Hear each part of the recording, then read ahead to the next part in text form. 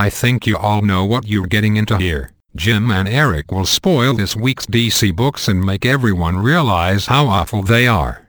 Nothing new, but they are not very imaginative. Enjoy. Finally, monsieur, a wafer thin mint. Bah. Oh, sir, it's only a tiny little thin one. Now, fuck off, I'm full. Oh, sir. It's only a wafer thin. Look, I couldn't eat another thing. I'm absolutely stuffed. Bugger all. Sir, just one. Oh, just one. Just the one, monsieur. Voila. Put my heart in front of him. Why don't people understand my intentions?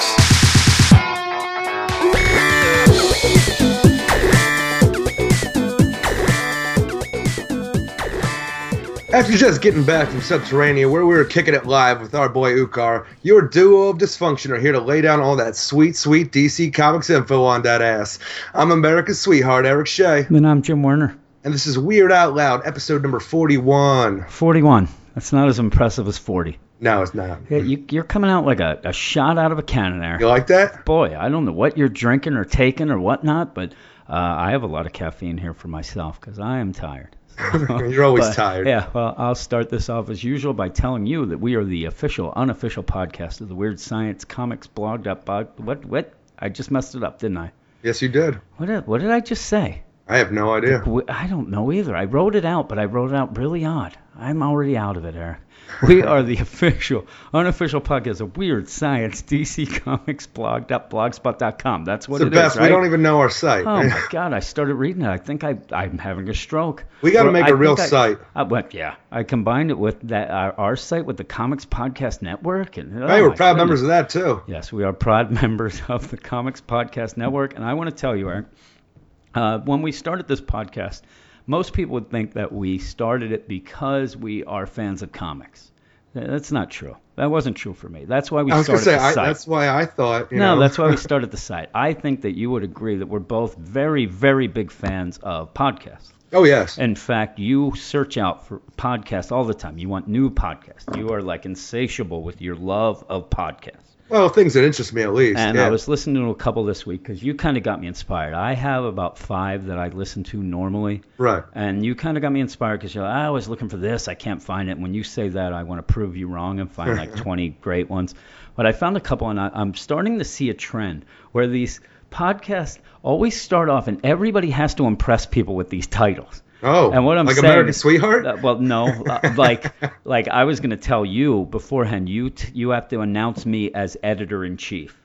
That's what I want. And can I be the showrunner? You son of a bitch. Yes, you can. But I listened to a couple, and it's like there's 10 people on this podcast, and it's like there's editor-in-chief. I'm the vice president. It drives me nuts. I don't know why. It sounds very pretentious to me.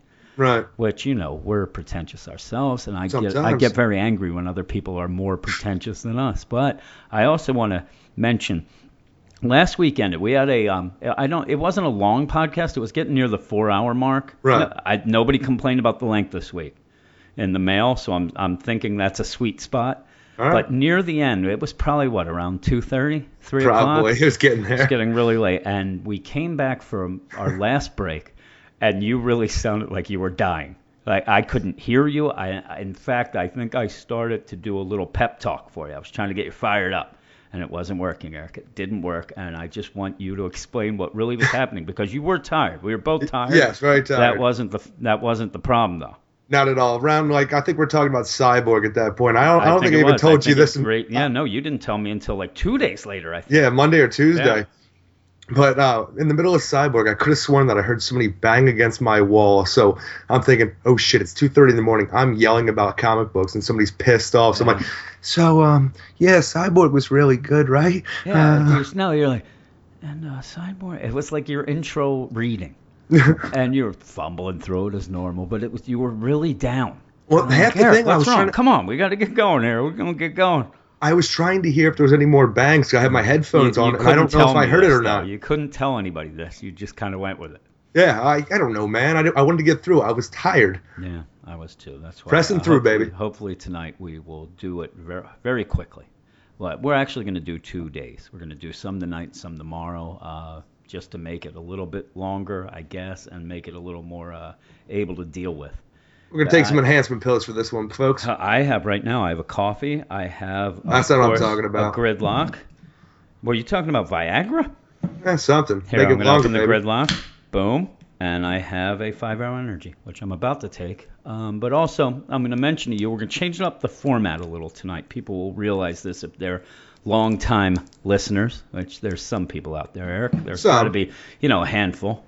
All from Australia, I think. I don't know why, but they love us there. We are big in Australia. I think they like your impersonations. Reggie actually suggested a little bit of a change, and we're going to try it out. So it's a little game. You can figure out what the change is. You don't like it, it's Reggie's fault. That's right. That's why I mentioned it. I don't want to be blamed. You yell at Reggie, which, you know what, Eric? Reggie's going to get yelled at later in the listener mail. Is he now? Finally.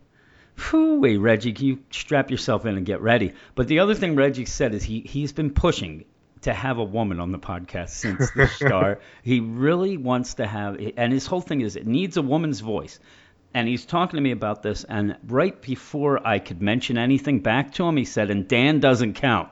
Eric, I was already on the line with Dan. I wanted him back. Dan's also mentioned a couple times in listener mail. The guy hasn't been on the podcast for almost 1.5, like a month and a half, right? Yeah, something like that. He really made an impression. I don't know if it's the impression you want to make. What an impression it was. And are you ready with your sound effects? You are the sound effects guy. You're the official sound effects man of Weird Science, right? I guess. All right. Well, Eric, we're going to start off now with the news. All right, news. I'm Jenny. I'm Forrest Gump.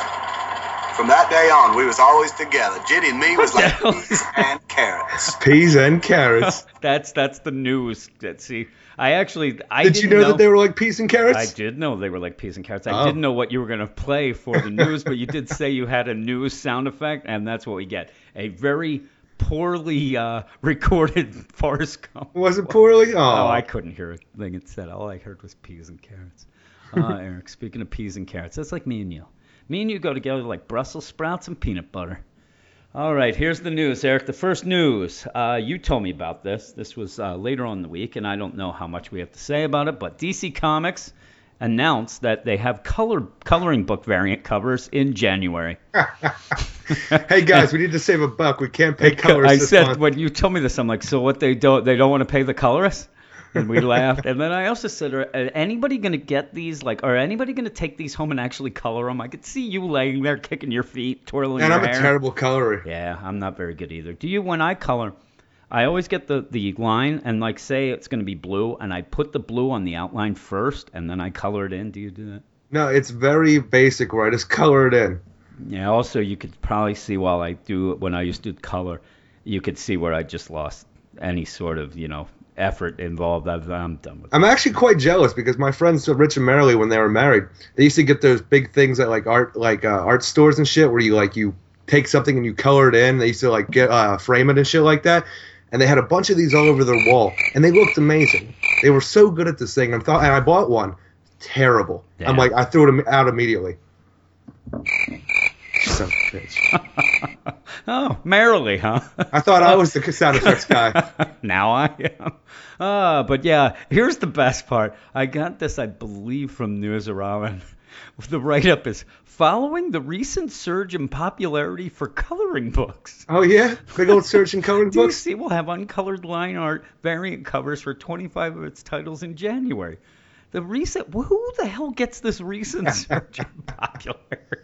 They have like oh my God, coloring books are up. Let's get it. DC is on the pulse of the comic book community and the coloring book community as well, Eric. All right. Anything else you have to say about this? Nothing at all. All right. The next piece of news is that Batman returns actor to reprise his role in Gotham. And that would be one Paul Rubens, Eric. You mean that Pee Wee Herman? I know Pee Wee Herman. Remember the one person at work didn't know who Pee Wee Herman was?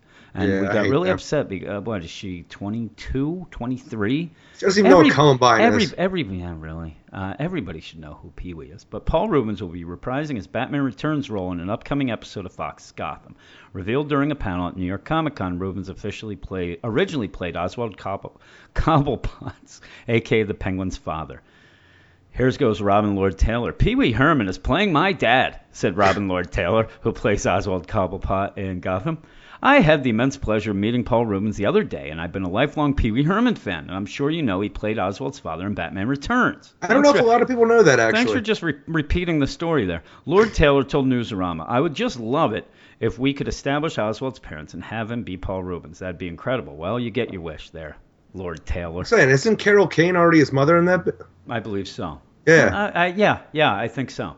Yeah, they have Pee Wee. So you got Carol Kane and Pee Wee. I think Helena Bonham Carter played his mother in their Batman Returns. Really? I want to say so. She seems too young for that. God, maybe I'm wrong then, but I'm pretty sure it was her and Paul Reubens. Maybe you should do some research, Eric. Maybe I should. Not just spout off things. I said maybe. You just sit there and go, hell yeah, smoke like a badass. What are your other catchphrases? Boosh. They're all great, Eric. They're all great. You are on top of your game tonight. The next bit of news is actually like a 5-part piece of news. This is the big thing of the week. I just put it that big things are coming in January, Eric, and I'm not talking about you and the sack. The first part, I know, I've heard rumors and seen I've things. Told you and showed you. I've seen it with my own eyes. Green Lantern Edge of Oblivion was the first book announced this week. That actually the biggest one. Right. And that's DC has announced a new series titled Green Lantern Edge of Oblivion to begin in January, serving as a continuation of Green Lantern Lost Army writer Tom Taylor and veteran Green Lantern artist Ethan Van Sciver taking over on the adventures of the John Stewart-led Lost Lanterns. I told you this was going to happen, so stick it, Eric. Yeah, I think that's a great creative team to do it, too. Yeah, it is. Like I said, Tom Taylor, he did Injustice and also Earth 2. Too. And it's weird because I love him. I think he's great. Now, again, I read Injustice. And Injustice, if it's anything, it's supposed to be big and freaking bold, I don't know, explosive. Over the top. And he kind of started getting criticized for that near the end. Not on just Injustice, but also Earth 2, I think. Yeah. And it was weird. He kind of got pegged as this guy, but then once he left and went to Marvel, everybody started missing him. It's like that Cinderella song, Eric. You don't know what you got till it's gone. And people were yelling and screaming, well, it looks like he's back. And it was when he left, we kept saying, hey, it sucks. He never was exclusive. It just seemed like he was pissed and just left. And he's back. He's back in a big way. But this continues. The series begins with John Stewart-led Green Lantern Corps still seeking a way home, but with the universe around them on the verge of total collapse. Along the way, they'll face dying gods, worlds torn asunder, and a desperate group of survivors whose only hope is this band of ring-bearing cosmic heroes. And that, again, I can't say to you, man, that sounds awesome.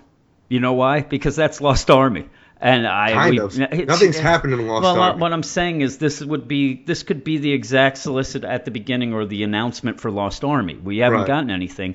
A lot of people seem a little disappointed, not disappointed with this, but kind of irritated that it's like, oh, you canceled Lost Army and then you rebranded as this. But what are they going to do? They want the book to sell, and it's not selling horribly.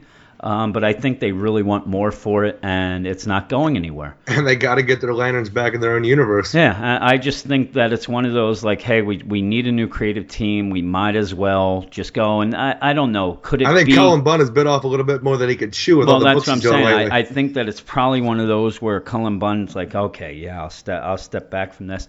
And it would seem like if you would just go, okay, we have a new creative team after this amount of books, that it would seem worse than just rebranding it. You know what I mean? Like, it's almost like, I don't know.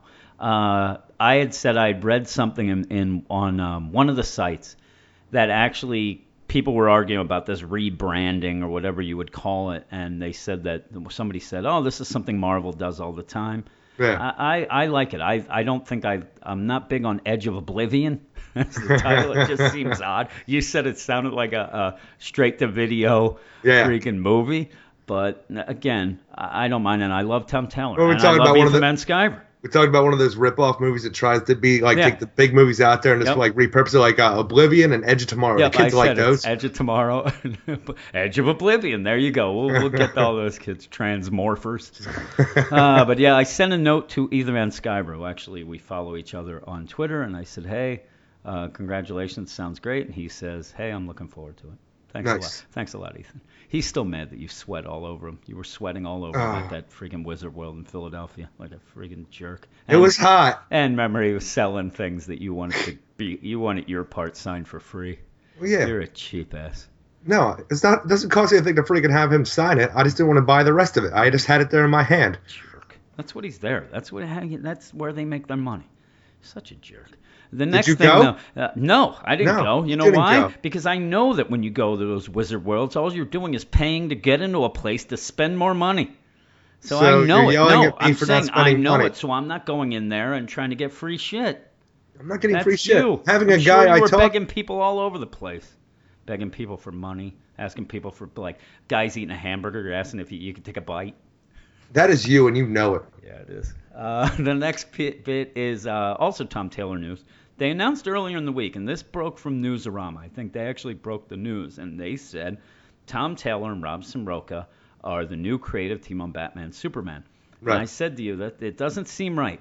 It No. really doesn't. It says, because they kept mentioning this tweet that Tom Taylor had put out, like, hey, I'm doing a Batman Superman story. That's all he said. Yeah. Oh, new creative team. And it's not really announced fully yet, but he is doing. Tom Taylor and Robinson Broker are contributing a 3-issue arc of Batman Superman starting in January with issue number 28. It says this 3-part epic is an untold tale from Bruce and Clark's early crime-fighting careers, a.k.a. the New 52, Eric. As Batman and Superman are pitted against a menace that will not only test their partnership but their friendships as well. And this is pre-Truth and Endgame New 52 characters, they say. Yes. So I'm looking forward to it. So am I. And, of course, if you're going to guess that possibly issue 27 ends all this nonsense with the truth and things Yeah. like that there's only a couple, this would be a nice, like, palate cleanser between this and some new You art. really don't like the truth, do you?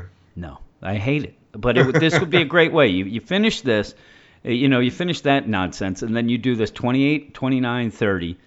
Just kind of get everybody back and then see what happens after that, and possibly a creative team change. And possibly, if it goes well, Tom Taylor and Robinson Roca will be on it. I'd love it if they were on it. But yeah, I don't know. What do you think? You looking forward to that? Yeah, it's going to be fun enough. I kind of gave up on Batman Superman. The only reason I read it anymore is for the podcast. Yeah, I think the only weird thing is that this kind of is going to blend in a lot with, like, say, JLA, and also a little bit possibly, well, no, not really the Lois and Clark we're going to talk about, but I don't know.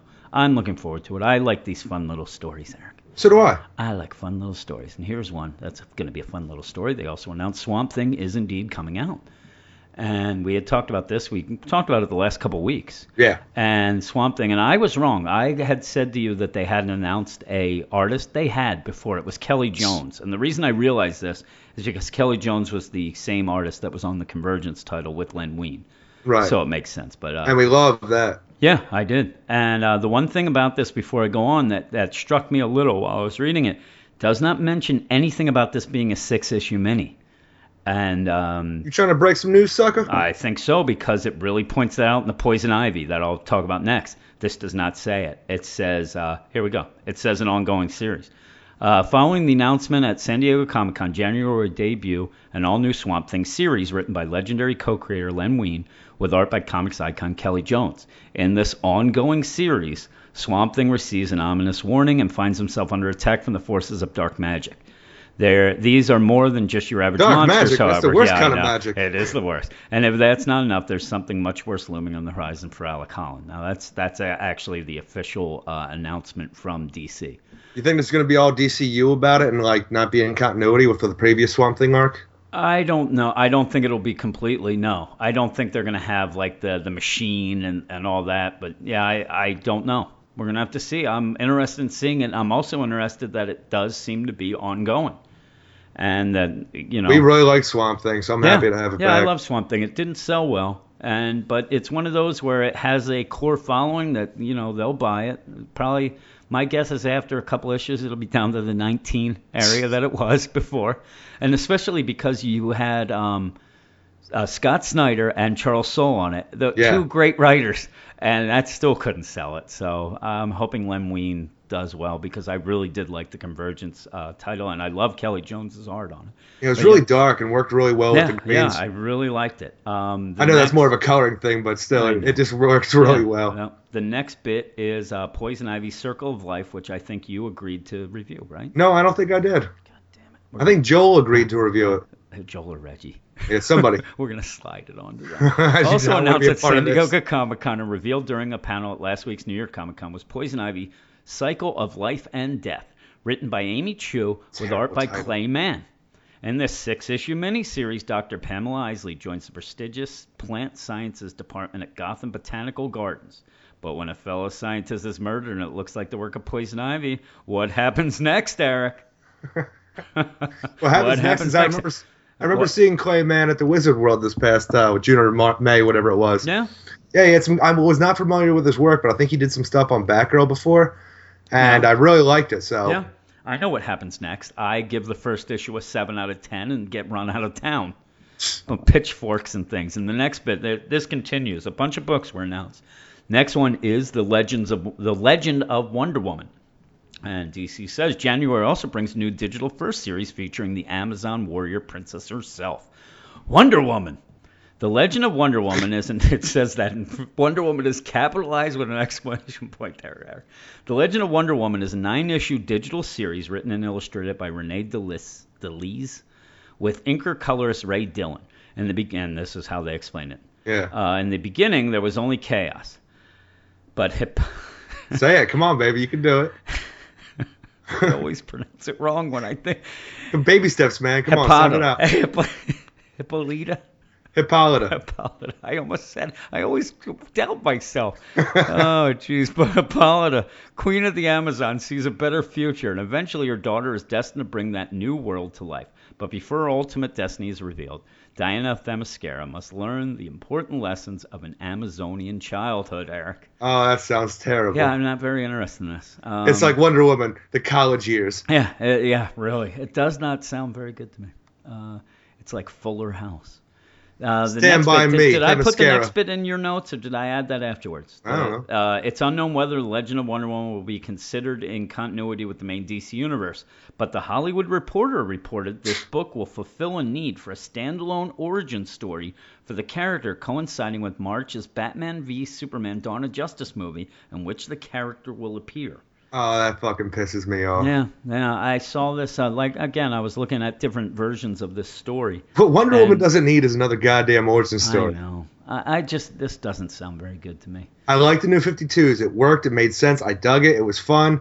Let it be. Yeah, and in this digital realm, you have the Wonder Woman 77, which I really enjoy, but obviously they either don't want to press that too much to get it to a point like Batman 66 got a little tired. Right. And then they have Sensation Comics. It kind of goes back and forth. Sensation Comics actually came back this past Thursday.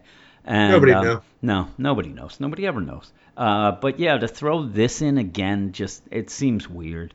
We had talked before the different digital books that we wanted, maybe a Legends of Tomorrow, a Supergirl, Superboy. There's so many other options. I don't know what they would have to do to get a hold of Tim Burton, do a Batman 89. Yeah, you want that. That would and be pretty continue cool. his world after Batman Returns. Yeah, that would be pretty cool. It'd be amazing. Now, I'm saying it might be shit in the long run, but I just want to see what that world would have looked like if the series would have continued under Tim Burton's helm. That would be pretty cool, I think.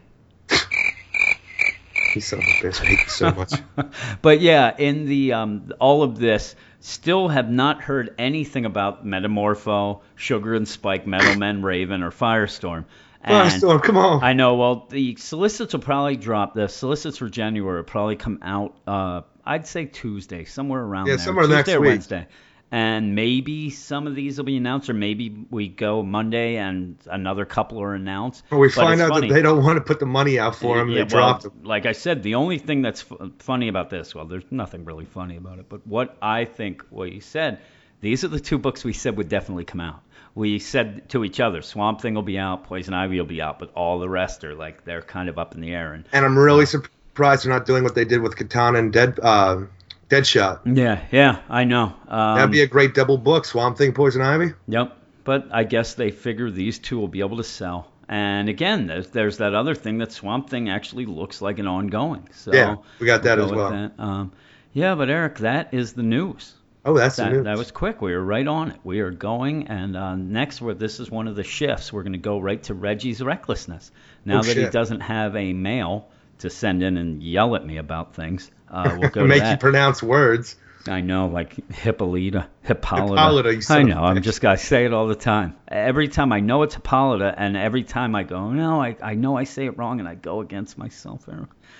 Hippolyta wasn't in, what's it called, Clash of the Titans way back when. No, That's where she I wasn't. learned. That's where I learned all of my mythology, Eric, from freaking Clash of the Titans.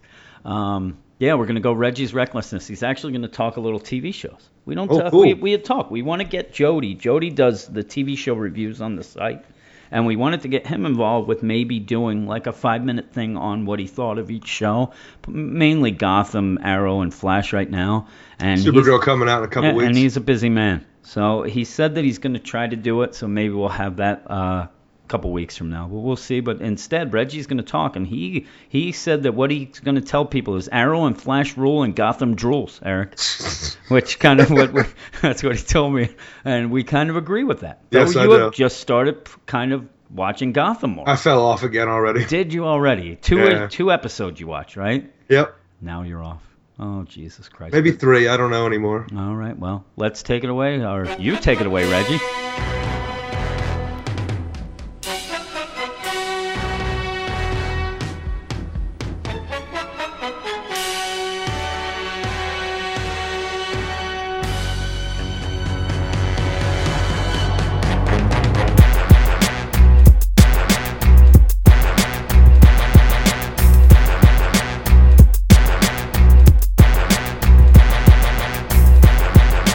Hello, fellow comics enthusiasts, and welcome to Reggie's Recklessness. I'm your host, Reggie Boring. The 2015 television season has just begun, and we've seen the first few episodes of our beloved returning programs adapted from DC properties: Arrow, Flash, iZombie, and Gotham. Many of us, myself included, eagerly await the debut of Supergirl on CBS in 1 week. I'm feeling pretty optimistic about it because Greg Berlanti, producer for Arrow and Flash, has been successful in creating entertaining shows around core DCU concepts in the last few years. I mean, he introduced a network television audience to the concept of the multiverse in last week's episode of The Flash, which comics fans know means a team-up between Barry Allen and Captain Carrot must be just around the corner.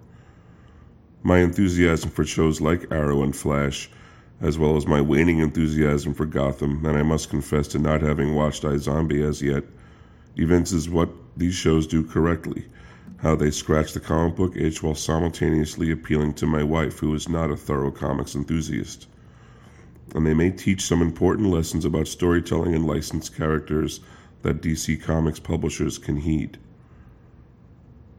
I can recall when Marvel Studios' Captain America 2, The Winter Soldier, came out. A retailer at my local comic shop exuberantly exclaimed his love for the movie because it adhered to the comic book slavishly. I love Captain America 2, Winter Soldier. Indeed, I think it is the best of all Marvel Studios movies by a fair margin. But it isn't because they used the originating comic arc as a Bible, a series of storyboards that could be translated to screen exactly. Go look at the comic and compare it to the movie. There are many similarities. The film is certainly respectful of the printed work, but they are not the same.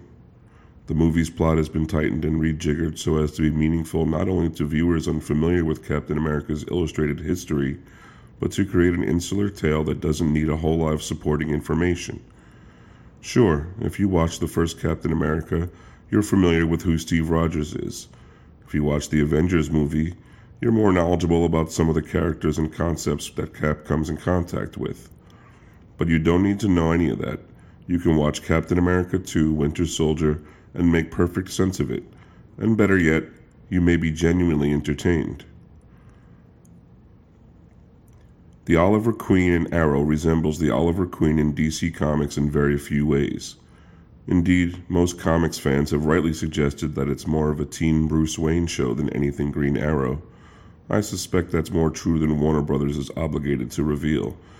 That turning Oliver into a sort of ad hoc Batman is as best as can be expected when there's a Batman-related show on Fox television and another Batman entirely about to debut in the upcoming film Batman vs. Superman. Once you start listing the similarities between Arrow and core Batman concepts, you can't stop.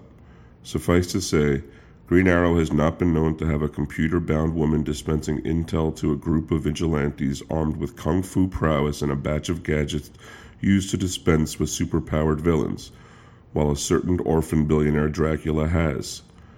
But Berlanti did better than to slap a domino mask and archer's bow on Batman and call it a day.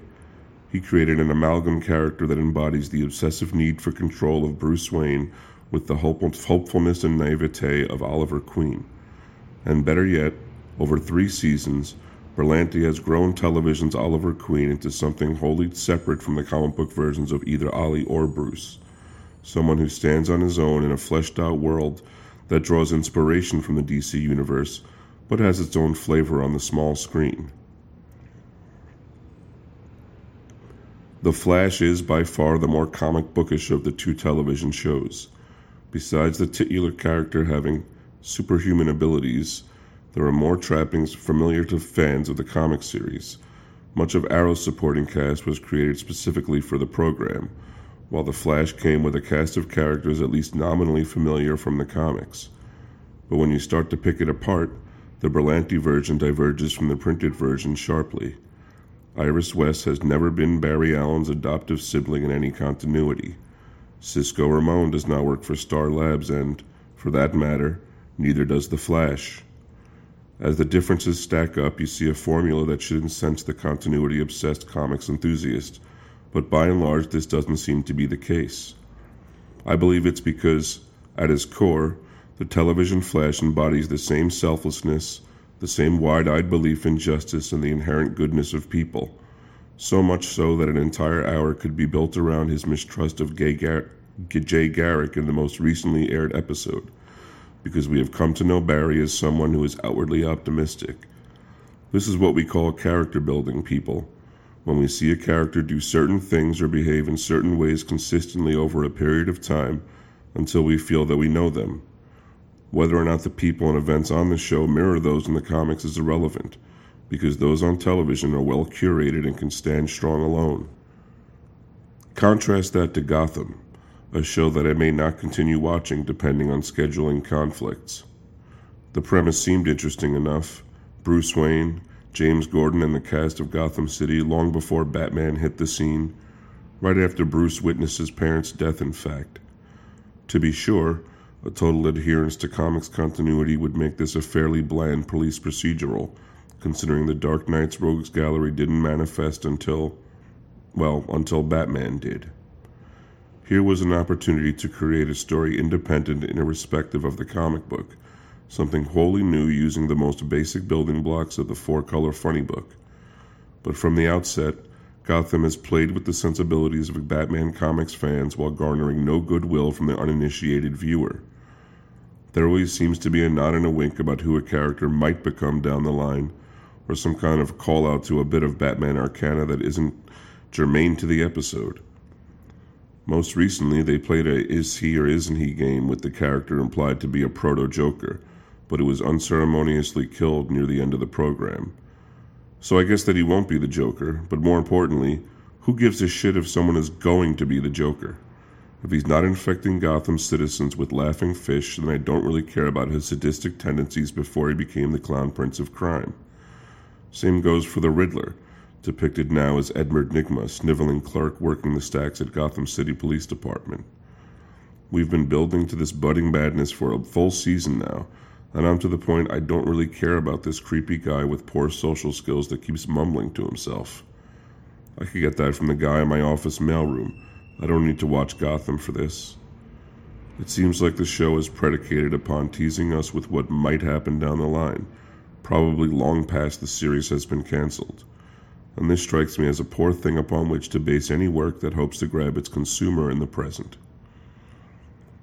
Frankly, the comics could take a cue from Berlanti's vision. DC has subjected itself to several reboots over the years, but often they fall short of being new and unique by keeping one foot in established continuity.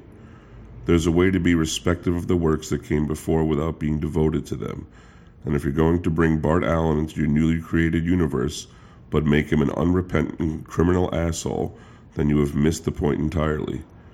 Characters are more than merely name recognition.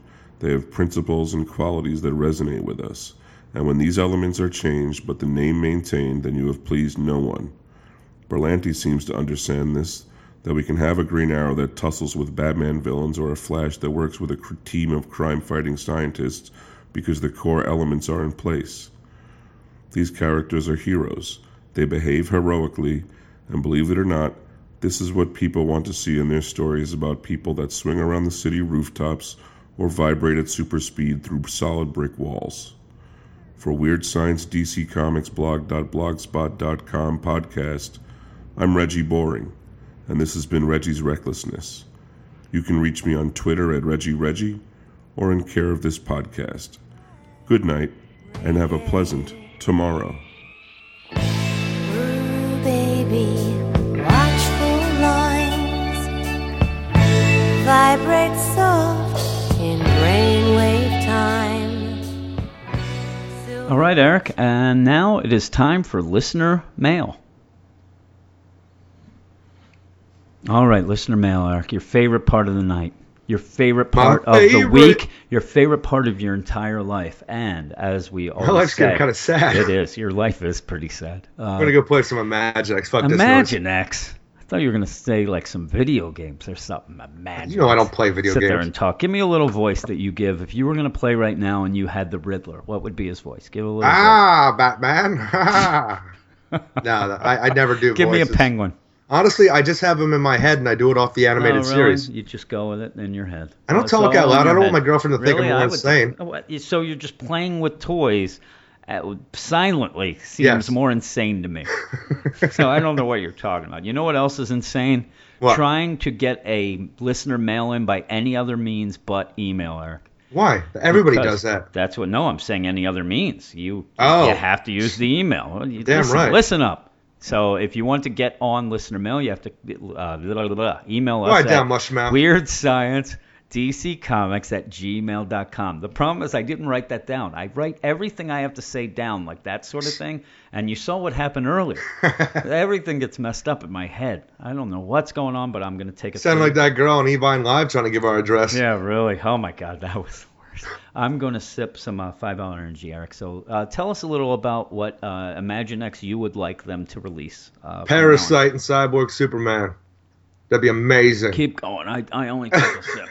Did you swallow? No, this stuff goes down very, very slow. Sounds like you're drinking Jaeger.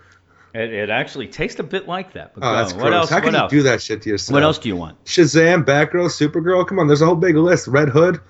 There's a bunch of stuff out there. Adam? No, Black Adam would be cool too. But if they had a Black Adam and no Shazam, that'd be stupid.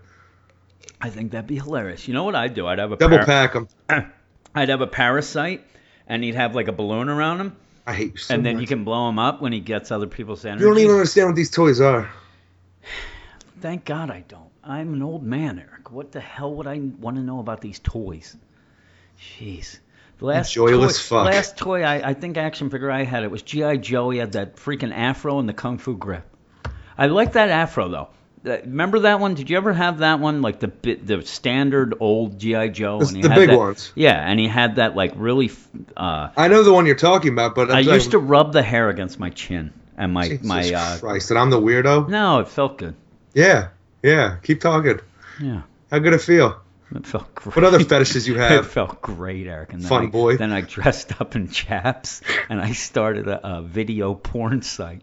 The first email is from... You a cam girl, Jim? The first email is from DC Fanboy. DC Fanboy wrote in last week and told us how much he liked the Flash... no, I'm getting ahead of myself. Said he liked Professor DC.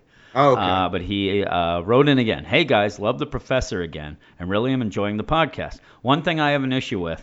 Flash reviews. I was going to say before, you're like, who said anything good about the Flash reviews ever? Again, everybody kind of died off in this Flash reviews. I don't know if DC Fanboy has been listening for a long time or if this is just his new thought. Thinks he's the first one who came up with it. Why do you pick my favorite books to feature in Flash reviews each week? Because we don't know you. I'm sure this week we'll have Batmite, you assholes. Fuck off.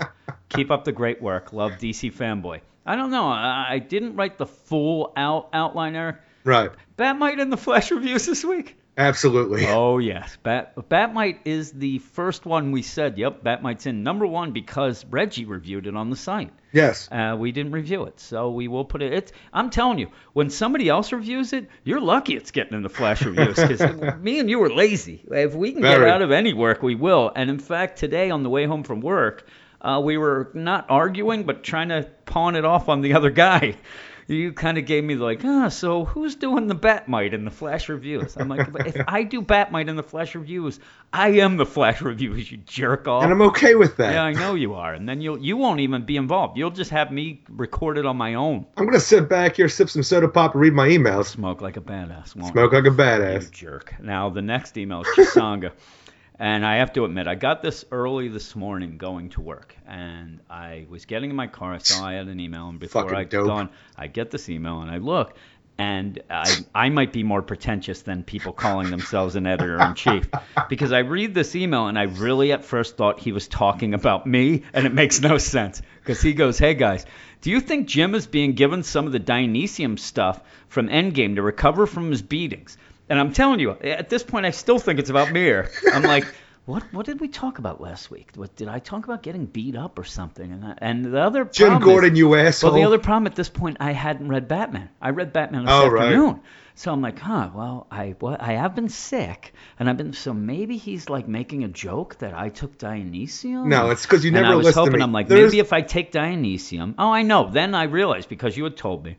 But Thursday I morning, to myself, told you all about it. Yeah, I thought maybe if I had Dionysium and I can kind of get it in my skull, I'll forget I ever met Eric. My life will be better, and I'll work at the rec center, Eric. Working at the rec center. But yeah, it continues because from what happened. No one's going to let you around children. Because from what happened at the beginning of this week's issue, he should easily be dead or in the hospital for months. What Agreed. do you guys think of his insane recovery speed? And yeah, I would say that Dionysium is a pretty good option of what has happened. You just came in and said, you came in and go, yo, I was reading Batman, and Jim Gordon's got a freaking... He's Wolverine now. Yeah. He's got a freaking... What is it called? Healing factor. Healing factor. I was going to say recovery factor. Yeah, you're like, hey, he's got a healing factor. I'm like, really? Yeah, they never talk about it. It's there. We'll get to it when we get to Batman later on. Yeah, it's very odd. Very odd indeed. Well, let's go on. We have Manship. Manship has got some issues. We kind of had a lot of fun with Manship and his love of Jughead. He's waiting all his life, Eric. All his life for that Jughead.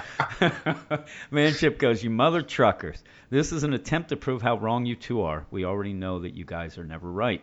Yes. Jughead may be an immature, lazy glutton who may or may not smoke too much weed and could be into dudes.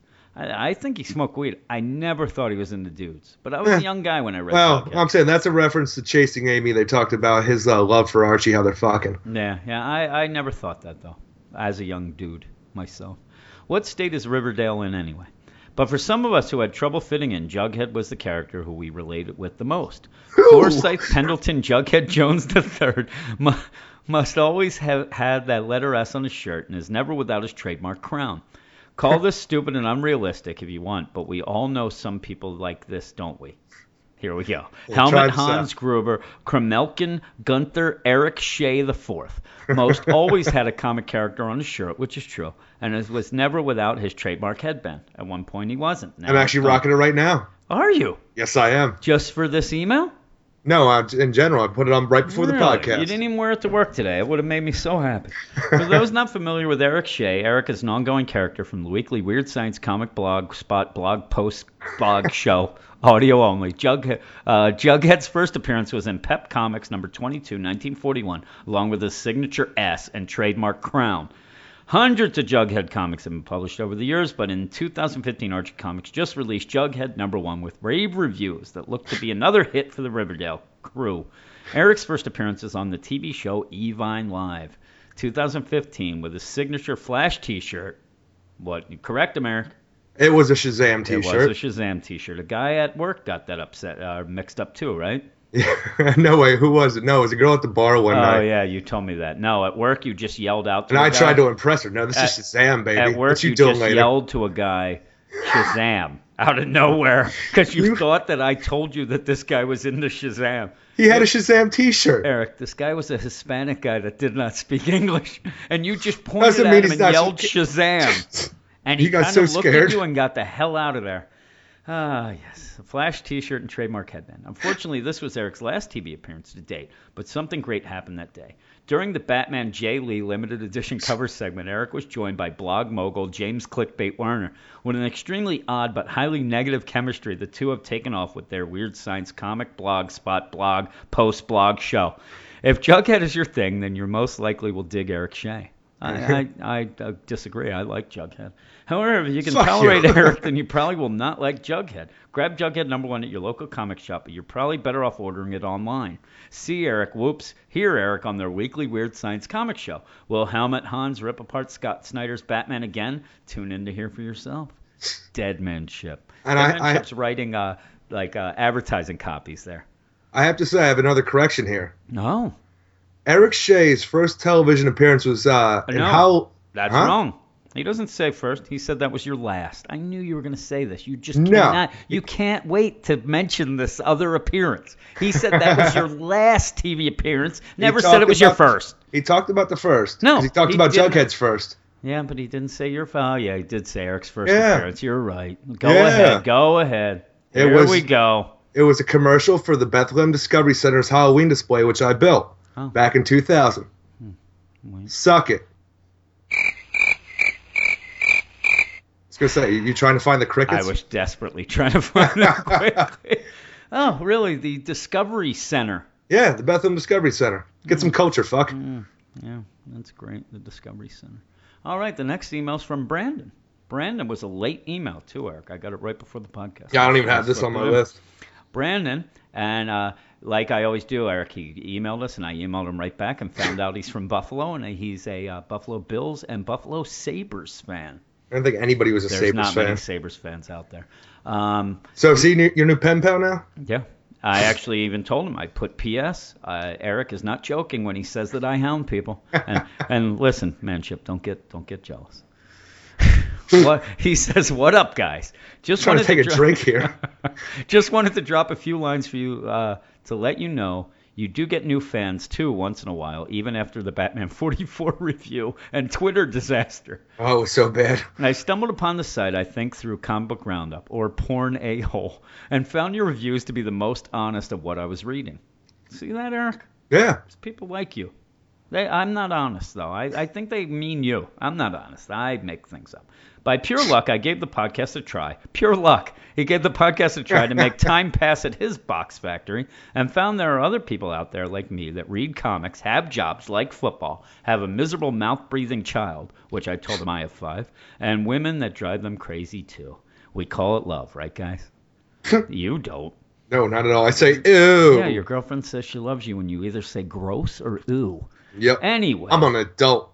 Anyway, I got back into comics last year after a long break since the late 90s, starting with Amazing Spider-Man 1 reboot, but I have gravitated more towards DC since then. Your advice, in quotes, has started me down new character paths I didn't think I'd like, mostly Grayson and Nightwing, who I've never been a huge fan of despite being a giant Batman fan. I just always ignored Robin, all of them for the most part, but have a new interest or 4 in Dick, Jason, Tim, and Damian. He's like you. He has a new interest in Dick, Eric. So I guess you can say you're doing your job despite what those hate-filled creators, inkers, pencilers, and letterers now think of you.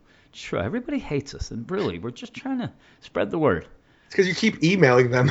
Spread the word, yeah. Every time they like, oh, God, we just got announced on a creative team that Jim Warner from Weird Science is going to send us a lame congratulation. Hey, guys, what you doing? Hey, I got 5 kids. You know that I'm always trying to push it into something else because I'm like, hey, Ethan Van Skyrim, hey, I really look forward to it. I'm waiting for him to put something back like, yeah, we really have some great ideas for the Green Lantern. And I was going to like, oh, really? Like what? You had the whole conversation mapped out in your head beforehand? And it never works out. These guys are too smart for me.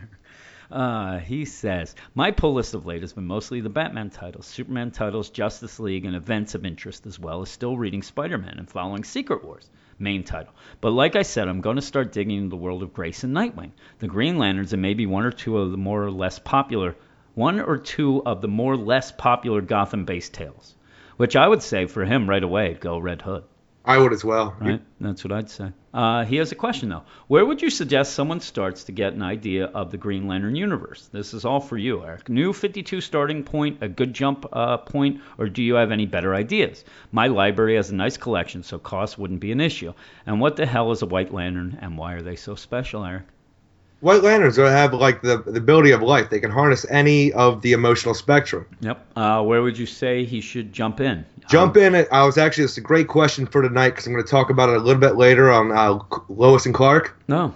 But start out at the New 52 Green Lantern because as we find out in that book, shit is not as weak we thought it would be. Yeah. So you would just say for him, just start out New 52 Green Lantern. Yes, it picks up after Darkest Night and Brightest Day, but it's okay. You'll pick up all the stuff in between. Okay. And like all the Simon Baz stuff and things like that? Oh, I love the Simon Baz stuff. Okay. I do too. That was one of my biggest things that I was excited about, this new thing with Tom Taylor, the new Green Lantern. Yeah. Simon Baz is front and center. Front and center. Actually, back and center. Yeah, it's about time, too. And He's been gone for so long. Continues. Keep up the good work. I remember I remember when that came out in Green Lantern. I can't remember which issue it was now, when he was first introduced, and I'm looking at the goddamn comic book cover. Because I think this is... Actually, I think if you would... pin me to it, and the next email will say, I do not research, Eric, but I believe it came after the Zero issue, or it was the Zero issue. That could be, yeah. Yeah, I think that's how it happened. They had the Hal with Sinestro before that, and then when that hit either the Zero issue or the one right after, like 13 or whatever. And Simon Baz became front and center. Simon Baz, yes. And it was badass. Because, Hal and Sinestro were stuck in the dead zone, right? Yes. Yep. Who needs research, Eric? I remember looking at the cover, though. I'm like, who the fuck is this piece of shit? I don't want to read this guy. And I think what happened to you... Wearing a ski mask? Yeah, fuck you came him. into work and started explaining it to me.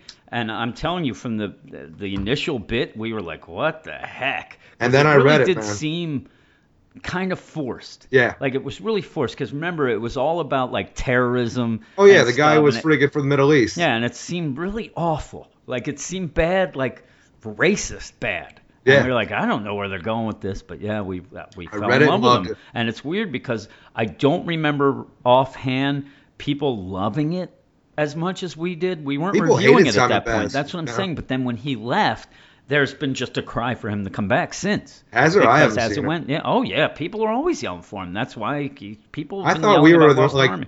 No, I I thought see that it was all the just time. us. In fact, when this book was announced, and I saw certain websites, and I'd see in the things, everybody's excited at the Simon Baz being back. Well, that's awesome. Yeah, but he says, keep up the good work. Brandon from Eternal comment section. And yeah, that's where he had commented on Batman and Robin Eternal. And I told him, hey, you comment on, you better write an email. And he did. Okay, see, I saw that. I had no idea what it meant. Yeah, P.S. In your backlog of podcasts, what the hell is... Oh, this is great. P.S. In your backlog of podcasts, what the hell is up with that Dan? I think his name is.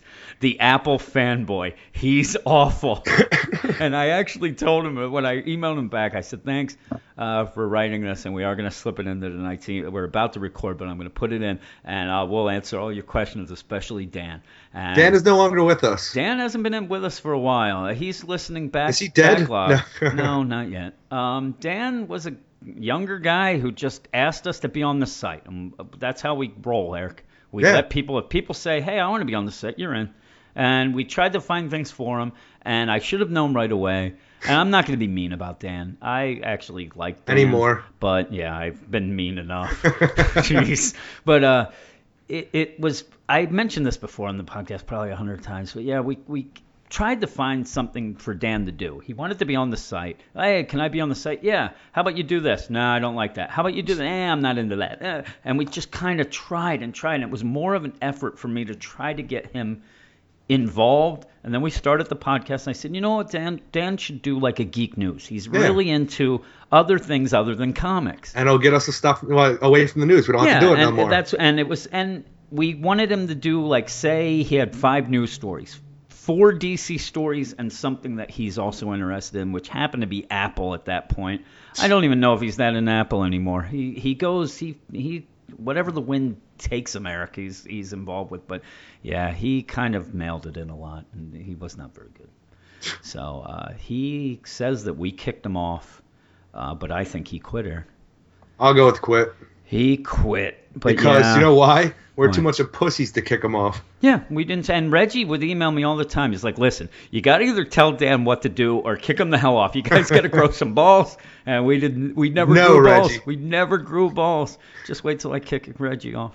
Just let it work itself out. It'll be Because, fine. as you can see from this next email, Eric, not everybody loves Reggie. I thought everybody did. And I told you I was getting a little jealous of Reggie. Yes. Because we would get bashed all the time. We spent probably 30 episodes just getting the shit kicked out of us. And finally it's coming around. And My now, emotions. Yeah, and Reggie, since Reggie joined in, never got anything bad said about him. Well, here it goes. Red Robert joins in, Eric. And I just want to say, his subject line of this was Dear Abby, and I think he's ripping into your old girlfriend. Dear Abby gave me a Dear John. Ooh. Dear Jim and Eric, this is my first time writing an email to you, and I just want to say that you're welcome for this blessing. I like that. I like that I've too. been listening to you guys ramble on and on and on about Somebody's comic trying book- to take the new Reggie spot. I know about comic. It's like the fight for the cow. It's the battle for Reggie's spot. We go on and on and on about comic books and diarrhea for months now, and I burned through every single episode of your podcast. Kudos on the improvement you guys have made. Thank Cool. you. We've said we hope that we've gotten a little better. So I needed a new podcast to ease the boredom of my day-to-day existence now that I'm back at school and have to commute almost every day. So I downloaded a couple of different podcasts just to see what else is out there. And oh boy, all those I listened to were just horrible. They were That'll happen. They were 30 minutes long, completely unfunny, horribly scripted, and filled with ads and endorsements. That's what we need, ads and endorsements. And I told you, I listened to this one food podcast. This thing, this is not a lie. This podcast is a minute and a half with 3 minutes of endorsements. It's the worst thing I've ever heard in my life, and I just laugh. But again, it's still only a couple minutes long, so you just listen to it and go along. But geez. That was like that one paranormal podcast I downloaded. Yeah, you said 5 minutes of material, then 10 minutes of ads. that is now there's a business plan. Seriously. What are we doing? Honestly, you guys do a great job. Every now and again, you could stand to do an extra bit of research before you state something as fact. But I can't blame I do that. Research, Eric. It's my show. I can do what I want. That's your show. I'm the editor-in-chief. I'm the showrunner. Seriously, research takes so much time. Fact-checking, that's for suckers. Seriously. But I can blame that on the sense of entitlement inflicted upon you by the American education system. That is true, Eric. Yeah, luckily we were out before No Child Left Behind. That is true. Luckily, I'm not American. He's Polish, Eric. I looked it up. Oh, shit, So really? I actually have a bit of knowledge somewhere in my brain. And I read a can joke tell book you that about a bit you of once. research. I'm telling you, the Polish jokes were big when I grew up in the 70s. They were They're not big when I grew up, too. Really? Did you Yeah. ever hear the one? What happened at the Polish javelin team? Why they had to end the match? No. They elected to receive. I'm the worst joke teller. Hey, that was But terrible. I did like that one. You Yes. got the punchline all right, but the fucking build-up was no, terrible. I forgot how the joke went. Oh, yes. We all know you have the time. It's not. Oh, wait. See, I tell a joke and I'm messed up. Luckily, I'm not American, so I actually have a bit of knowledge somewhere in my brain. I can tell you that a bit of research will not hurt you. I disagree. It does. There's only so much. I think they've proven there's only so much room in your brain. And when you start adding all this other stuff, it pushes the important stuff out, Eric. Is So that like that fact where you only use 10% of your brain? You know that fact? That fact. That might be one of the most overused myths ever. It's, again, Limitless, the TV show now, based on the movie. Like, friggin' every minute I hear that, my family loves that show. I don't know. I think the female orgasm is because I've never seen one. Where's the crickets? We all know you have the time. It's not like you're actually taking care of your kids or spending time with your girlfriend. Warmest regards to Mike. And I want to stop before we go on. I'm telling you, Robert is right on with this. Is a really good first mail. He is pointing out in jokes and everything. He is trying to take Reggie's spot. Nonetheless, I adore your podcast, especially since I'm no longer verbally assaulted by Dan's Geek News every week. Even though Jim's impersonation of Dan is top-notch, really worthy of an Academy Award. I agree. It's spot on. Do you agree? Is it spot on? Yeah. Hello, Weird Science. Dan, what are you doing back? I'm in the middle of making a screenplay. Oh, yeah? What's that about? It's about this guy who was on this podcast, and the guys were assholes, and then he went and killed them by slicing their throats. I don't think I want to see this movie. I'm in my car right now. I'm heading towards Quakertown, Pennsylvania. Of course you are. You're recording. Of course you're in your car. Yes, I'm recording in my car. You can hear the honks, and I'm coming from Baltimore. The best part is you have crickets. You have crickets you could use over top of that, and you don't even do it. I'm in my car right now. I wish I had car horns. I don't know what. I'm going by a. Oh my God! I just went by a farm. A rooster just went off, Eric. I don't know. Oh my God! A rooster just went slide off. Whistle. What does that mean? A rooster went off. Is it yelling at you? Is it pissed at your driving? I don't know. I'm going by an army base. Oh no! They're doing reveille.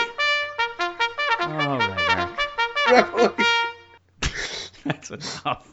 Why did you even get me started down that road? Because it makes me laugh. Eric. Hello, Eric Shea. Hi, Dan. Hi. Oh, God. Why don't you ever talk to me? I only ever talk to Jim. Because I'm not dealing with that nonsense. And Jim acted like he was my friend and then actually became the worst person ever in the world. That's because Jim's a sociopath. Yes, he is. The one problem I have now that Dan is gone is surprisingly Reggie. Ooh. Here we go, Eric. Gloves coming off. We're about to get real. Reggie, just relax. Actually, I asked you today, and I said, do you think Reggie has thin or thick skin? And I thought, I'd really think that he has thick skin, that he can take it. You have to be on this podcast. You never know, Eric. You never know. Oh, my God, it's CSI. I don't know what's going on. I'm the sound effects guy. Here we go. I blew my load already. I got nothing. I know I made you. You're the sound effects guy with one sound, and it's a freaking a sound Easy clip carrots. from fucking Forrest Gump. Most quotable movie there ever was. Really? Yeah, I would Dan. say that would actually be I don't know. I was gonna say got like nothing. a Few Good Men. I know I may be in minority on this, but I just can't stand that we're talking about Reggie again. I don't want anybody to think we're talking about me or Dan. I just can't stand his dronish monotone, his pretentiousness, and his faux intellectualism. We get it, Reggie. You can use Wikipedia and have a very, oh no they didn't, understanding of social issues. In all of his segments, there was literally one moment when I didn't feel like slitting my own throat. Wow. His thoughts on white privilege, the one on-point observation he's made so far. Plus that tiny little pause he makes after every one of his fake last names, like he's on a stage and expects an actual laugh, just drives me up a wall. Funny thing is, Reggie was on probably, 6, 7 episodes? Whatever it was, it took me so long to realize he was giving wrong names. I kept saying, I told you every time. I know, and I'm like, I think he said his name wrong. I don't get the joke. And luckily, I had a freaking trade in my backpack. I had at work. I put a look, Brayfogle. It's right here. He's using freaking hardest names. Yeah, I didn't know, Eric. I don't know that stuff. And he says, hey, this is a safe place of honesty and all that shit, right? And it's true. We say. I read this email to my wife, and she wanted to have a rebuttal. She wanted to send in a rebuttal to defend Reggie. Did you hit her? No, I didn't hit her. Oh, good. I gave her a mean stare. And then I said, listen, that's what this whole thing's about. This is what it's all about. And also I had to remind her that her and Reggie were mortal enemies way back when. And I said, you were the worst, and both of you should just, I don't know. Jim, Eric, great job on the podcast. I'm looking forward to your next episode. Reggie, get your segment to a more interesting place. Either be fun or funny or actually hard-hitting. I hope he likes TV. Greetings and all that, Red Robert. Red Robert. Yeah, I hope he does. It's going to be odd. I don't know. I hope Reggie doesn't take that. I remember when we used to say this about Dan, because I'm telling you, when Dan, all those times, 3 emails of episode, it seems in my mind, were always about Dan and how bad he is. And we kept saying, like, Dan, don't jump out. He never listened. I know Reggie listens. And, I think he's going to send me a nasty message about Red Robert tomorrow, and maybe even have a set. It would be Reggie. I could see having a full segment about Red Robert. That'd be hilarious. So we'll see. But we're going to get on after a break here. We're going to get on with the books, Eric. You're the meat and cheese of the podcast. But let's take a quick break, and we'll be right back. They call me Yuck Mouth, 'cause I don't brush. Oh, I like my teeth like this. They call me Yuck Mouth. No, I won't brush. How's about a little kiss? I got roast beef in my teeth, got some chicken too. Ouch! That's a cavity. Hey, that's new. Well, if you don't brush your teeth, then kids you too can be a yuck mouth. Don't be a yuck mouth.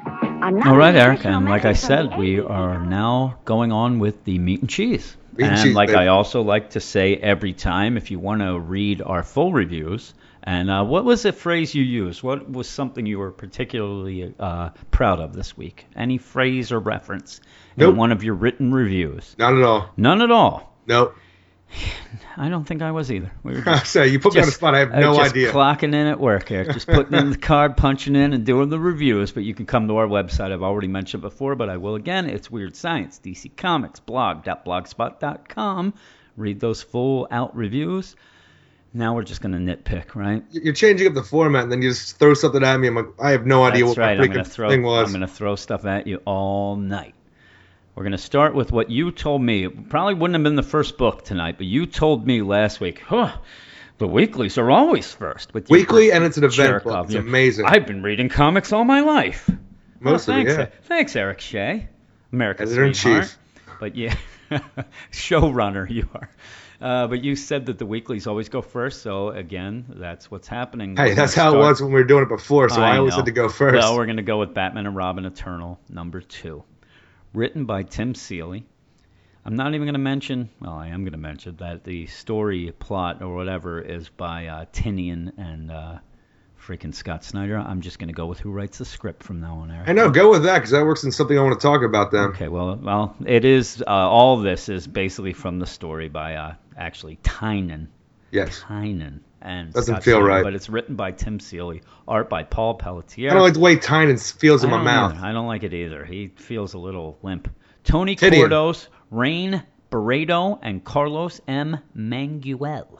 I didn't realize we were still on the goddamn creators. Yes, we are. What, you think I was speaking in tongues? This issue gets right to it, and we get a ton of action. Harper Row begins the issue with the crap beat out of her, and it's lucky that my new favorite Cassandra Cain shows up to fight Orphan. While those two disappear into the Gotham night, we get Dick Grayson, Stephanie Brown, and Tim Drake joining the party. And after another flashback showing us a young Dick's biggest fear, the issue ends with a badass-looking Jason Todd pointing a gun at Cassandra Cain. I don't even want to know why you're laughing. Nope.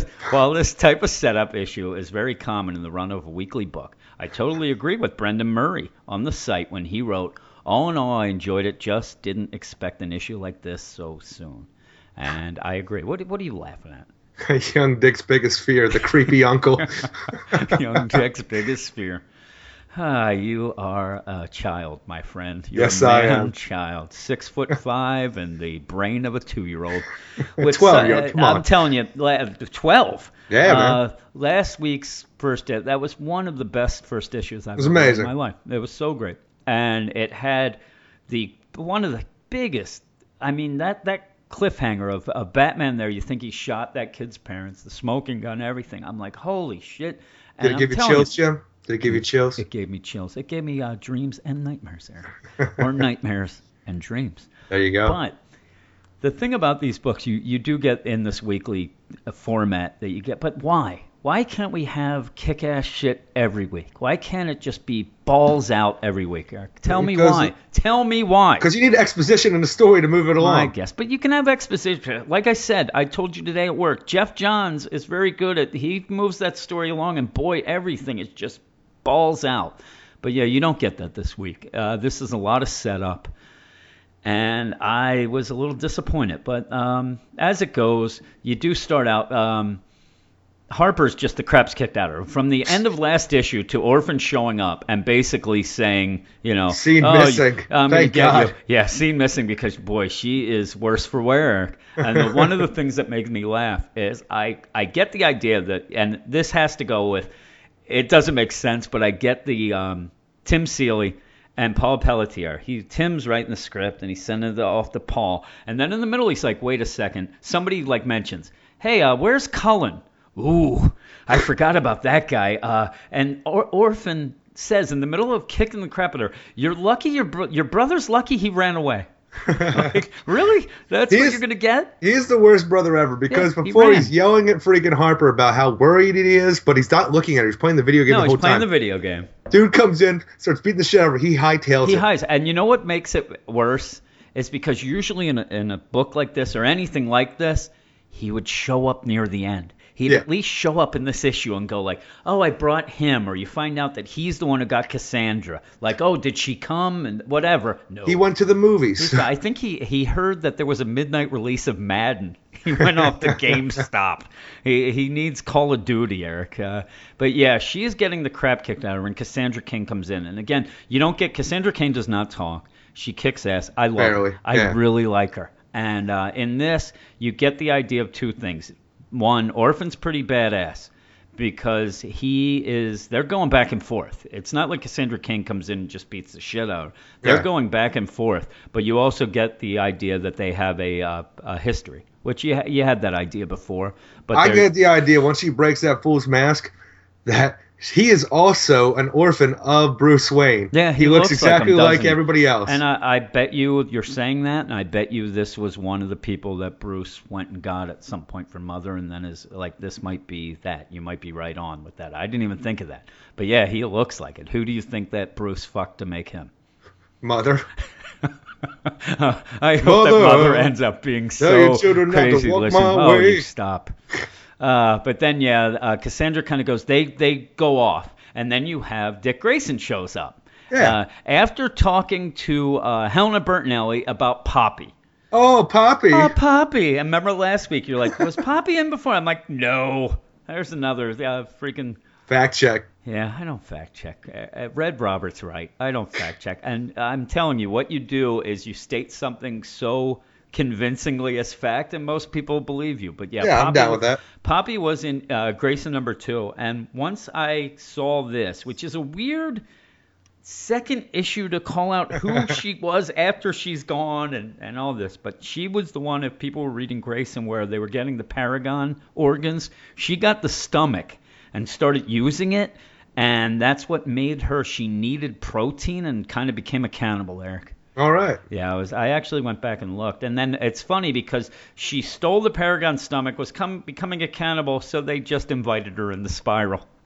That's part of their interview process. Makes sense to me. You have to be fucking crazy. You're fucking insane to be You there. eat people? Hell yeah. Oh, right. You're in Spiral. But yeah, this issue was off to me almost the whole way. And it started really at this point where you see Grayson jumping up the...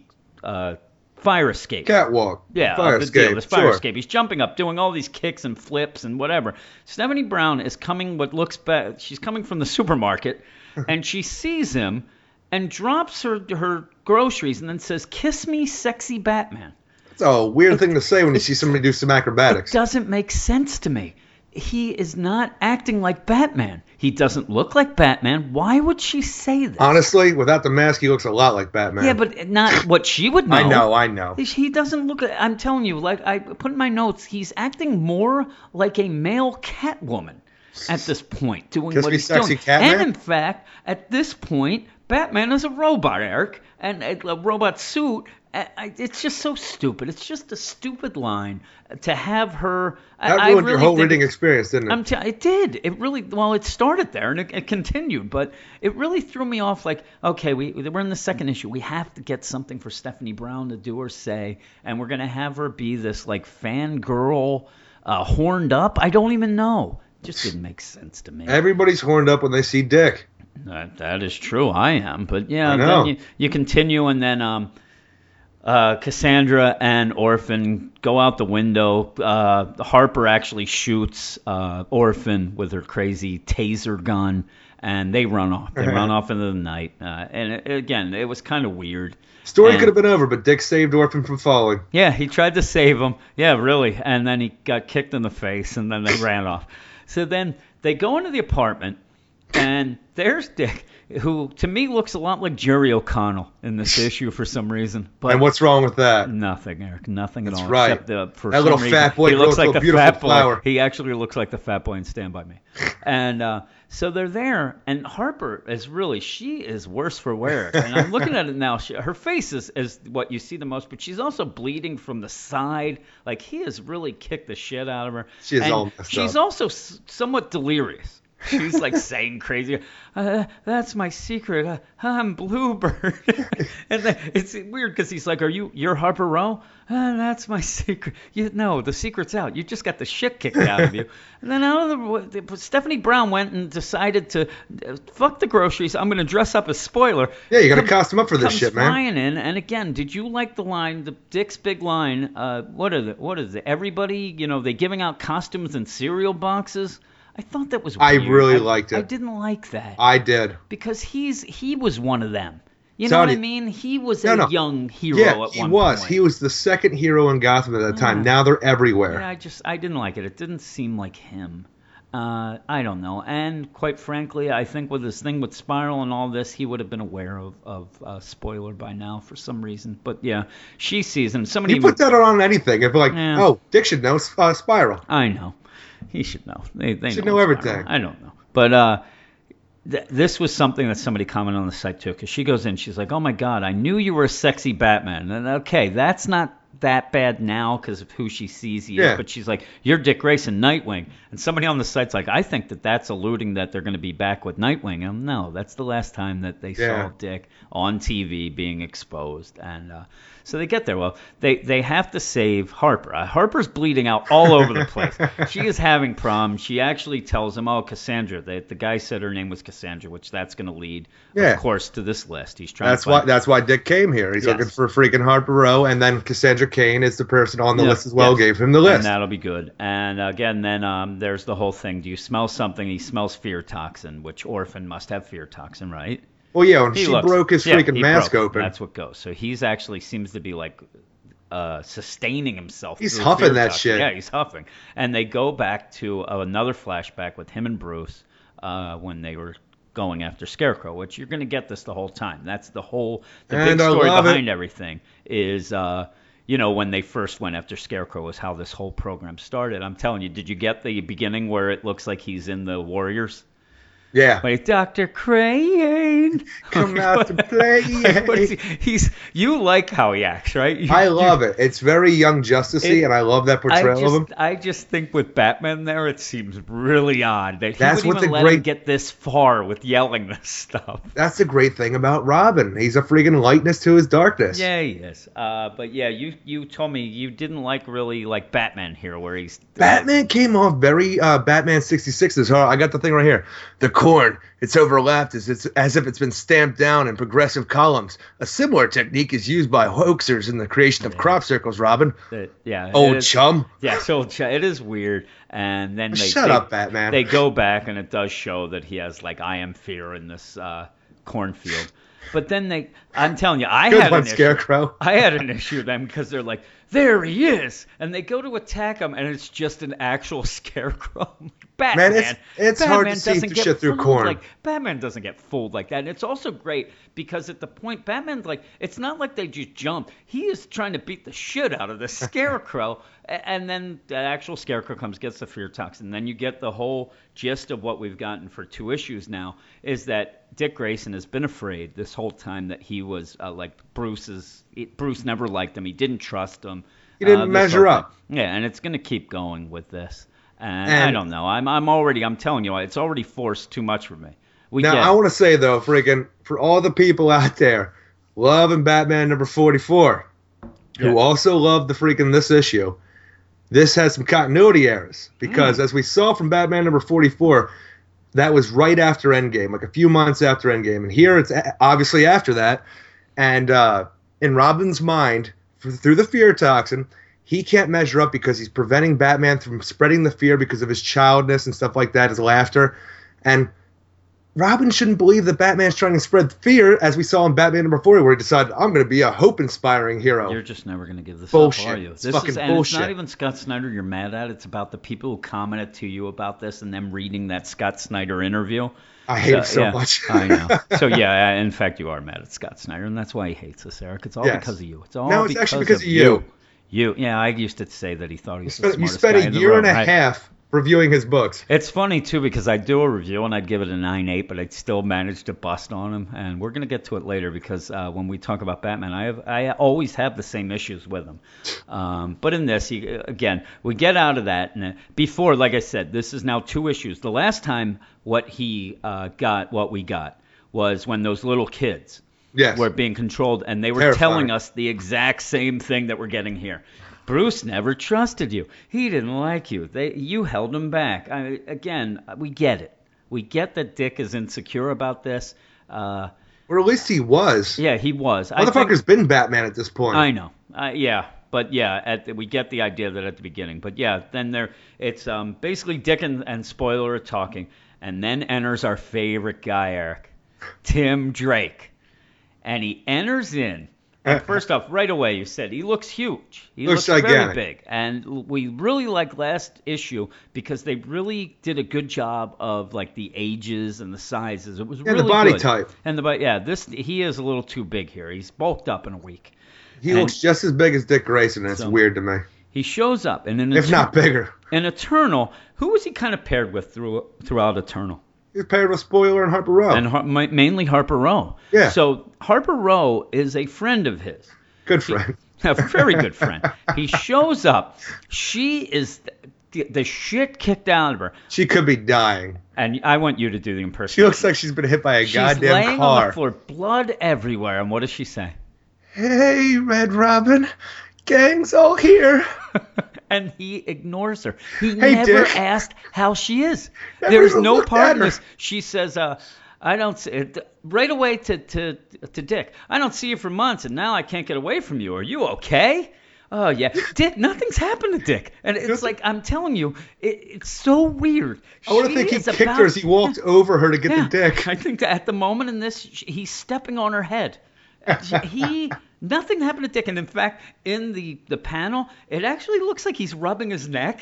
Like, I got a little kink in my neck. You might want to, can you give me a little massage here? And he's like, and they're all chummy and they're laughing. The next panel, Dick's got his arm around him. Hey, what's going on? Hey, good to see you safe. Something weird is, wait, how'd you know to come here? I bugged Harper's pad. Cameras and sensors, Eric. And now it makes sense. He's seen her do stuff in the apartment that he can't look her in the eye anymore. What is she doing? Butt Cullen's stuff. There. I think it's Cullen. He's like, I saw what Cullen was up to. Jesus Christ. More butt stuff. Yeah.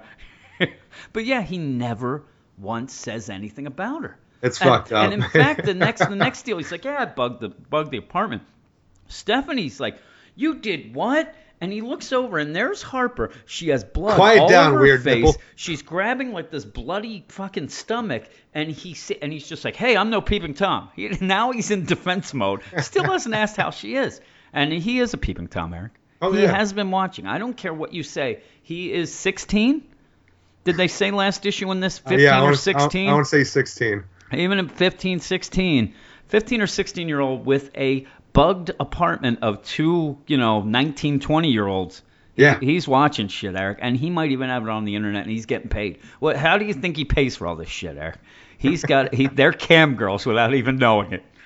Oh, yes, you love those cam girls. Yes, I do. And then he said, did you monitor the girl? And I think what he's saying is, did you get Cassandra Cain too? Because I think there'd be a lot of money involved with her. Ooh. But yeah, he's like, oh yeah. And it's such a She seems younger. Let's get off that one. Yeah, really. It's such a forced way to kind of know what's going on. I don't know. It was just weird. This whole bug thing, it didn't need to be. Whatever, man. It gets the whole gang back together. I'm happy as hell for that. Yeah, so, and then they're like, oh no. There's one more guy that we're not thinking of, and he goes to call Jason. Dick calls Jason, and he's at Noonan's bar. Noonan's Sleazy Bar. Section bar. 8 and shit. And he's like, hey, there's an assassin after you, which he's obviously... Oh, shit. Obviously, though, he means orphan. That's the worst part of it. And he's like, yeah, I know, and he's got Cassandra Cain. They're not after it. They can tell Cassandra Cain is trying to help.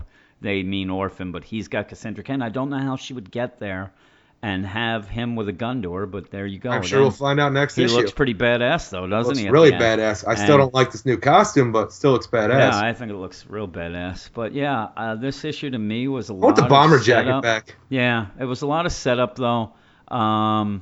Yeah, well, again, last issue had a lot of mystery and intrigue to it. Like, really, I thought that this was going to be a 6-month deal where you're at the edge of your seat the whole time. Hey, Red Robin. Gang's all here. Next thing you know, they're at their pallbearers at Harper's funeral, and Red Robin is, what would he be doing? He's not even paying attention. He's looking on his phone. He's talking over the coffin to Dick. Hey, Dick, haven't seen you since last week. Tim Drake is almost the biggest dick of the week. But I have somebody else who's even worse. Yeah, I didn't like the art as much as the first issue. I loved it. It was okay. Here's the weird thing about this is there's parts that I really liked and parts I didn't. I didn't like the Dick's look. I told you that. But when Spoiler comes flying through the window, thought that was awesome. The Jason Todd at the end, awesome. So there were bits and pieces that I really liked. But as a whole, I was a little bit down on that as well. I ended up giving this issue a 6.8 out of 10. I would have given it an 8. An 8? Yeah. Yes. I didn't like it as much. I thought that there was a lot of forced setup. And I had a great time reading it. Yeah, it was fun enough. But yeah, I didn't enjoy it as much as last week. All right, what's next? Next, we have Batman number 45, written by Scott Snyder with art by Greg Capullo, Danny Mickey, and FCO Placencia. Boy, I hope you didn't give this one a 4. Shut your mouth. Was it a 4 or a 4.5? Why'd you shut your mouth? What was it, that 44? Oh, 4. It was a 4. Yeah. Oh, here we I don't want to talk about it no more. Here we go, Eric. After having himself a rough and tumble with some of the Devil Pigs, Jim Gordon is asked to give in his resignation through the most cryptic allegory that I've ever heard. But maybe this isn't the last we've seen of Jim Gordon Batman, because Mr. Bloom has upped his game and crashed a Powers International function where he straight up murders fools. All of this, and Batman might still be rattling around Bruce Wayne's head when he creates the most terrifying playground you've ever fucking seen. You crack yourself up. No, it's because I lost my place. So I was just trying to remember what it was, and that's my way of getting over that. Oh, Jesus Christ. Like I said, we're talking about with Chisanga's mouth. What the hell is up with Jim Gordon's healing factor? I don't know. We start this goddamn book off. He is in a goddamn crematorium. His first line, I believe it's his first line. Another thing we're going to state as fact without checking. If it gets any hotter in here, if it's any hotter, bones are going to be able to be destroyed. My suit's going to fail. I'm going to die. Yeah, he's like it's cremation level. It'll just be burnt to dust. He'll be done. And then he starts thinking of a way out, and then starts talking about how much hotter it's getting. Yeah. The other thing that I thought was maybe it's a neat juxtaposition, but when he's talking about the stuff that he's like, oh, I have everything in order for Barbara. Like, he's thinking, I'm going to die here. Yeah. And it really made him seem like Batman was more human at the same point where he is freaking not immortal, but invulnerable. It seemed very odd. And this motherfucker can't die. You had told me about this beforehand. And then I forgot about it, got Chisanga's mail about that. And yeah, there's something going on. And Dionysium would be the most logical thing. I don't know, but also you would think that people would realize this, and there's no comment about it, especially from Daryl later, because he's the one who's fixing the suit. Yeah. He sees what happens. He has to know what's going on. He has to know that Jim Gordon is up to something with this, if it's official, if it's not official, whatever. But yeah, not only that, but you even mentioned to me before, he also gets stabbed right in the gut. Looks like many times. Yeah, he's just getting it, and it's obvious Scott Snyder wants you to see that he should be dead with no repercussions. He is not. And but I did like the idea. Just think of the Batman cowl, right? He's got his freaking nose and mouth exposed and chin. He should look like Freddy Krueger right there. I could say if you want to tell me the rest of the suit protect him, I'm fine. Right there, his open flesh. No, I think that it's supposed to be that that he has some sort of bullshit superhuman healing now. And they haven't mentioned it, so I would. You think he would mention it though? Well, I would get. Well, again, it almost seems in this like it's like old hat that people. It's just known, but we're not privy to it yet. It's just weird. It just came off as weird, especially because they didn't talk about it. Yeah. Well, then I did like the fact that he's talking about, oh, Batman, you know, this is why I need a partner and all this, and you're like, oh, that's pretty cool. Kind of thinks that it's leading to like a Robin, but then it ends up being the bat suit. Yeah, I like the that. Bat suit, and when it Sure comes as hell crashing seeing a in- lot of new functions on the bat suit I lately. know. It's freaking Daryl's busy. But then Daryl explains it. It's the Nimble Auto Program, Eric. Yeah. The Nimble Autopilot. Auto Program. What? It's just weird. And Scott Snyder had tweeted earlier this week, like, wait till you see this. Batman hits people with sharks. Great. Did that impress you? I don't even remember that. It was just when he's hitting the freaking guys at the beginning. He's Yeah, I hitting don't with recall. Sharks. It's Pish posh. Pish posh. It's like 7 panels. You don't pay attention. I can't see, goddammit. So yeah, but I really like the suit being his partner, but really, I like don't him calling know. him Rookie, too. Actually, Yeah. it really felt nice. It felt real for some reason. I don't know. Yeah, I really like that. I'm telling you, that whole first part I liked, except for the fact that he's immortal. It seems he can't die. It's very He's odd. more powerful than Batman And ever was. Even the part later when Jerry is going like, she should know something too, right? Yeah. You would think somebody would mention this along the lines. I don't know. But then you go to Bruce, and like you said in your intro, he comes off as kind of, I get the idea that you can say he doesn't remember anything, but yet Bullshit. it's almost, they have that dump with all the shit that happened Right next from to the rec Endgame, center out of nowhere. Right next to the rec center. And I don't remember that being there before. And no, I don't either. And you know, he wants to get rid of the shit, and it's a weird. I thought it was a weird thing with Julie when she's like, "Well, you know, the government." It seemed weird. It Seemed just very seemed weird. odd. And so he tried to get rid of it, but he couldn't because it just. Well, he's and- no longer a millionaire. He has no pull with he his can't business. do that. I'm telling you though, I don't trust her. I think that she's up to something. How dare you? I do not trust her. She's I think, an angel. I think she is there almost like in Total Recall when You think- Sharon Stone was there to make sure when he Oh. remembers something that she can get on him. And I was going to think call her that's the what big it fat is. guy. No. I think she's there to either try to make it so he's also like the fact, I told you not to call recall. I You went to recall, didn't you? I went to told you not recall. to. I think she's a combo because I think she's there to kind of make sure he doesn't remember. I don't know. She does tell him stories, but again, I'm thinking this Now, did you watch Total Recall this week? No, I didn't, but it reminded me. I'm like, I just don't trust her. I really don't. And she says, she's like, oh, and let's get back in since there's nothing we can do about this stuff. And she like closes it up, and then how upset she looks when he gets all the trophies out. But then you Dude, get I would look upset too. I know. I just don't trust her. I think that she's up to no good. And then you get a little bit of Mr. Bloom that I like. Actually, if anything in this issue, I really like the fact that Mr. Bloom he's pretty badass. He's really badass. And I really like that. I like that you get this idea that he means business. Up until now, to me, he's been nothing. You know No, what I mean? I'm saying he's just been stood kind there, of then became that freaking That's what I Slender mean. Man at this the end. This is the issue where I'm like, okay, he's a villain. He's pretty, vicious. Now, And tell me though, did that look like it would be like a Black Manta airship to you coming yeah. in? Oh yeah.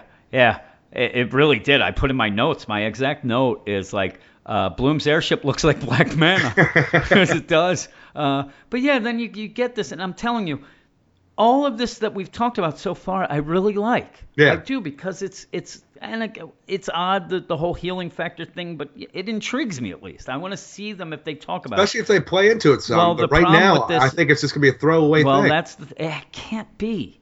But that's the problem. When I read Scott Snyder's stuff, sometimes he gives you these big things and then never gets back to them. And I am always worried about that. But then you have this whole thing with Jerry Powers.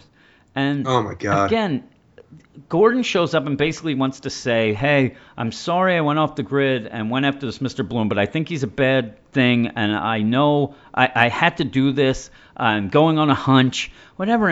And she's going to fire him. She wants him to resign. But instead of just saying, listen, and also, did it seem weird? I know that she is the program, but does it seem weird that she could just go to him who's it's part of Gotham City Police as well, and just say, you're going to resign?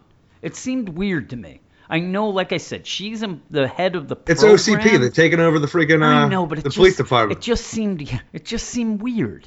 And also I thought, if I was her, why would you even talk to Gordon? I'd have that bat suit up there with somebody in there and just go, I retire. There's nobody knows it's Gordon in there. Why would they even care for him to go up? Because they don't have a speech function with it yet. I guess. That's next issue. You get somebody else in there and That's say next it. issue. But That's instead of her, like, again, it's like us with Dan. We can't just fire Dan. We have to have an elaborate plan. She brings him into this collider, and they walk on a fucking floor that lights up goddamn the periodic table, and they talk about these. It's like the video from Billie Jean. Oh my God, yeah, it is. Ding, ding, ding, ding. They're lighting it up. Oh my God. So you told me about this earlier, and when I read it, I'm like, this is real extravagant to tell a guy he's got to freaking get out of it.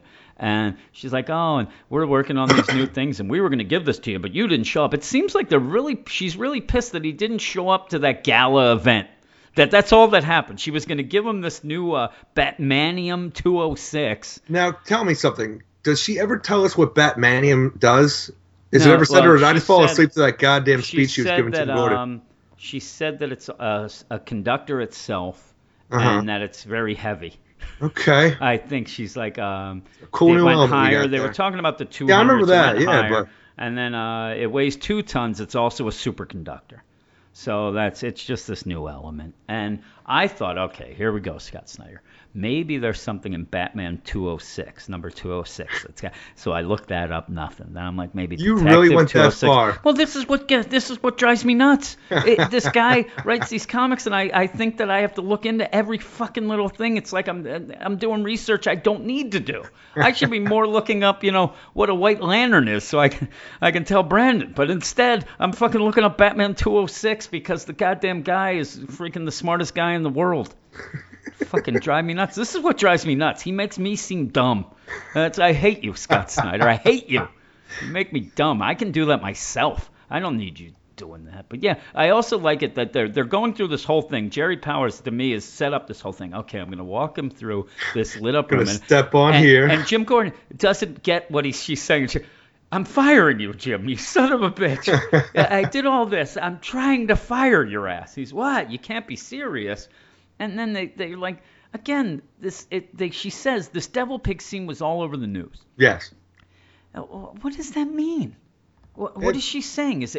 He ended up having the suit come and he got it. What was so bad about it being in the news? He was fighting somebody. Yeah, he was fighting people. He didn't have a warrant. He didn't have any of that stuff. But they don't know that. When does Batman ever have a warrant? That's the big joke. This is Batman, though, working with the police department. Yeah, but they didn't say that. It just said the Devil Pig scene was all over the news. And what the scene must have been was him getting stabbed. Bloody Jim Gordon. Yeah, he was getting stabbed. What? Really? So weird. I don't know.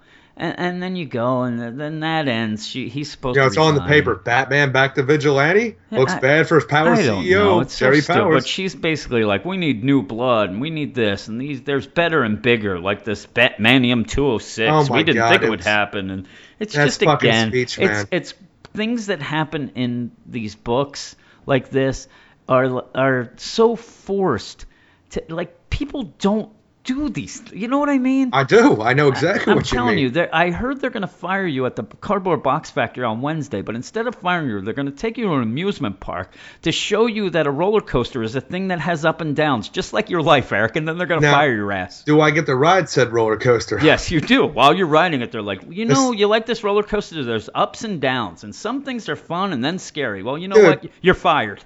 If I have to be fired, this actually sounds pretty sweet. You like it on a roller coaster? I'll tell them that because I'm going to suggest you. They're never going to fire me. I'm the Ferris Bueller of that place. They're going to fire anybody.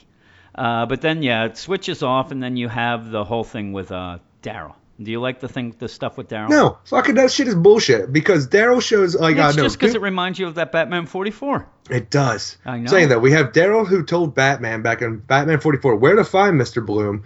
Yep. But you know who he knows and he's a close family friend with? Oh, Duke Thomas. And who else?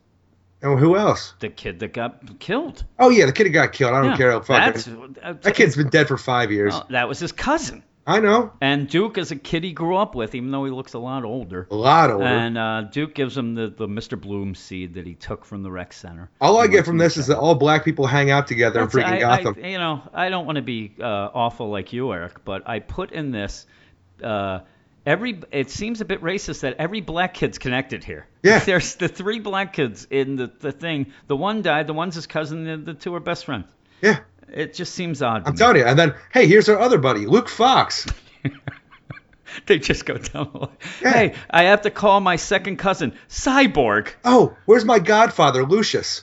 Lucius. And they're like, oh, by the way, guy used to babysit me. He goes by Black Lightning. They're all there. The gang's all here, Eric. But yeah, then you get. I did like the part where Duke.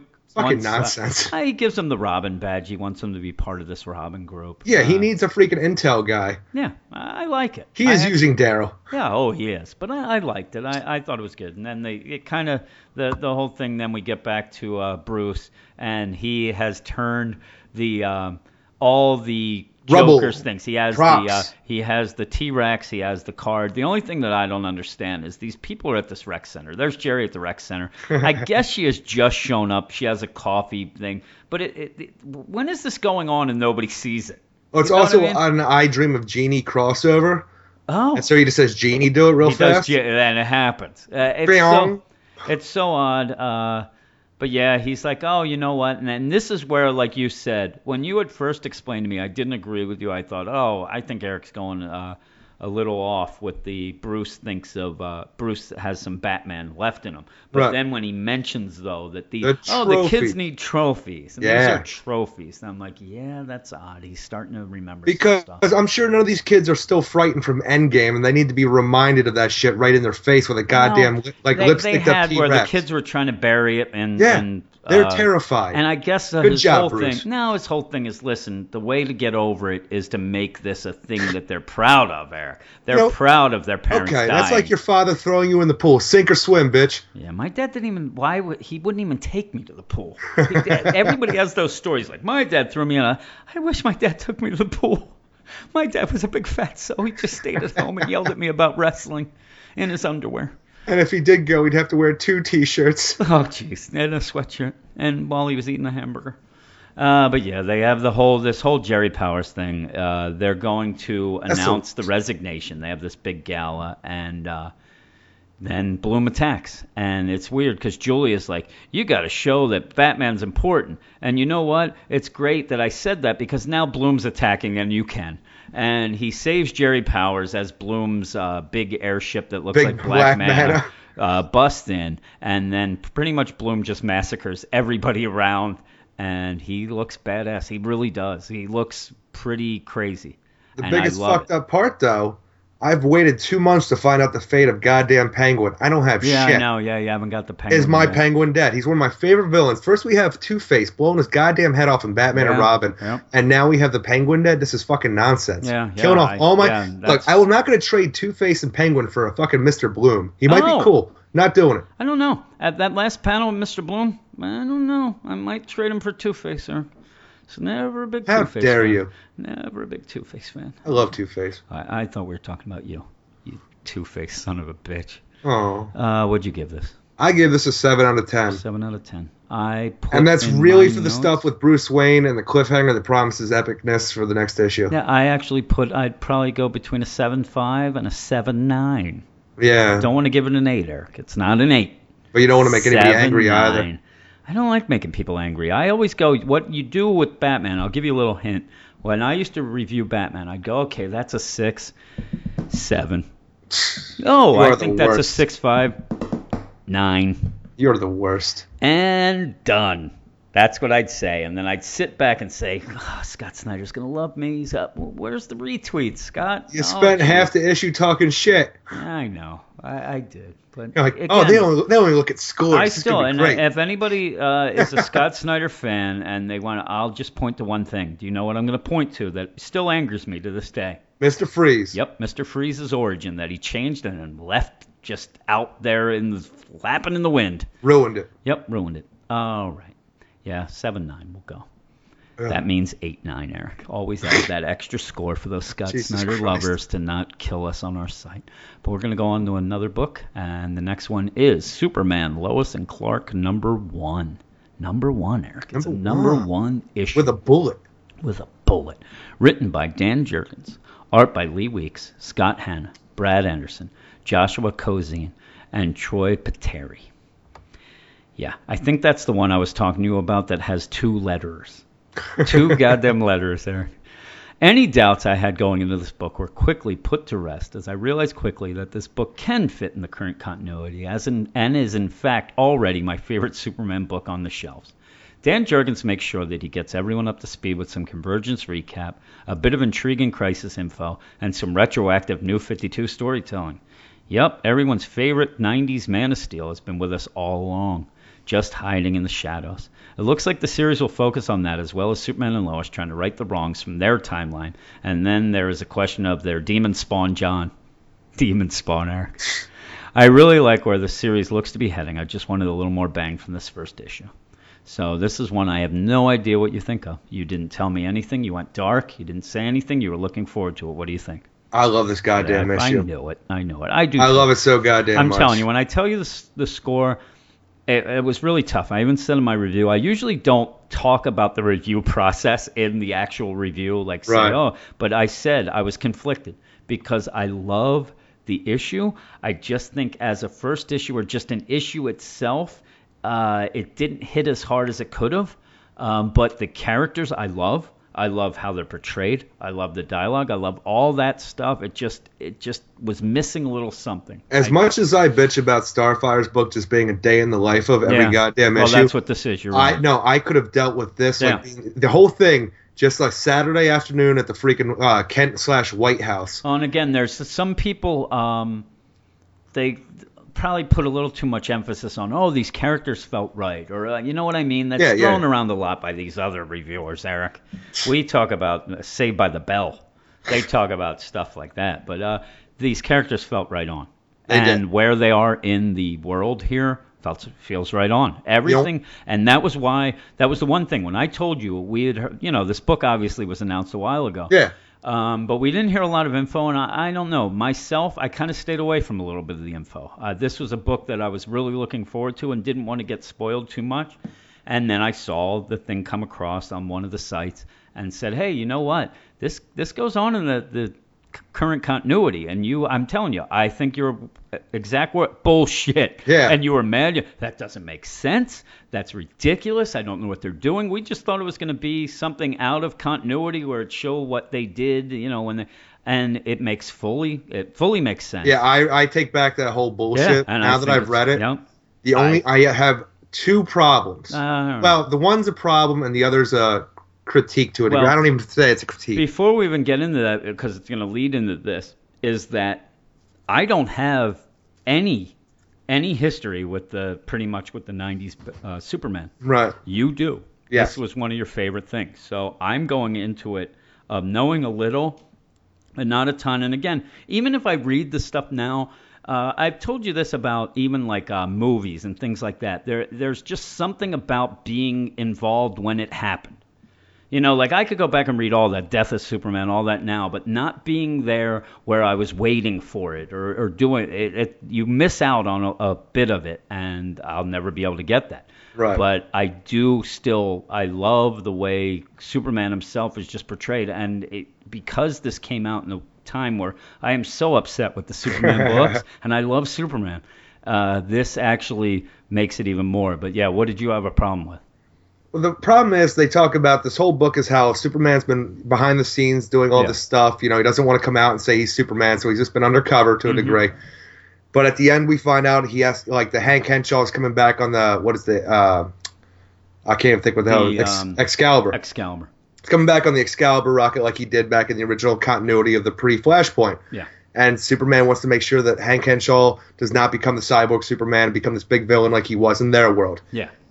Because Hank Henshaw goes on to blow up Coast City. And up until this point, I thought all of the Green Lantern continuity was still intact. So if Coast City was never blown up, how the hell did Hal Jordan become Parallax? Yeah, you're going to get these crazy back and forth. But again, does it happen? Is he out of time when they reset the thing after the crisis? Then that averted. It gets wonky. I'm okay with all of that. But I'm saying with him resetting it, then does everything reset at that point? No, I'm saying everything goes back to the way it is. They save the multiverse. Yep. And well, no, they didn't save the multiverse. They got rid of the multiverse that would be brought back later on by defeating the Anti-Monitor. Yeah.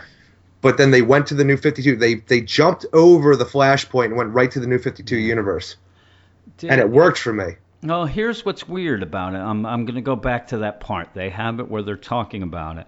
And when they're like, it reset itself. I wish Barry, Kara, and Hal would have stayed. Yes. But they wanted to find their destinies elsewhere. I hope they find the happiness they're looking for. And they never say anything except maybe they just, from that crisis, they just are there for that whole time. It's weird. Because they don't say like they went anywhere from there. They don't go on a portal. They're just standing there. And is it possible that makes sense, that they were just there this whole time then? They've been there before the New 50? It doesn't make sense. No, that doesn't make sense. It doesn't, but they never go through a portal to go anywhere. They're just They there. can't because their timeline's already gone. Yeah. But it's weird. I almost got the point where they just kind of waited around for shit to happen. I don't know. But yeah, you're going to have wonky shit with something like But this. for the most part, it try made sense to me. But except for the fact that we have it took everything we had and more, but we did it. With the Anti-Monitor's defeat, time and the multiverse reset itself. Okay, so with the original Crisis, it got rid of all the freaking... So the multiverse... We actually changed the Crisis on Infinite Earths for this issue, so I was wrong originally. But Supergirl being alive, I'm saying now I thought I had this all figured out before we started talking. No, it's gone crazy. Now. So the crisis never happened. Yeah, no, the crisis never happened. And I'm telling you, though, you're going to find bits and pieces where you can say, well, if that didn't happen, then this and that. Yeah, well, now I really is crazy. Yeah, it is crazy. I did like that in that whole thing that it was Hal who made that portal and they jumped through. Yeah, and, but that's good for me, yeah. But do you think that was a way for them to say, okay, if this is a real big hit, we can have Supergirl in a book like this, or Flash, or that Hal. Supergirl was supposed to die during Crisis. I know, but she's not now. So was Flash. Or Flash. So can they have a book of what would happen if they survived? Because they really point out that they wanted to find their destinies elsewhere, and they jumped through a portal as if to say, if we need you later, we'll go see what those destinies are. We said we wanted a book, and I still do. I want a book about this, how they averted the crisis. Especially on their own. Yeah, and this is neat, the couple panels, but I'm surprised they didn't have a book first to show all this. Would have been pretty badass. So I'm guessing the defeating the Anti-Monitor actually just reset it to the current New 52 multiverse continuity. Yeah, I think that's what they're saying. And then that's when, the New 52 started. They're there. Yeah. But it still does. A couple things still get wonky, but I think that's what they're saying. It just starts. That's what happened with the thing. They are the catalyst for the New 52. Yeah, we because thought now it was it's not Flashpoint. No. Now it's them. And, that, you kind of get rid of Pandora that way, which is nice. And, I miss stuff Pandora. like that. Be funny if she was in this issue. She never made any sense. You know what I mean? When they had all those number ones and she was in every number one in the New 52, it'd be funny if all of a sudden we look and she's there. But I want to go back and find out what the original idea was for Pandora and how they were going to expand on that character, because they never did. No, they didn't. It was like an idea. How does Pandora have the power to pick and choose to fucking hold the world together? It was such a big thing for the New 52 with her. And like I said, she was in every number one. Yeah. And that started, and it was supposed to be the big tie-in to everything. And, yeah, they kind of got away from that. But, yeah, I don't know. Then they show the Dark Side, the first Dark Side War, the Justice League War. I did, too. It just felt weird that Superman was there and just watched. I kind of like it. I did like it. I like that they, like I said, retroactively, he's back on a building there. They're fighting. They're there and they're Cyborg, and then it just gets closer and closer. He's just watching. It just seemed odd that he wouldn't get involved. But you get a cool narration, too, from Lois. She's the one talking. She's like, I thought he'd get involved, but he didn't. And I like that. I like the fact that he's doing stuff behind the scenes. And in fact, in this point, after they show the crisis averted, he takes off his cape and everything and puts it in a box, and he's like, we're going to have to be underground. And that's where you get the black and white suit that you This might sound stupid to everybody, but one of the things I'm really looking forward to this is seeing throughout the different events that we've had where Superman was in the background. I just want him just there Throne watching. of Atlantis.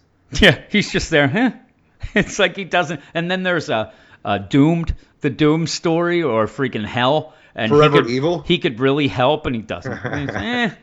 He's just I don't want to get involved. Actually, I really want to see how he would have been in Forever Evil. Yeah, it would have been great.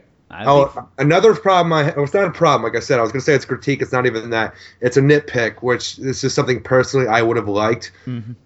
Here we finally have the son of Superman and Lois Lane. Yep. It was like, this is the Superboy Khan in this world is the clone of a possible future son of Superman and Lois Lane. Yeah. And we finally have that character here, but he's too old now. For where the story picks up, he would have already been taken and turned into a goddamn weapon into the future. Yeah. But so do you think they're ever going to have, do you think he'll become Superboy? No. He doesn't seem to have powers. He doesn't. They're trying to keep the whole Superman identity away from him. Right. And I don't think he will either. It'd be cool, but powers are going to manifest at some point. You think that he will? But I you really wouldn't have him without it. I really wanted this to be the link to the New 52 Superboy. Yeah, you're not getting it. I'm not getting it. He's already too old to be taken by freaking. I can't even think of his goddamn name. Harvest. Harvest. Yeah. And it might. I don't know. Maybe they'll just kind of he's what? He was what supposed age to get was he? 4. Okay. Yeah. He's way too old. He's it in would have school. been cool if he could still. They could still do that. That would actually be a pretty cool thing for him to get taken and Superman trying to get him back and all that. Because like when his powers start manifesting, he gets sick. His human genes and his Kryptonian genes start fighting each other, and they think he's going to die. And Harvest takes him. Okay. And knows how to cure him because they think he died. Well, you may not get that then, or you're not going to get what you wanted. But I'm really hoping what you will get is a weird thing where this Superman's powers are starting to get a little wonky. It's all around the house now. They're fluctuating. The last issue of Supergirl, her powers are going. Yeah. Or actually went. We got the truth, and now we got his powers. And I don't know that I like that. That's one thing that I don't like. I actually would have liked the fact that this book could have tied into the end of that story where he comes in and this Superman actually has his full powers. Right. But yeah, they're fluctuating. He obviously has more powers, and he has mentioned that Superman at this point is in the truth deal because his identity is gone. He's like, thank God I didn't let my identity out because of this. So he still has more powers than Superman. He's still flying around. But yeah, they twice they mentioned how, I'm not as strong as I was, or I don't understand. I just love the fact that you can't get away from the truth. I know, I can't. It just drives me nuts. But yeah, then they have to, again, it's Lois and Clark, so they have to have something for Lois, and her thing is that she is a Author X. I hate that. Which is a weird name. Why can't it be like Miss X or something like that? Why can't she just have a fucking regular pseudonym? Yeah, Author X. But she goes with her latest book, Eric. It's a little clandestine meeting in the alleyway, and somebody is peering from the rooftops, Eric. Inner gang! It's going to cause a lot of problems, yeah. Looks like inner gang. But then back to Superman. He's going to save Excalibur with Hank Henshaw and supposedly the rest of the crew in there. He does save somewhat the Excalibur, the spaceship, and opens up, and there's Hank Henshaw in there. And he's like, everybody out before, no. And then there's Hank Henshaw. It's like, help me. And where are the other? It's so weird. It's a weird scene. Like, he's like, where are the others? Where's the rest of the crew? He just doesn't want history to repeat itself. I guess. It's just odd that he's just so upset there. And like the cosmic radiation that affected him in the original one, that would have already gotten him at this point. Yeah. And we get a very odd ending where you go to another planet and there's a mysterious woman who is trying to find the Oblivion Stone. It's gone, and she wants to get it. She's not going to stop until the stone's her. Next up, face-to-face with Inner Gang, Eric. Who is this woman? Do you have any I'm saying, ideas? How did you know it was a woman? I never even got that idea. Two things. She's got boobs in the last panel, and they call her Mistress. Oh, I thought that. Okay, I see it now. Those are some titties. Yeah, I got you. In fact, the boobs threw me off right away. I'm like, oh, I thought it was a guy. And I'm like, oh, boobs. And then the second time I read it, it's like the museum is Sacred Mistress. I'm like, okay. I actually looked at this completely wrong with my fucked up eyes. I thought that was a face inside of a hood. Yeah. No, those are boobs instead. So she cuts off the guy's head. She wants the Oblivion Stone, Eric. I have no idea what the Oblivion Stone is. Again, I don't do research, Eric. I did do research. I looked all over the place, couldn't find anything. Yeah, all right. I don't know that it's a weird thing because I would tell you that you're supposed to think that maybe Hank Henshaw grabbed it, but why would he be? It wouldn't make sense. No, not in a distant star system. Who took the Oblivion Stone? I don't know. Why is that in the end? Also, I did a little bit of research because I couldn't remember if Hank Henshaw had been introduced in the New 52. Okay. And he had, and I don't remember which book it was though. But for him being on a 10-year mission here doesn't make sense anymore. Well, yeah, if he was introduced in the New 52. Oh, I think it was the Ravagers he might have been with. Okay. Well, the Ravagers. Who read that, Eric? Jeez. Didn't you do I collected Ravagers? all those. Didn't you review the first Ravagers Yes, as I a did. Lost Boys review, where we review comics after they've been canceled? You Yes, did I do did. that? Yeah, I think if he was in the Ravagers, nobody cares. So they're just going to have him. But yeah, I actually, when I first read it, I didn't even, this is how dumb I am. I'm reading it and like, 10 years, but wait a minute. The New 52 is only the 5, and I'm like, I'm a dummy. He could have, of course. Time existed before that. Yeah. I'm like, oh, no, 10 years.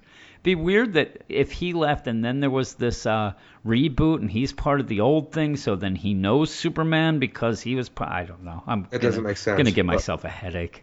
But yeah, I really like this issue. I gave it a 7 out of 10, even though I love the art. I just wanted more, like I said, bang for my buck for the first issue. I wanted more of like, I don't know. It's hard to say. In fact, if I reviewed it right now, I probably would have given it an 8.5. Yeah. That's how much I did like it, but I did give it a 7. I really enjoyed this issue, and honestly, I could have done without all that fucking distant star system shit with the Oblivion Stone. That actually ruined the whole experience for me because I don't want to deal with any of that. And it was weird because that's the very end. Exactly. And you're like all fired up, and then that happens. I'll tell you, I could do without most of the John stuff. You know, him at school like and him. stuff like that. I like him. He's a little detective. He's finding out that it's fucking Daddy Superman. That. I know, but it's just silly. I like it. I would have given this an 8 out of 10. 8 out of 10. Even for all the stuff I bitched about with continuity here or there, or if it's not there, I like this a lot. All right. Yeah. Like I said, I kind of, it was more of a first issue. And I'm going to tell you, maybe I was influenced by that Batman and Robin #1, The Eternal last week. That was such a great first issue that I'm like, man, I really want to get fired up. And I do like it. It didn't get me fired up, though. Though I'm excited to see where it goes. And even with a 7, Eric, that's one of my favorite Superman books already. Yeah. Because, boy, I'll go back to that. I did not like that truth. Eric. I don't like the truth ever, even in real life. What do you think of that? What do you want from me here? I don't know. You're a liar. There you go. Thank you. And what's your next book, Eric? I got Justice League of America #4, written by Brian Hitch, with art by Brian Hitch, Daniel Henriquez, Alex Sinclair, and Chris. Oh my God, that's a name. Chris Eliopoulos. Eliopoulos. He sounds Greek to me, Eric. Oh. Wait a minute. Justice League of America 4. Shouldn't this be issue 5? Oh, should it? Yes, it should. Oh, should it? Does this have a monster variant cover? No, why? It has a Green Lantern variant cover. A Green Lantern variant? Why, that's weird. But Green Lantern variants were in September, Eric. Yeah, this is pushback, man. What you want from me? Yes, it was. Because I was getting shit from Manship about telling them shit was coming out and it didn't. It's not me. Ral is blessing the shit out of people in this one, brah, and it's up to our heroes to get hams to find out how damaging it is to people. What is this, Rick and Morty?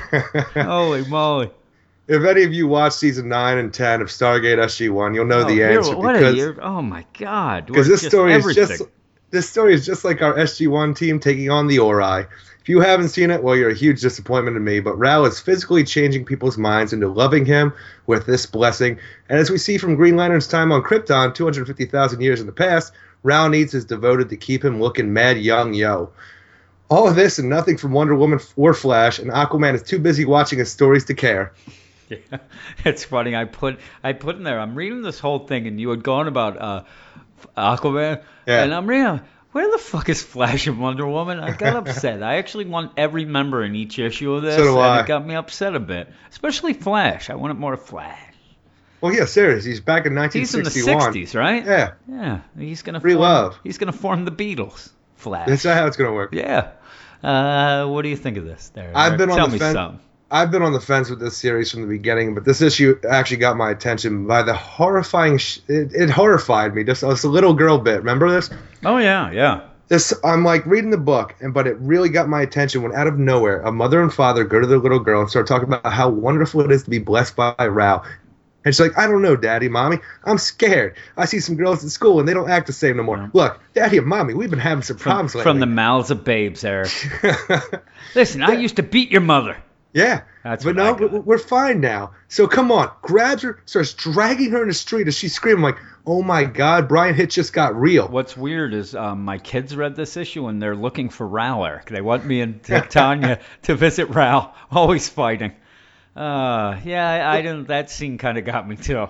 Seriously, I'm telling you, I am always just looking for some kind of emotion because I want to feel again since I'm dead inside, and this actually gave me some goddamn emotion. Yeah, I've been reading this book as well. I don't review it on the site, but we talk about it on the podcast, and I've been give or take. Like I said, I'll read it for the podcast, and then the minute that we talk about it, when I'm done, I'm done.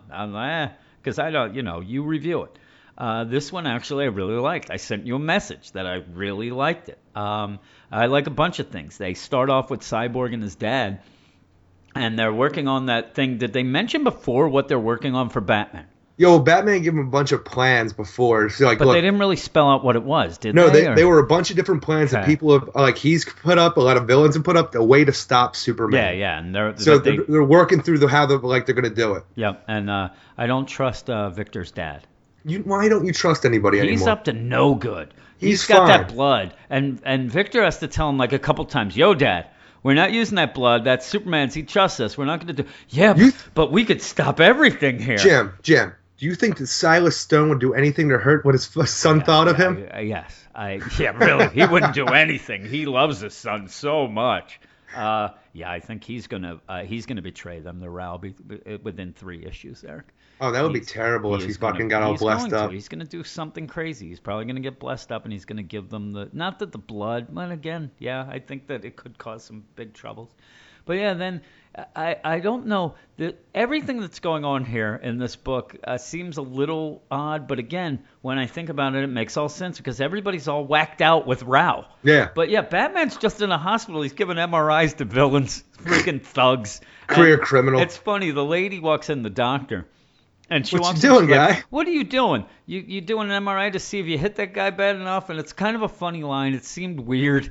But again... She ain't got nothing else going on. That's what you get then. She's like, you know what? We shouldn't be doing this, but I don't got a lot going on. And in fact, goes above and beyond. He just wants an MRI. They're going to do DNA testing full workup. Full workup. And I want to know, Eric, what I put in my notes is whose insurance is paying for this? Because it certainly isn't our fucking Cardboard Box Factory's insurance. Absolutely not. We have such shitty insurance. But really, is Batman paying for this? Are they just going to let it go? It's very odd to me. Hospitals have there's a lot of red tape to go through here. Not anymore because there's nobody coming in. There's nobody coming in, so they don't care. They got a big budget now. They're going to give free MRIs and DNA. We're Canada, baby.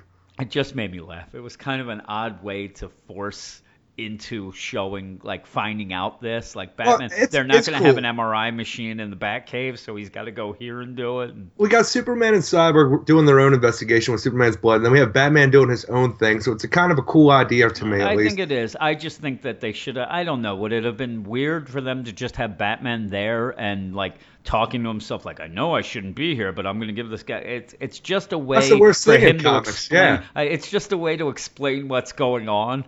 But you need that. Like I said, he's going to give an MRI. She's going all out. DNA. She's going to test everything here. But then you go to Green Lantern. And I don't know about you, but I love this part. I really did I love the part with Green, and not much happens. It was my least favorite part. I love it. Because that's where you get the idea there's Ral. And it's funny, too, when he's taking the nap. He runs into Ral. He's going to go visit Ral. It's thousands of years before what's happening. 250,000 years. 250,000 years. And Ral's an old man who likes to take naps, Eric. I right there. I saw myself right there. Dude, I'd take a nap after work today. I did, too. I could be on that chair taking a nap myself. And he kind of seems out of it, too, which made me laugh. He's a daffy old man. He is. He's just an old guy. But behold our God, they're having a little bit of a civil war on Krypton. Hal's there. He's going to go and have Hal help him end this. And then you see what he does. He takes the life energy out of his profits, and that makes him young again. And I thought, that's great. That shows you right there. Now we know. You know that something like this with this many people involved, it's bad. I really like that. And I like that he's talking about the Green Lantern. I like all that. I really do like it. See, I hated it because here we got Hal Jordan. He's out of time Yep. on Krypton. He knows that he has to be upside. Once he knows he's on Krypton, he knows he has to be out of time because Krypton's been destroyed. Yeah. We have this whole thing. I have to get back to my friends that are dealing with this big fucking crisis. Oh, wait, before you do that, do you have time to help us with a civil war? No, I don't, fucko. This is not my sector. I actually think he's just already, he's like, I don't have it. I'm stuck. He's a dummy. And again, though, he is a dummy. You say it all the time. He's a dummy. Shouldn't be a dummy. Yeah, you always say he's a dummy. The guy can't make constructs. The best thing he can come up with is fucking fists. That's not a dummy. That's a lack of imagination. He has there. a lack of imagination. He's thinking of plan now. He just witnessed what his best friend get vanish in front of him. I think that what he's doing is he's got to go with the flow, see what's going on. He's getting the lay of the land. The goddamn ring's giving him nothing. He keeps asking questions. That's what I'll tell you is bullshit. Well, the ring's giving him nothing. I don't know why he's asking it. Everything he asked is like, I don't know. Look, Rao, you might be important to the story, but I'm going back to Oa. Fuck off. Yeah, well, he actually asked the ring if he can make a portal to Oa. No, he can't. So he's got to go with the flow. He's going to see what this Rao's up to and see what he can figure out. I don't know what to give you. I really liked it. I did not care for it. Yeah, then you get... it does move the story along, because we find out why freaking Rao will have, be all, godlike and need these devoted people with blessing. I just like the way they did it, by going back in time and this. And again, you're going to get this whole thing where all this craziness is going to have to do with Hal could have probably ended it right away by just killing Rao. You know what I mean? And Paradox. And in that, there's going to be that. And then you get old Aquaman. He's back on Mercy Reef, hanging out with Mara, and they're just having their hot cocoa. They don't. He's just there. He's watching. Watching the news about all this blessing. And like you said, I think didn't you leave one of them prophets down there? They're fine. Yeah. You know the Atlanteans. They don't listen to people. Don't tell me my business. I'm king. And again, I get the idea that he's watching this Rao. There or a prophet, I guess it would be, on the television, and he's pissed off because he's in the middle of watching General Hospital, and he's like, I want to get back to General Hospital. I have to see what Carly's up to, Eric. Is that what it is, Carly? That is one of the people. It's Carly and Sonny. How do you know that? Because my wife watches it. We get home right when it's on, and she's back into it. She was a big fan when she was growing up as a kid. And now she's back, so I get to see it. And it's funny because I'm sitting there, I'm like, hey, is that Carly and Sonny? And she's like, how do you remember that? Because I'm telling you, I have not seen any of that for 8 years. I don't like the new Carly, Eric. I didn't know there was an old Carly. Well, the problem is probably this new Carly's probably been on for 8 years. But so we go, and then the Stones have found out that the Infinity Stones? No, the Stones, Victor and Silas. They have found out that, yes, indeed, there is something wrong, not wrong, but something added in Superman's blood. It also matches up a bit to this thug that Batman's MRIing, and his brain is kind of changed. His DNA has these new You know markers. what it's like? What's it like, Eric? Oh, you know what it's like? It's like, I think it's like the Ani. No. It's like Angel Season 4 when Angel was fighting Jasmine. And she was a god, and she anybody who looked upon her immediately fell in love with her. Yeah. Became devoted to her. Where's the crickets? It's like any story with a I could probably find 20 million stories with this where religion is supposed to be this and it's not. Well, do your research, man. I don't care. I'm going to talk about this issue. I don't have to talk about things like General Hospital and the new freaking Carly. But you do anyway. Yes, I do. That's what makes us so special, Eric. But yeah, basically you find out that Superman his DNA has been programmed to love bred Rao. into him, yeah. And right from the you get get-go. the idea that Hal's going to be involved with this, Eric, and he's going to fuck everything up because he's a dummy, like I told you. I don't know. At this point, it kind of seems like, oh, you know what? That would make sense then, because Rao has his followers, but then he has the Argo Cities freaking warring against them. So if they win that, then he freaking blesses all of them. Yep. All of Krypton loves Rao. Yep, that's what happens. All of Krypton loves Rao. Because Hal was a big dummy. Because Hal is a dummy, and Hal's going to try to help him or something. But then Superman, they're up to... You just watch this vampire steal life force, and now you're going to help him. That is right. And you go to the point where they're in... Superman's in the... Fortress of Solitude, and Rao gets in. You like that he got in? I don't. Yeah, he's a god. Yeah, I don't think he could get in. But yeah, he's in there. Can come in. He's in there and pissed. Yeah, I guess. I think he would have some sort of fail-safe that it's just him. But Rao had his prophets bless the fortress. They blessed the fortress. They're all in there, and they're like, oh, it would have been so much better if you believed. And again, there's a point where the Doctor even says to Batman, listen, things are better now. Why do you care? Why don't we go with it? And Batman's just like, it's not free will, but you don't want to do that. I'm not so sure. I think the world might be better, but then again, you see that that's why you had to. Well, that's why you had to have that scene, or else I'd agree with her. I'd be like, yeah, I don't know. And in fact, maybe they can pick some like hobos or something. You can get their life force, but everybody else is happier. So now you just want to use the homeless as like a means of nourishment. Yeah, exactly. You're awful. What else are they good for, Eric? That's what they did in New York. Ask Reggie. They got those homeless off the streets. Eric sent them to friggin' Alabama or something. I don't want to talk to you. I don't know what they did. No, again though, I You're do a like monster. I do like that the Doctor brought that up, and I do like the fact that Batman is just an asshole, trusts nobody. Again, everybody else is like, this rail's great. Of course, Batman doesn't think so. He thinks something's up. If anybody's happy, Batman's pissed, and that's why I like that guy. Reminds me of myself. But good old Aquaman. And again, what do you like better? Not seeing Flash or what we got of Aquaman? I like the Aquaman bit a bit, just because it makes me laugh. And also, if you remember in the first or second issue, the prophets were down in Atlantis, and Aquaman pish-poshed it and said he didn't believe in gods. You know what? There's no gods. Go talk to my people. I got my stories to watch. There's no gods. I got my stories. And what? The god of war, Wonder Woman, called? I don't believe in her. That's why she's not in this issue. He doesn't believe in her. No, she's stuck in an empty void that was once Olympus. Yeah. Yeah, actually, now that you reminded me of that, I'm glad we didn't see that. But I really wanted to see Flash. Yeah, so did I. What did you give it? 8 out of 10. Yeah, it's funny. I yell and scream about it or whatever. I really did like it. I thought it was fun, and it was the story is finally getting somewhere. It's that little girl, man, that really put it over the top. She gave that me the whole feels, scene didn't she? The feels. made the book. I would have given an 8.5. I like the art. I like the story. I really like the Hal Jordan part that you didn't, but I like it because that's seems to be the keystone to everything else. Right. And that's what it's going to go. And I think that Hal is a dummy and he's going to ruin things. And Just fucking yelling at the book. Get out of there, Hal. It makes me laugh. I'm like, Hal, why are you helping him? He's a vampire. Yeah, 8.5 I would have given it. But the next issue I have is Batman Superman number 25, written by Greg Pak. Art by Cliff Richards, Beth Sotelo, and Rob Lee. And the thing with this is another one of those where the solicit said, didn't say Cliff Richards. All of a sudden, he showed up in the book. And right. It actually threw me off a bit. But while this issue has a very odd beginning that feels like a forced way to get Batman in the book, this ended up being one of my favorite Batman Superman issues in a while. Sure, it's not perfect and doesn't feel completely cohesive with last week's Action Comics, but having Clark using Batman's gadgets and teaming up with Batgirl was a lot of fun. Throw in a cool battle with Vandal Savage and a cliffhanger with Dick Grayson and Jason Todd joining the party, and this may rise in my rankings of Superman books very quickly. What did you think, Eric?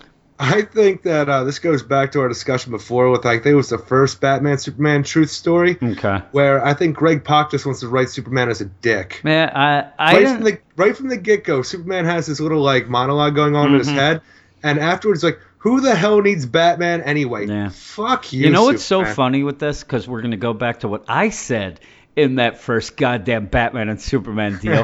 I think that Jim Gordon is an asshole. And we'll fight about it all podcast if you want. I'm telling you, I don't think Superman's a dick at all. Because You know what? Jim Gordon kicked him out of Gotham. He told him to get the hell out. So what the hell? He's taunting him. And the thing is, though, when do you ever have a thing where, hey, I don't care what you do, Clark. You get the fuck out of Gotham. Next day, all right, team, you got one job. Find Clark Kent. What?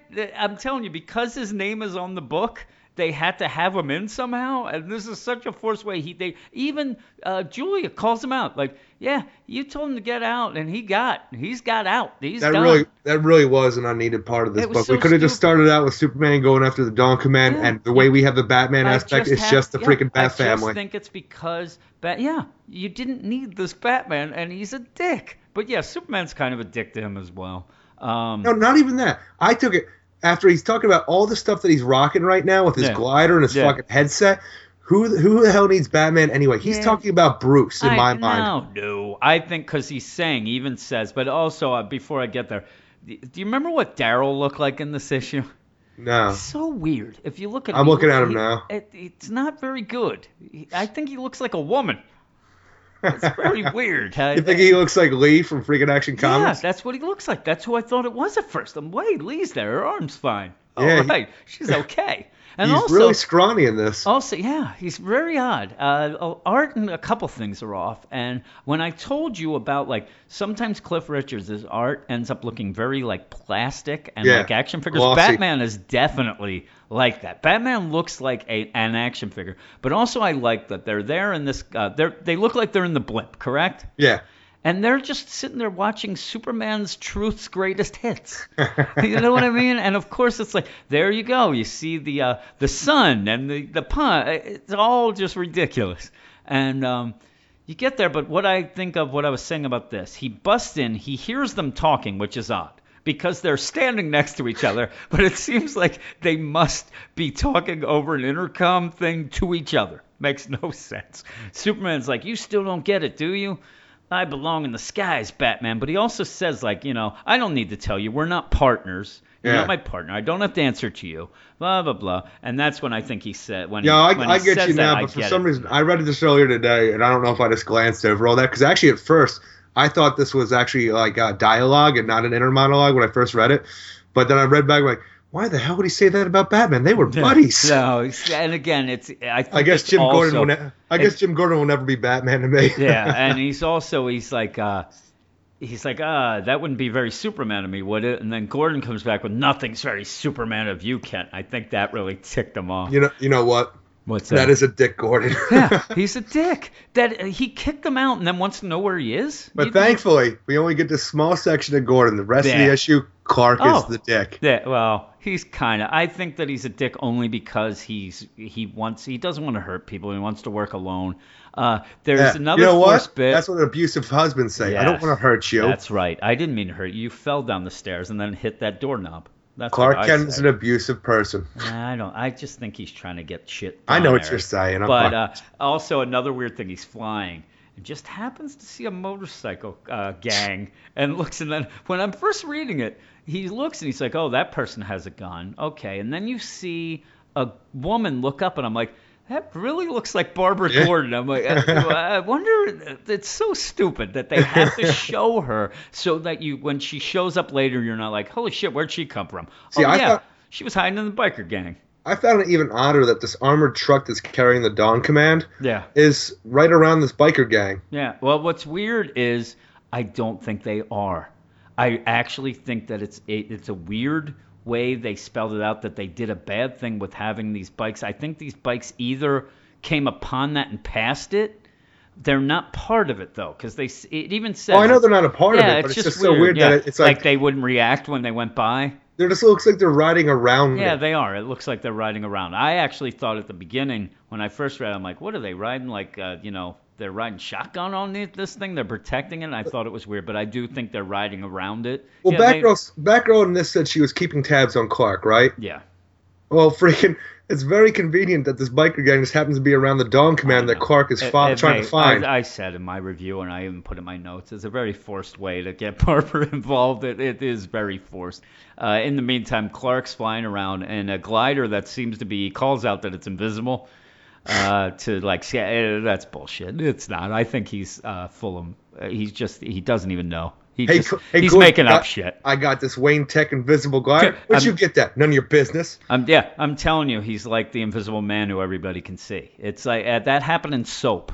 If you remember that show, yes. What's his name? And he'd snap, and he's like, "I'm invisible."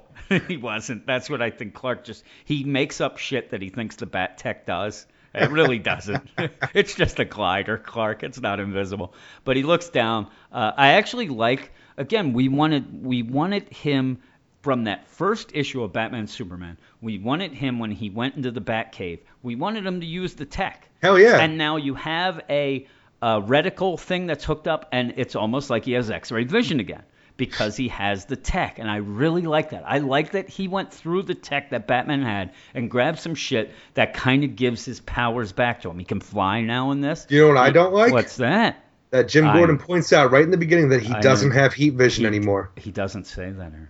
He does. He says he's lost most of his super strength and heat vision. Most. Oh, he says Kent can't fly. He's lost most of his strength. It's a cop-out. They say this because, next issue they're going to have him have super strength again. But yeah, they say most. And again, if I asked you, what would be in a 0 to whatever Clark's strength, you can never answer. So when you say most, and then you don't know what he has. They've never spelled out.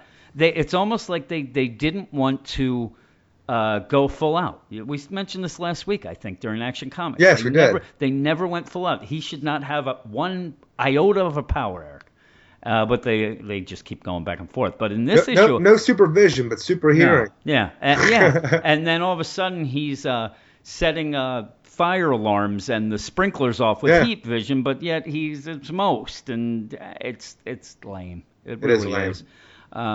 This Dawn Command, the big thing, he sees them, they're barbarians, and he scans them. He's like, oh, their weapons are ancient. They're not replicas. So much. So weird.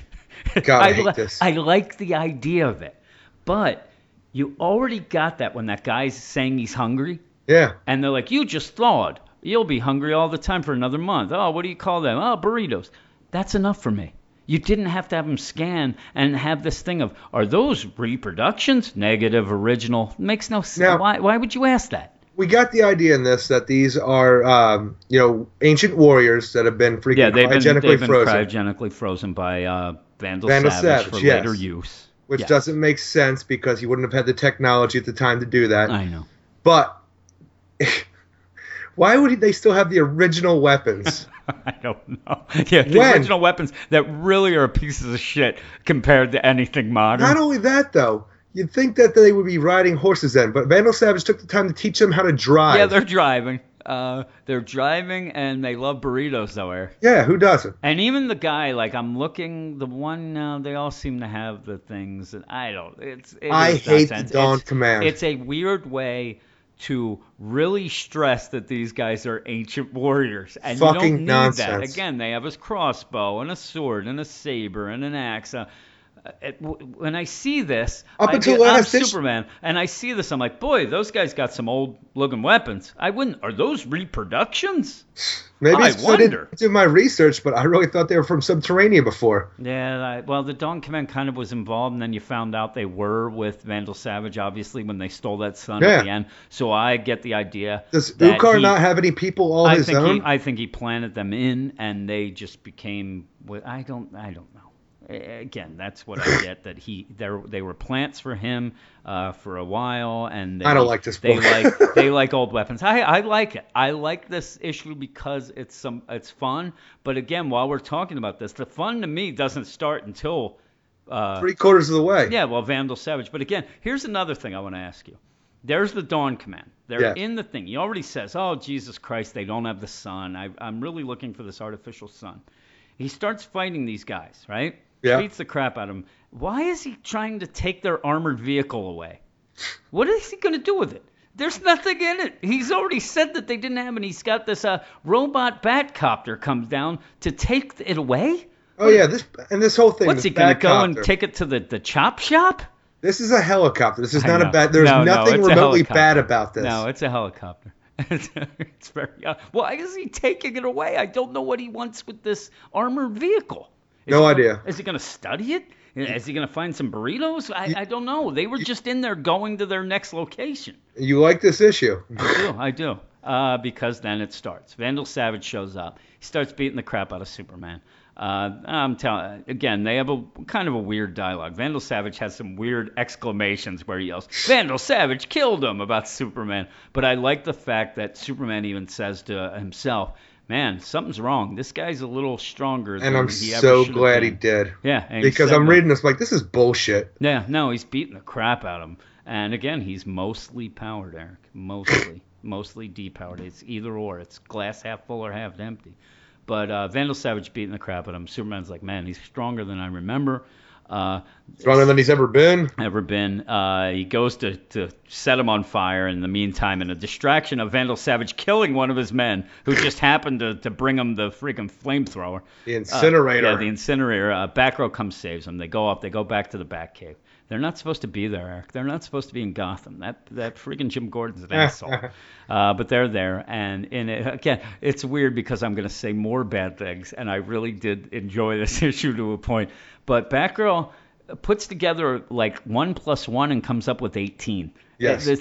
This whole thing where they're trying to describe him, to me, there's Greg Pak, and he's trying to explain to us all these things that are going to come together from the truth part and what's going on in this and make it make sense. Doesn't make sense to me. Makes no sense. She basically is like, well, they have Vandal Savage. He's 3,000 years old. They have ancient weapons from these barbarians. Yeah, let's go to Siberia. I think that there's nuclear warheads there. Makes no sense. But I like the idea where she says, like, you got to understand. He's like, you don't deal with this. I have to go alone. It's dangerous for you. You know, I'm going to be like Batman. And she says, there's one little secret. Batman never worked alone. I like that. I really like that. And I like this part. They're in Siberia where they're digging up these old warheads. Vandal Savage shows up in one of those doors again. And I said to you, it's like Hopper in Bug's Life or in the Seventh Samurai, same deal. He shows up, he starts yelling at these people who have families there. Listen, you better get the job done. Oh, we're trying our best. It's not safe. Whatever. You promised me uranium, you fucks. Yeah, you get the uranium in a week. You get 7 days. I'm back, and I'll kill everybody here, including your fucking son. And he goes off. Superman's all pissed off. And Gordon mentions it at the beginning, and it still is true. The main truth about the truth, Eric, which I don't like. Did I mention that? Is that Superman still thinks that he can just jump in and things. And also I like to see this. There's one panel when they're looking. It looks like Superman's trying to take off his coat to show his Superman shirt. He's always trying to do that. And it doesn't mean much anymore, Clark. Stop. But yeah, at the end, they're like, we're going to go down there. We're going to make friends with these people. We're going to protect them. When Vandal Savage shows up there, we're going to teach them to fight him. I'm telling you, it's all those movies, Bug's Life, freaking, even Unforgiven, all these things where a guy goes into town and helps some ants. It's all the same. But yeah, then at the end, you're like, hey, I told you we don't do it alone. And out of nowhere, there's Grayson and Red Hood in the middle of Siberia. I don't know how they got there, but they're there. And it says continued to be continued with Grayson and Red Hood. And I'm telling you, the worst looking Grayson I've ever seen in my life. You've been yelling about this since Wednesday. I'm telling you, if this is what Grayson really looks like, Midnighter would have no parts of Merrick. He's not a good looking fellow here. He just looks weird. Everything about him is off. He's got huge ears. Jerry O'Connell doesn't seem so bad now, does he? No, I'll go Jerry O'Connell. I don't know what this is. It's so weird. I like the way Red Hood looks, though. Yeah. And again, in that last panel, love the way Batgirl looks. So do I. I actually like the way she looked throughout this. I'm not a huge fan of the new costume, but I liked it here. Yeah, I really like it. But yeah, Dick Grayson looks terrible. It's terrible. It's so bad. But yeah, I thought this was fun after ripping it apart this whole time. It might be the fact that I really love that he's using the Bat tech, and I really like that the Bat family's joining in with him, because to me, you've pretty much painted yourself in a corner that he's not going to deal with Gordon, and they did it again here, so you need something with the Batman. And like you said earlier, I'll go with the Bat family as the Batman part of it. I think it's great. I really like that. You did not need that Gordon shit at all. No, it was stupid. And I gave it a 7 out of 10. I would have given this a 5.5. 5.5? Jeez. Yeah. You are a tough man. I did not care for the book. Okay, well, that was mostly nonsense. Let's continue with another Bat Family book. Very heavy Bat Family books this week. Yes. Red Hood Arsenal number 5, written by Scott Liddell with art by Dennis Medry, Blonde, and Dave Sharp. Mm-hmm. It's time to take out Underbelly once and for all, and to do it, our heroes are going to have to work with the new Robo Batman. Well, Red Hood will have to, because Arsenal hightailed it. In this issue, we get the backstory of Underbelly, a briefly possessed Jason Todd, and an evil-destroying Arrow. All of that, and Jason sees Bruce is alive, but with this issue's cliffhanger, it looks like Roy might have been killed. Yes. Oosh. Yes, indeed. I love this series, but this issue just was off to me. It was okay. I liked Roy a lot. Roy was barely in it. I know, but what he was in, I thought he was great. Even at the beginning, he's like, they're using that Sonic deal. Yeah. And they're covering. He's like, I gotta build one of these suits. And I love Jason's. I can't hear you, but I'm certain you're saying something stupid. Oh, I'm saying the interaction between Jason and Arsenal are always good. It's always good. I really do like the comedy relief of Roy, but I also like that a lot of times he does save the day. Yeah. And so it's not just like bluster. He really does save the day. I hate Jim Gordon in this issue, Eric. I hate him with a passion because I don't know. At one point, I thought that the suit was going to open and a 65-year-old woman was going to come out. When have we ever seen him yell about, "Don't you give me that sass"? What the hell is that? Then he's later, 45 years old. Oh my God, he's a 45-year-old. 46. Yeah, whatever they claim he is. I think he's one of the Golden Girls now. He's like, "Don't you sass me, you young man." And then it keeps going too. He's like, at one point, he's like, "Hey son," I don't know what was going on. And then it ended with him making me cry because he did call Red Hood Champ. At that one point, he's like, "Listen, Champ, what is going on?" No. With him? He is so the dialogue of Batman in this is awful. It is so bad. And again, they need to put him in. But I wish this story wasn't in Gotham and didn't involve this Batman because it's just a bunch of nonsense. And in fact, Batman goes back and forth with that points. You think he respects Red Hood, then he doesn't. It just, oh my God. See, actually, I love the fact that this takes place in Gotham. Yeah, unfortunately, we have the Robo Batman. Yeah, that's the problem. That's what I'm saying. And you get the whole thing where, like I said, Jason's like, "I don't know. I don't think that's Bruce in there." Yeah, no shit. I think if you showed up and it was Bruce, he would have told you, Hey, Jason, it's me.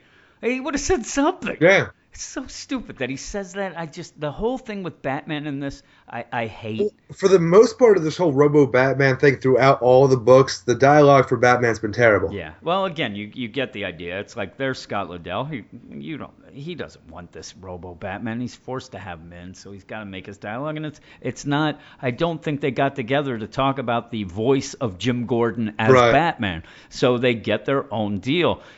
Scott Liddell to me thinks that Batman or Jim Gordon is a 70-year-old woman. It's Estelle Getty in there or something. I don't know what he thinks, but it's just off. And even like some of the things, like one of his big lines is, "Listen here, boys, if you're not part of the solution, you're part of the problem." It's awful. It's so stupid. But I like Roy. I really love Roy. And again, he does have a great combo of those two together. Their interaction is awesome. Then you get, now it's a weird too, where we get another bit of an origin of Underbelly.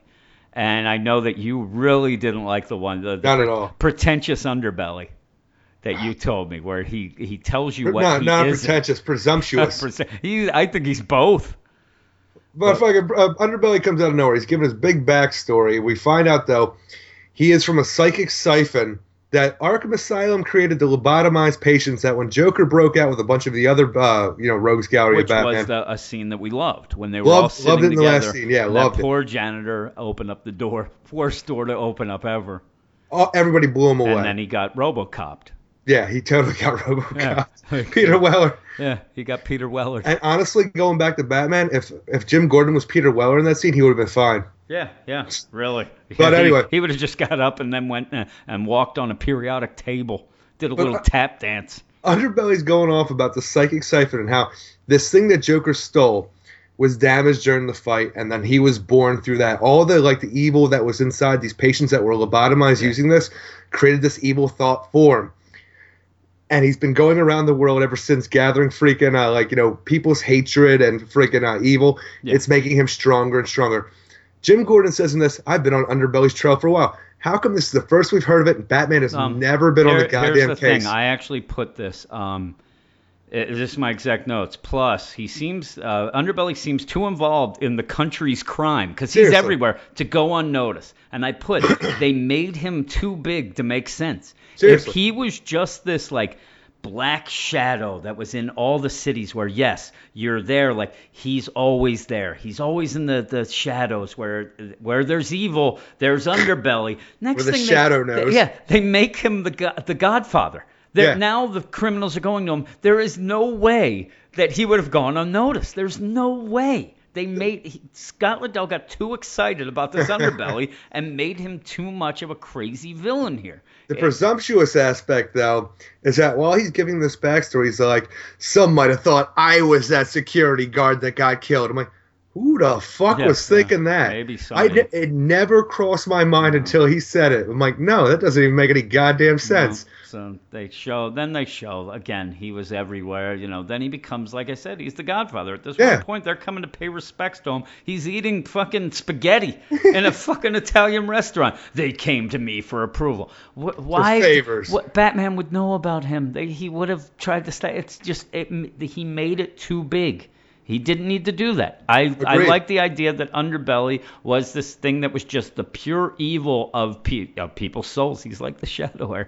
And, that he was just there, and now he is kind of, even if they made it now that he knows stepped the up evil his that game. dwells in men's souls. He does know the evil that dwells in men's souls, and this is where he's stepping it up, or Jason and Roy did something that triggered this to make him a full embodiment. You could do It would have all been that. nice.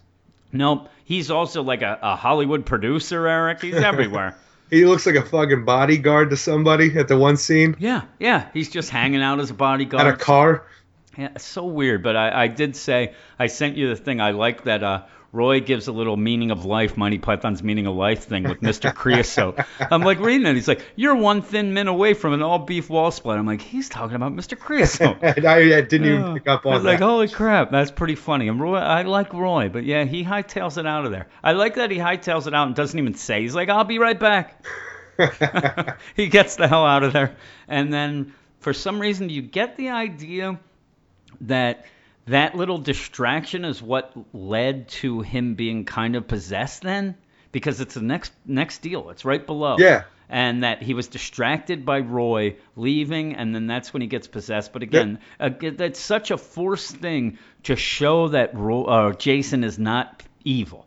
It's even that I don't even know what they're going with there, but there's actually been a lot of contention on the site with commenters about what this means. Yeah. Like there's people are saying that it's because of his training with Dukra and all this other stuff that he's able to overcome this mental attack. Yeah. Other people are saying how this proves that he's not the dark character he once was. Blah, blah, I think blah. that's all it does. I agree with that. I'm saying though it's all bullshit because up until this point, which was like what was it, 3 panels, something like that. Yeah. We've never seen the Underbelly has the ability to possess people. Me and you were talking, and I actually just think that we haven't seen enough of Underbelly. That this is just next thing you know, 3 panels from this, he could fly away, and we didn't know he flew. I just get the idea that he is the embodiment of pure evil, and when you're around him, you kind of, if you are evil yourself, you it doesn't make sense to me though because. But more like influenced by him to be the evil that you are. I think it's just a goofy thing with Underbelly. I just don't think we've seen him enough to say what he is or isn't, and they're just adding shit in as you go. But I'm saying, though, if this character is supposed to gain strength from the evil of men's souls, if he's possessing it, doesn't really make sense. So if he's making people do this evil thing, he's not really getting power off it then. No, I don't even know how much. I didn't even think that he even really said that he got power from it. He did say my power is limitless, but I think that it's more the fact that when there's evil, it makes him manifest more. That's just it's just like if there was a city where there was no evil, fucking blob in Detroit, Gotham. The worst places in the world. Yeah, if you get to the place where he's that bodyguard, it's not that bad a place. He's just this guy. Hollywood, he's bad enough, but he's doing things. I don't know. It's like it's a little back and forth, but yeah, I just get the idea that where there's pure evil, he is. And then the people who are evil are kind of influenced to become more evil. It's weird. It's very odd. It's not that I'm not even saying what happens with Jason. Honestly. To me, it felt like Jason was around him. If he was pure evil, if his heart was evil, he would just be like, he wouldn't be able to hold it back. Right. And he does have some bad shit going on, Jason. But he's had a bad past. But he's not. And he says, listen, you think I'm evil? No, I'm an ass. But I'm not pure evil, and fuck you, and shoots him in the foot. Hey, you got my dick message. Shoots him in the fucking foot. Yeah, I didn't understand that either. No, and why? Then, again, you had all this. Now, in this issue, we've gotten what appears to be a new power that we're just arguing about. Yes. We get more of a origin story. And then out of nowhere, Red Hood just comes and shoots him with this magic arrow. Oh, Arsenal. Arsenal, I mean. Did I say Red Hood? Yeah, Arsenal. Yeah. So to me, that's the more bullshit, that you went through all this effort to I And wasn't a this trick arrow. yeah, I wasn't this janitor. And pure evil, that's wherever that is. I grow powerful, and now I'm the Godfather, and I'm that trick arrow done. He's done. What happened, Arsenal? Well, you know that crowd disperse arrow I had before? Well, I retooled it and thought about the way, like, this nerve gas that created him. I reversed it. Yeah, it's funny because... Oh, did you, Arsenal? It's funny because I think when he left, he actually called up Barbara Gordon and said, hey, can you give me some of that logic that you figured out to go to Siberia? And then Seriously. she said, oh, wait a minute. You got this. You had this crowd disbursement arrow, and this guy, this underbelly, kind of looks like a bunch of guys together. So, yeah, use I saw that. he was talking out of many mouths. And, so, and yeah. you know what would really be good? Hook it up to a satellite.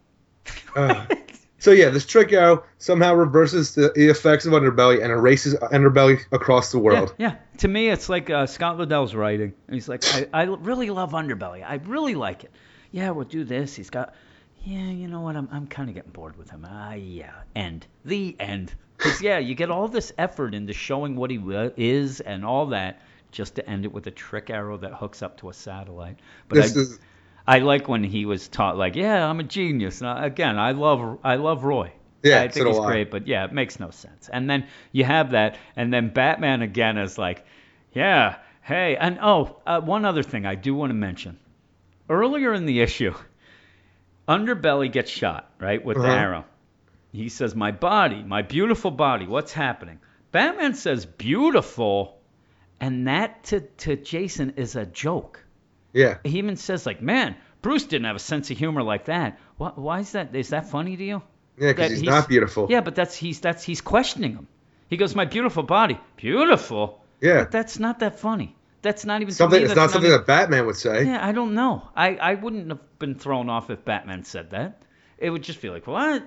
It's so stupid. He's like, well, and he so goes you just through said this whole what? thing. That's being thrown off. I'm saying if Batman. That's basically what he's saying with beautiful. Like what? Beautiful. And then Jason says, hey, there's someone for everyone. There's the joke.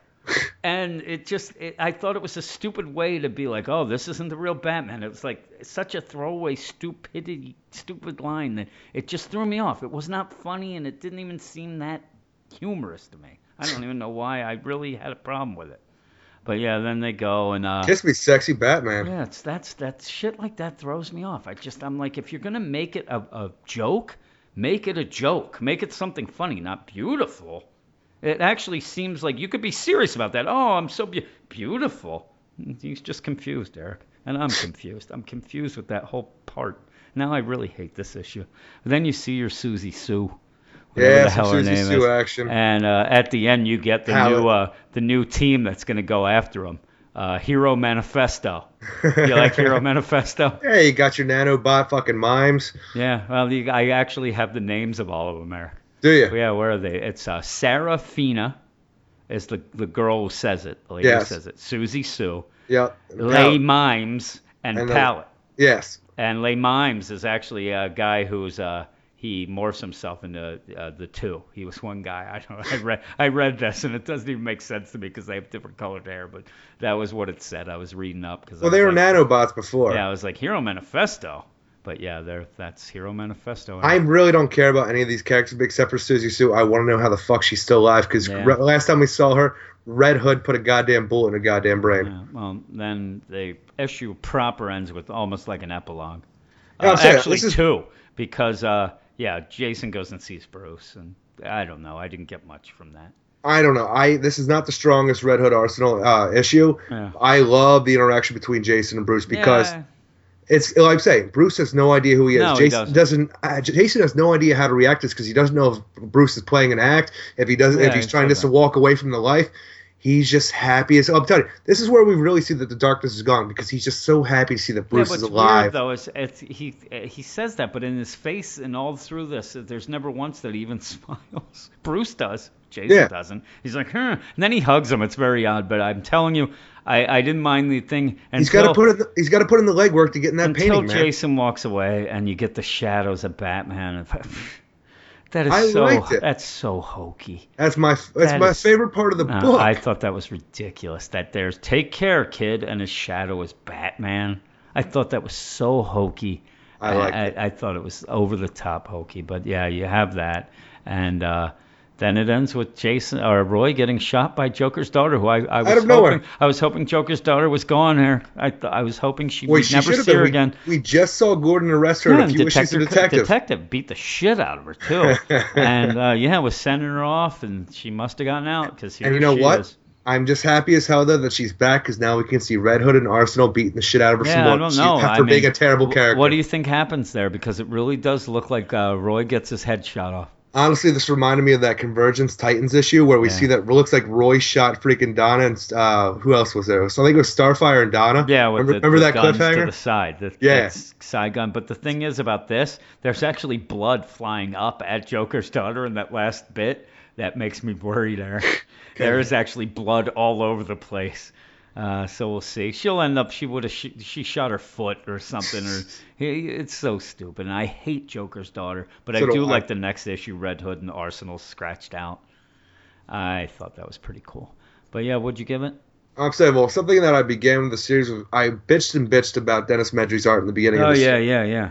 And he has won me over. Each issue, his art has gotten better and better. And somebody said on the site, you know how we look at the solicits and shit. Yeah. They're not always right. It looks like he's off this after next issue. I tried to send him a message earlier. He never got back to me. I want to confirm this shit because I really want him on this book. I like what he's doing. Yeah. But I don't have any information besides that. I do like it. The only thing I don't like, actually, is is Roy, his face. Oh, I think it's a little off, but I love everything else. I'm telling you, if you got them in their old costumes, everything would be fucking perfect. Yeah. But I do like this book. This issue, it was a little off. Yeah, 6 out of 10. Yeah, I would have given it a 6.5. I did like it, but yeah, it's fun.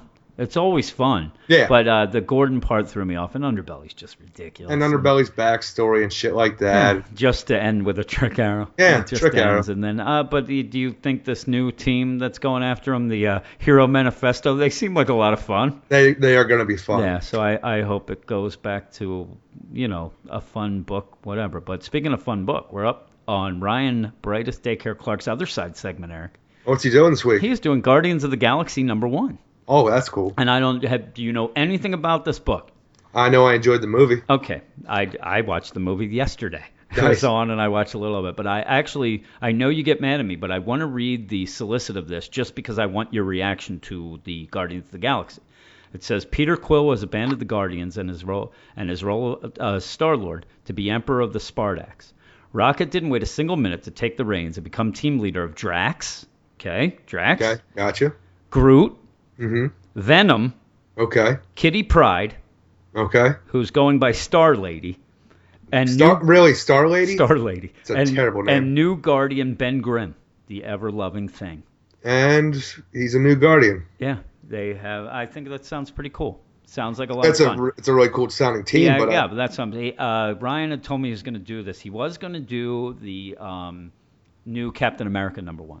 Now, is this the Flash Thompson Venom? I don't know. I don't know. It's Agent I would Venom. think it would be. Yeah, that's okay. Flash Thompson. Then there it is. You know me. I don't know. You've been reading comics all your life. Yeah, it sounds like a cool team. Yeah, it does. And I said to him when he told me about it, he's like, oh, the team's this. Because I had heard that Peter Quill had left. Right. And I said to him, oh, Star-Lord's not in it, right? And he's like, no, he's Emperor of the Spartax. And then he told me the team. And I said, boy, that does sound like fun. And he said, it's so much fun. And he was going to do the new Captain America. Right. Is it Sam Wilson? Yes. Yeah, and he said that was a bunch of nonsense. And he's afraid to talk about that because he actually thinks that it would end up being like you and Batman 44. Oh, Jesus because Christ. There's a lot of people going, it's very topical and political. And see, there you guys go. Fucking everybody's afraid to say something bad. No, he just said that he doesn't like it, so he's staying away. I don't know if he's doing it on his site over at Brightest Daycare, but right. And you know what? He gets one book to pick on our thing, and he wants to do something that he likes. I'm just talking about in general for reviewing. Yeah. No, I'm sure he reviewed it, but he did not like it that much. So he's going to do Guardians of the Galaxy #1, and we're going to see how it is because it sounds like fun. All right. Take it away, Ryan.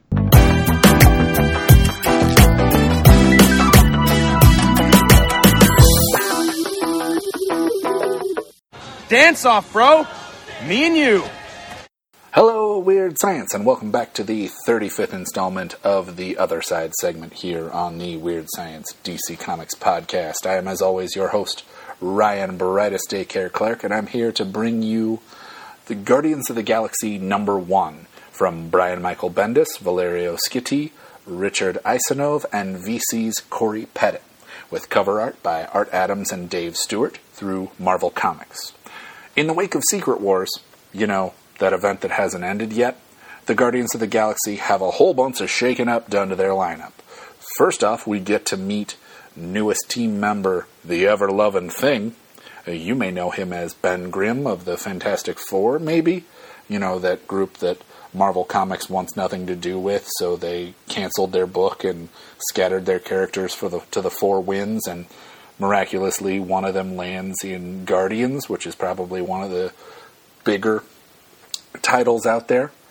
He's a new member of the Guardians, and boy, is he loving it. Groot, Drax, and Rocket are all back in the lineup where they belong, but there's still one more major change.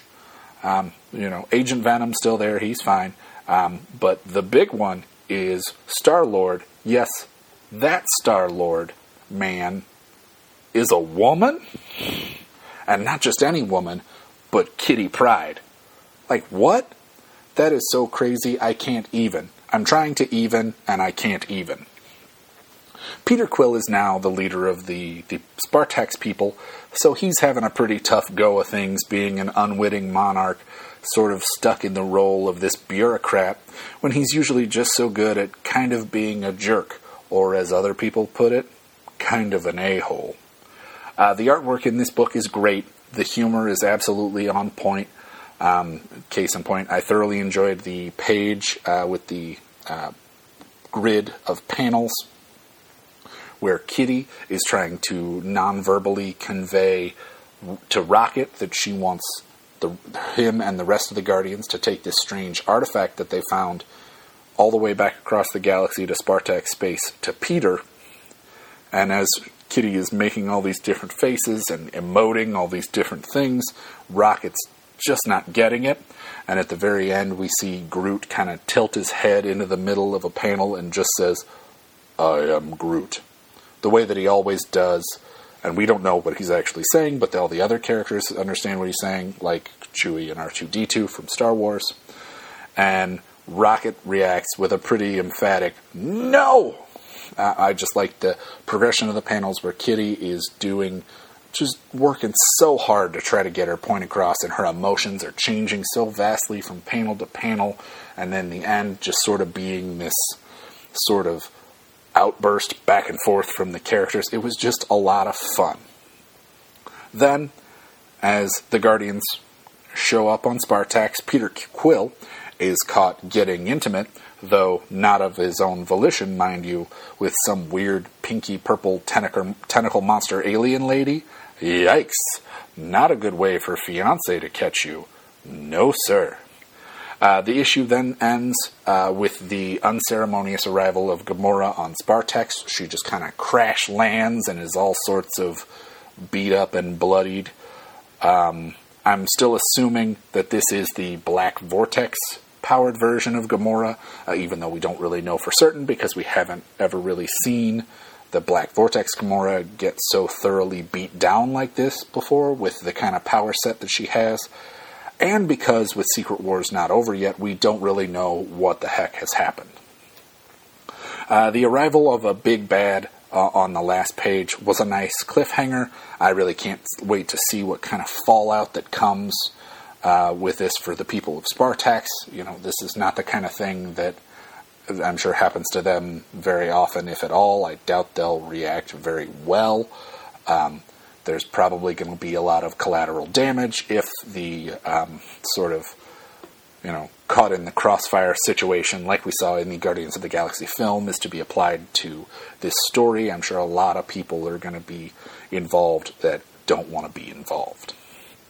Overall, this issue was just fun. I really liked the rejuvenating effect of adding the Thing to their roster, getting Kitty Pryde in there to take over for Peter Quill as sort of the the fun force leader of the book. And this first issue really feels like a nice and easy to access book. The accessibility hurdle for this first issue is pretty low at this point. But as far as I can tell, the Guardians Secret Wars series isn't even really required reading as of this, so you can just pick up this first issue and enjoy it. Since it is out before the end of Secret Wars, it does feel like it is its own standalone thing. We're not really left in the lurch, not sure what's going to happen here, but you can pick this up fresh and read it and enjoy it.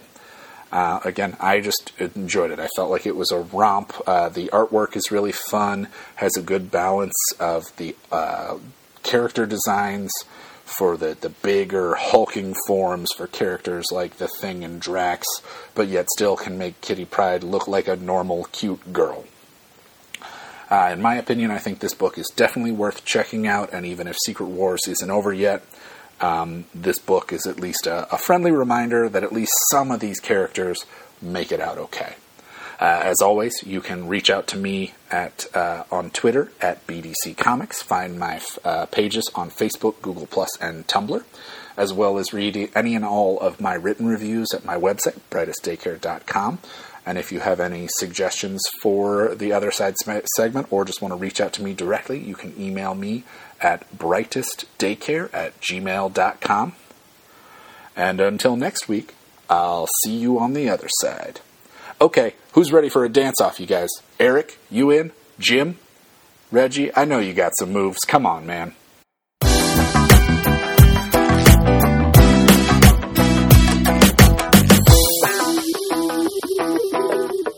And now, Eric, it's time for the Flash Reviews. Right, Eric, I'm going to start it off with what I always start off with, Injustice, Year 4, number 24. This issue ends the Year of the Gods, and I couldn't be more disappointed. In a book that wears its over-the-top action on its sleeve, why would Brian Buccellato end this phase with a whole bunch of nothing? Why, Eric? I have no idea. Why? You don't read this book. No. Why? The gods talk it out. Superman threatens everyone, and Batman is still looking for an army to fight his former best friend, his former bestie. While the idea of the multiverse and Lex's escaped experiment have me intrigued, I'd rather just pretend this year never happened, and I gave it a 4.8 out of 10. Next, we have Bat-Mite number 5. Our Dark Might teams up with the Inferior 5 here to help them on their quest to retrieve the first episode of Galaxy Trek. But even with the Imp Crusaders' improvements on the team, Gridlock managed to get away with the episode. Bat-Mite's adventures look to be at an end, though, when the Fifth Dimensional Tribunal commands the Sentry Silent to be sent out to retrieve our pseudo-hero so he can be executed. Great artwork, but in all, not a horrible book, but not one that Reggie would necessarily cross this street to get either. God damn, that was terrible. Yeah. Reggie gives this issue a 6.5 out of 10. What would you give it? I didn't read it. No, you didn't read it. No, I went through Reggie's review. I looked at some stuff that he said. Then I looked lame. I read the end of the book because he didn't give away anything at the end. Oh, yeah. Well, I don't have a close connection with the Inferior 5. Well, here we go. Harley Quinn number 21. While this book has by far my favorite monster variant cover, the issue was not anywhere near my favorite. While Harley heading to Hollywood and meeting up with Deadshot sounded like fun, this issue and the arc have really been anything but. There is plenty of over-the-top action, but the bloodshed just rubbed me the wrong way. Story of extortion and drug dealing ends here, and Harley is heading back to Brooklyn. Hopefully, Palmiotti and Connor remember what made this book good in the first place and get back to the jokes and pop culture references. I don't even like that, Eric, so I've lost interest in this book. Well, when I get around to reviewing this issue, I'm telling you it'll be between a 4 and a 5, which is always my usual with their books. It just is not that good. Yeah. And then the last Flash review is Catwoman number 45. Genevieve Valentine continues kicking ass in this book, and while I think this issue deserves to be something other than a Flash review, it's not much for me to discuss with you if we did. Sure, the idea of Eiko taking over the Hasegawa crime family's cool, but it's nowhere near surprising, and the biggest thing in this issue turns out not to be. Of course, I'm talking about Catwoman killing Black Mask. In the end, it's the Penguin who uses everything that's happening for his own gain, and as we get closer to the new creative team, I'm enjoying the crap out of this run. The art and story are top-notch, and while I haven't reviewed it yet, this is easily an 8 out of 10, if not better. But Jim, I saw in Batman that the Penguin died. Possibly. Yeah, he didn't die in this. There's some weird things in all of this, like even Deadshot in Harley, and I know the Harley is kind of one of those that's out of the you know what I mean? It's outside of continuity somewhat. But yeah, Deadshot's just running around. They're on a team together, on Suicide Squad. They're beating the crap out of each other. Just some things just always seem a little odd with books like that. But you know what Palmiotti and Connor need to do? Start writing Harley like she's written in New Suicide Squad. Yeah, really. Well, they have to. They're one-trick ponies. We're going to talk about it when we get to Starfire. Sure will. Yeah, because boy, they go with one thing and they keep going, and I'm telling you, it gets old and it's not as funny. But Eric, that is Flash Reviews. Ooh.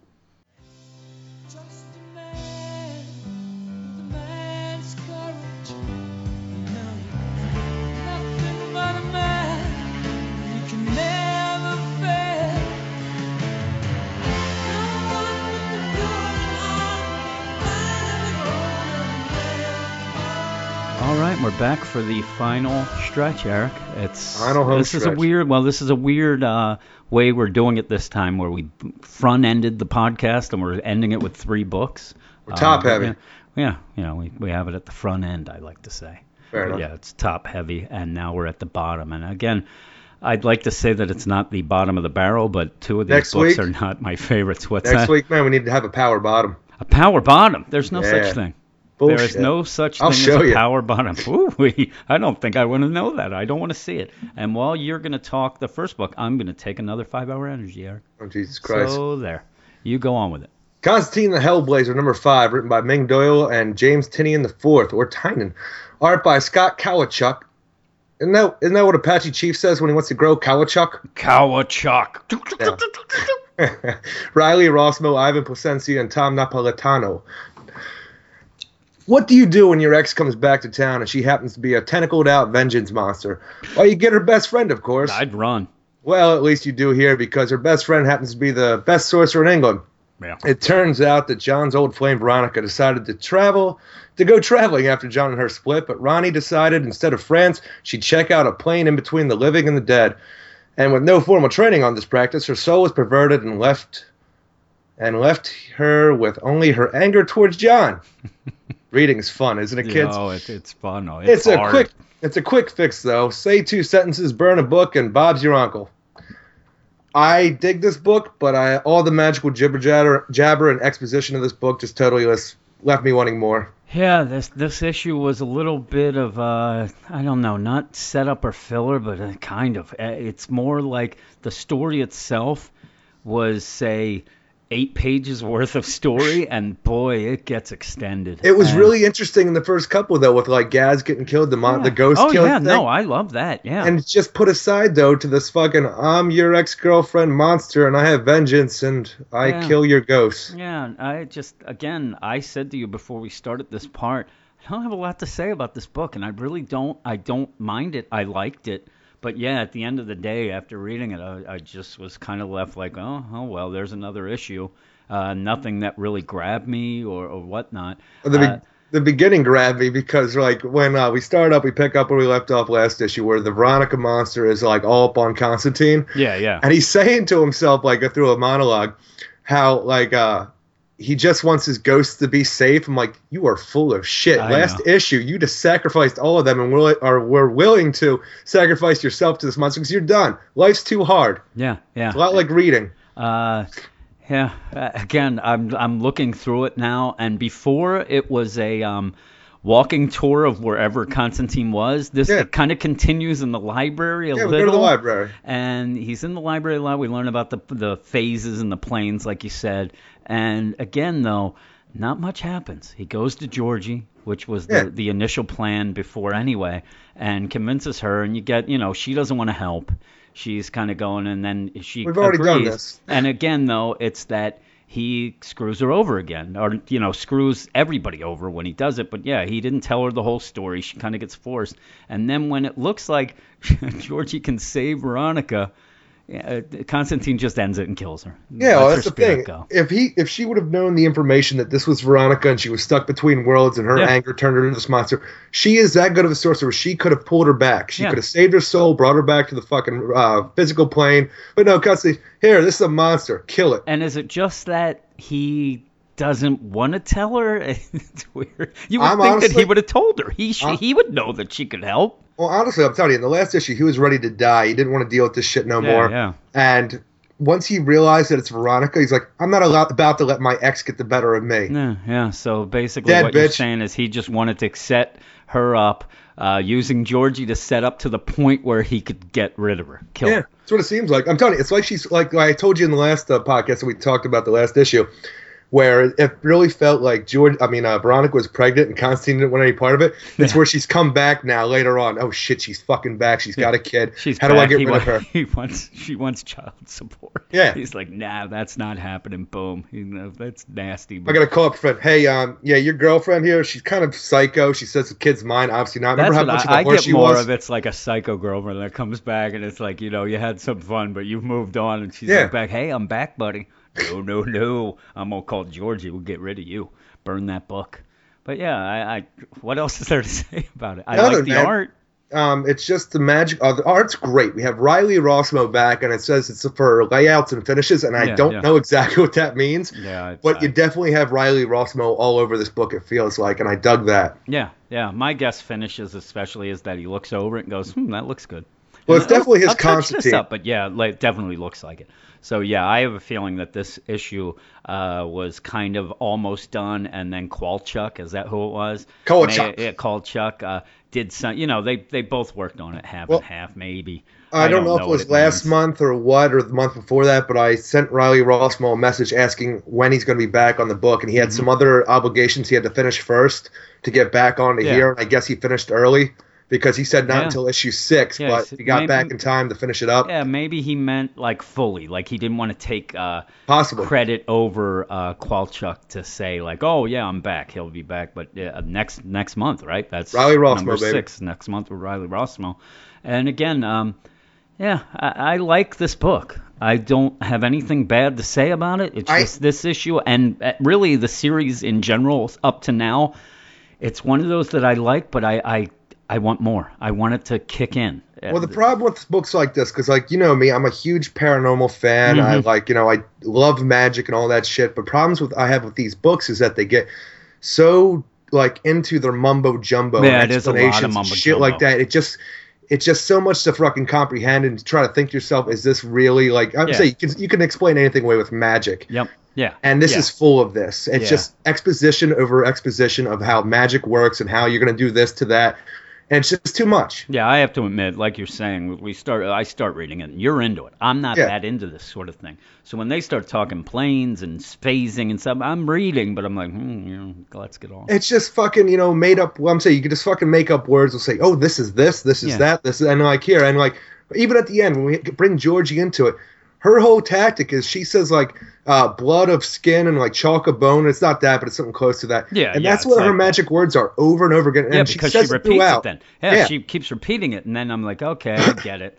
She's supposed to be this great sorcerer. She has one spell. I'm saying though, if anybody is who has any know of like how magic's supposed to work, like people are gonna give me shit like in real life though. Oh, real life, Eric, you're talking. It's all about repetition, and it shows it here. Like the people like Ming Doyle and Tinian or Tynan, they have really done their homework, or they might be into it themselves. I was really into it when I was in a teenager, early 20s, but like it's all your dark poetry phase. No, I was actually ordained a priest witch back then. Oh, a priest, a witch. Yes. But it's all about every episode. I hear something else that annoys me. Jesus Christ, the ordained witch priest. I'm also an ordained minister. Holy moly! I want you to marry me as both. Fair enough. Please, I like the witch. Jesus Christ. Aren't you more a warlock? Isn't that the proper term? Are you going no, I was a priest witch. I was ordained as a priest witch. Huh? But anyway, I'm telling you, this is fucking whatever. How many 15 years ago? Yes. But it's all about repetition. They're doing this here, but it's just kind of annoying. It's all the same thing over and over again. I'll tell and you then burn something. a book. Yeah, I'll tell you something. In my past, Eric, One time I put a dress on. No, that's another story. No, what this reminds me of. Yeah, really. What this reminds me of is I had mentioned my buddy Brett was very into martial arts. Right. And we would go to like a martial arts movie and you'd see Bloodsport. Take, for instance, one of the best movies I watched ever. Kickboxer yesterday. Well, again, Jean-Claude is not he does a lot of crazy moves that's more gymnastics or whatever, but it looks good. So my buddy Brent would watch these movies and say, that's not real karate. Oh, you can't. That's not real martial arts. And then I'd watch these crazy things he had, boring as shit. And that's what I think of this. You're commending them for, they did their homework. They're getting it right. They're at repetition. To a degree. But actually reading that, it's not very good. No, it's not. I get that, give them kudos for doing it in a more realistic way, but it doesn't come on the page as well as it should. It's boring to me. The one thing that Brett has over me here is that kickboxing is a physical, legitimate thing.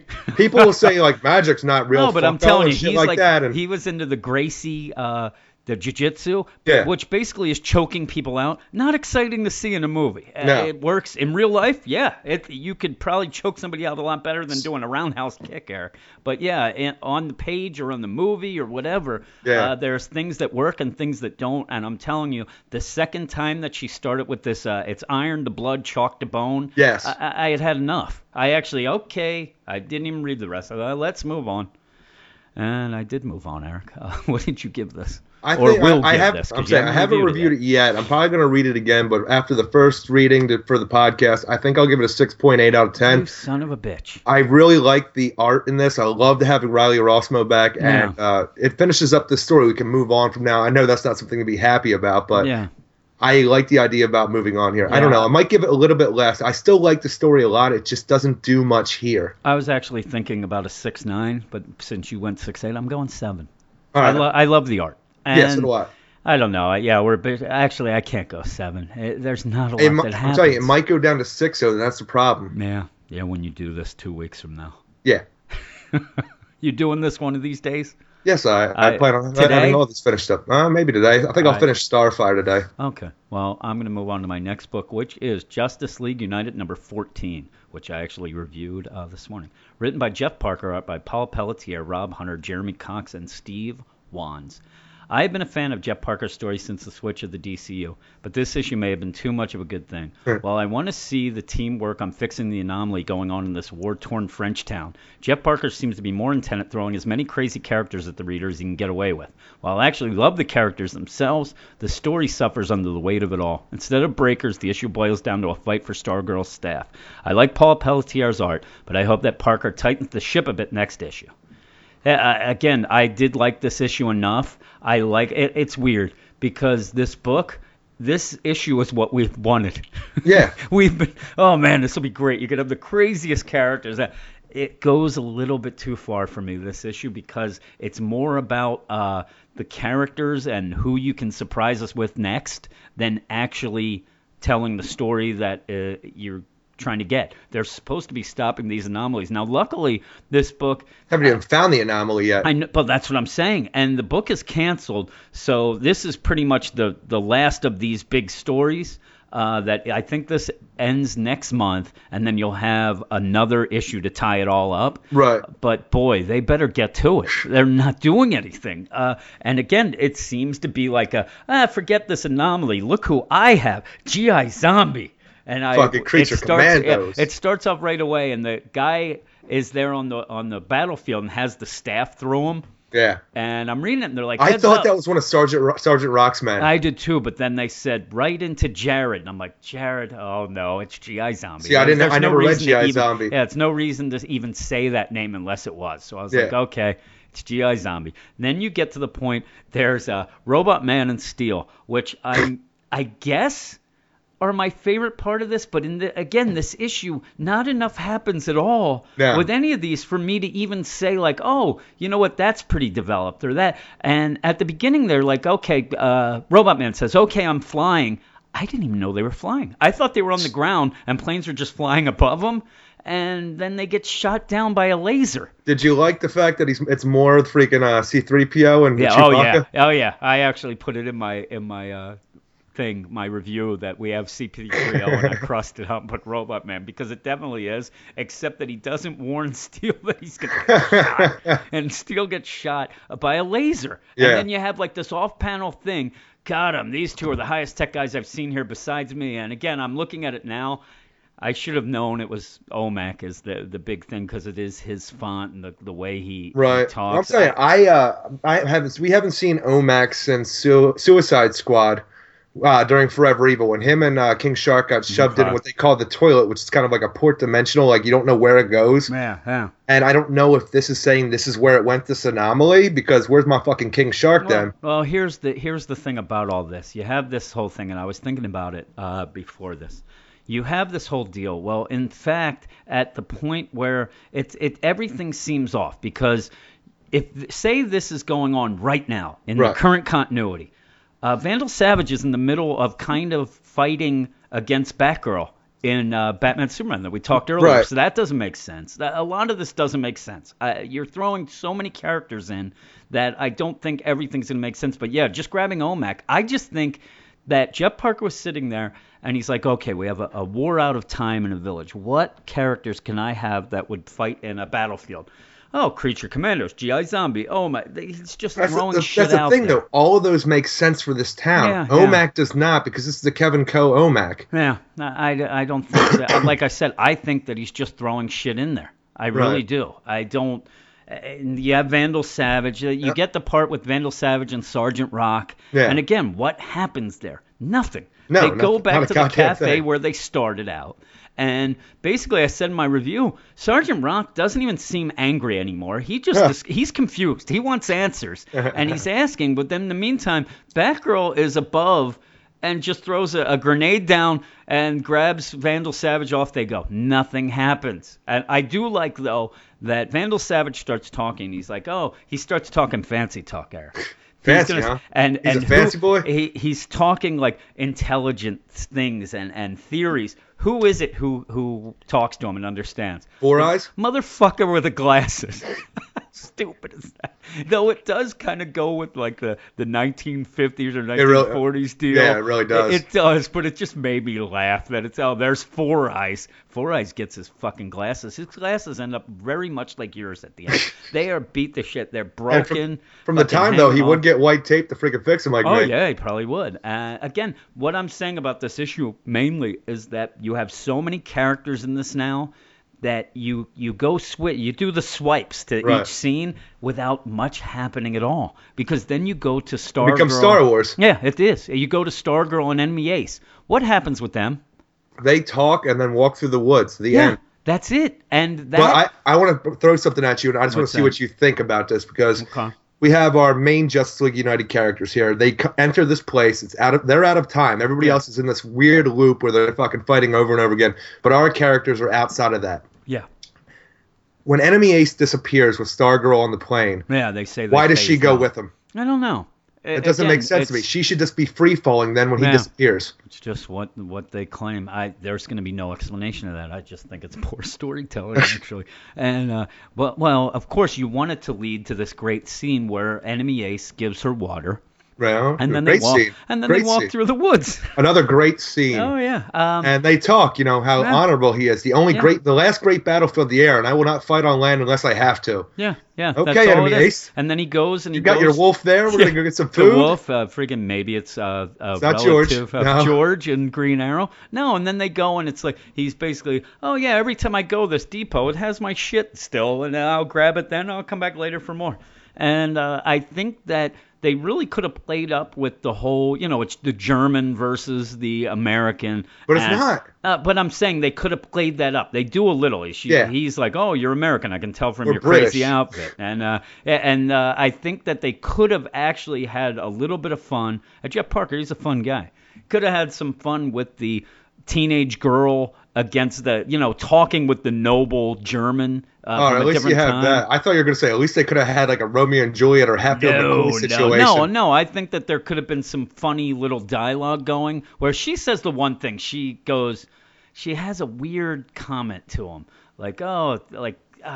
crap, I can't find it. It's just The best part is, from stupid everything anyway. I know of teenage girls or like girls in their early 20s, they don't know shit about shit. I'm sorry, I'm not. If you happen to be that and you know some shit right now, Yeah. I'm not talking about you. I'm talking about the people that Jim and I like talk to. They don't know anything. Yeah, So, I know. World War II. Who did we fight for that? Who are you, German? Like she would. That would be good.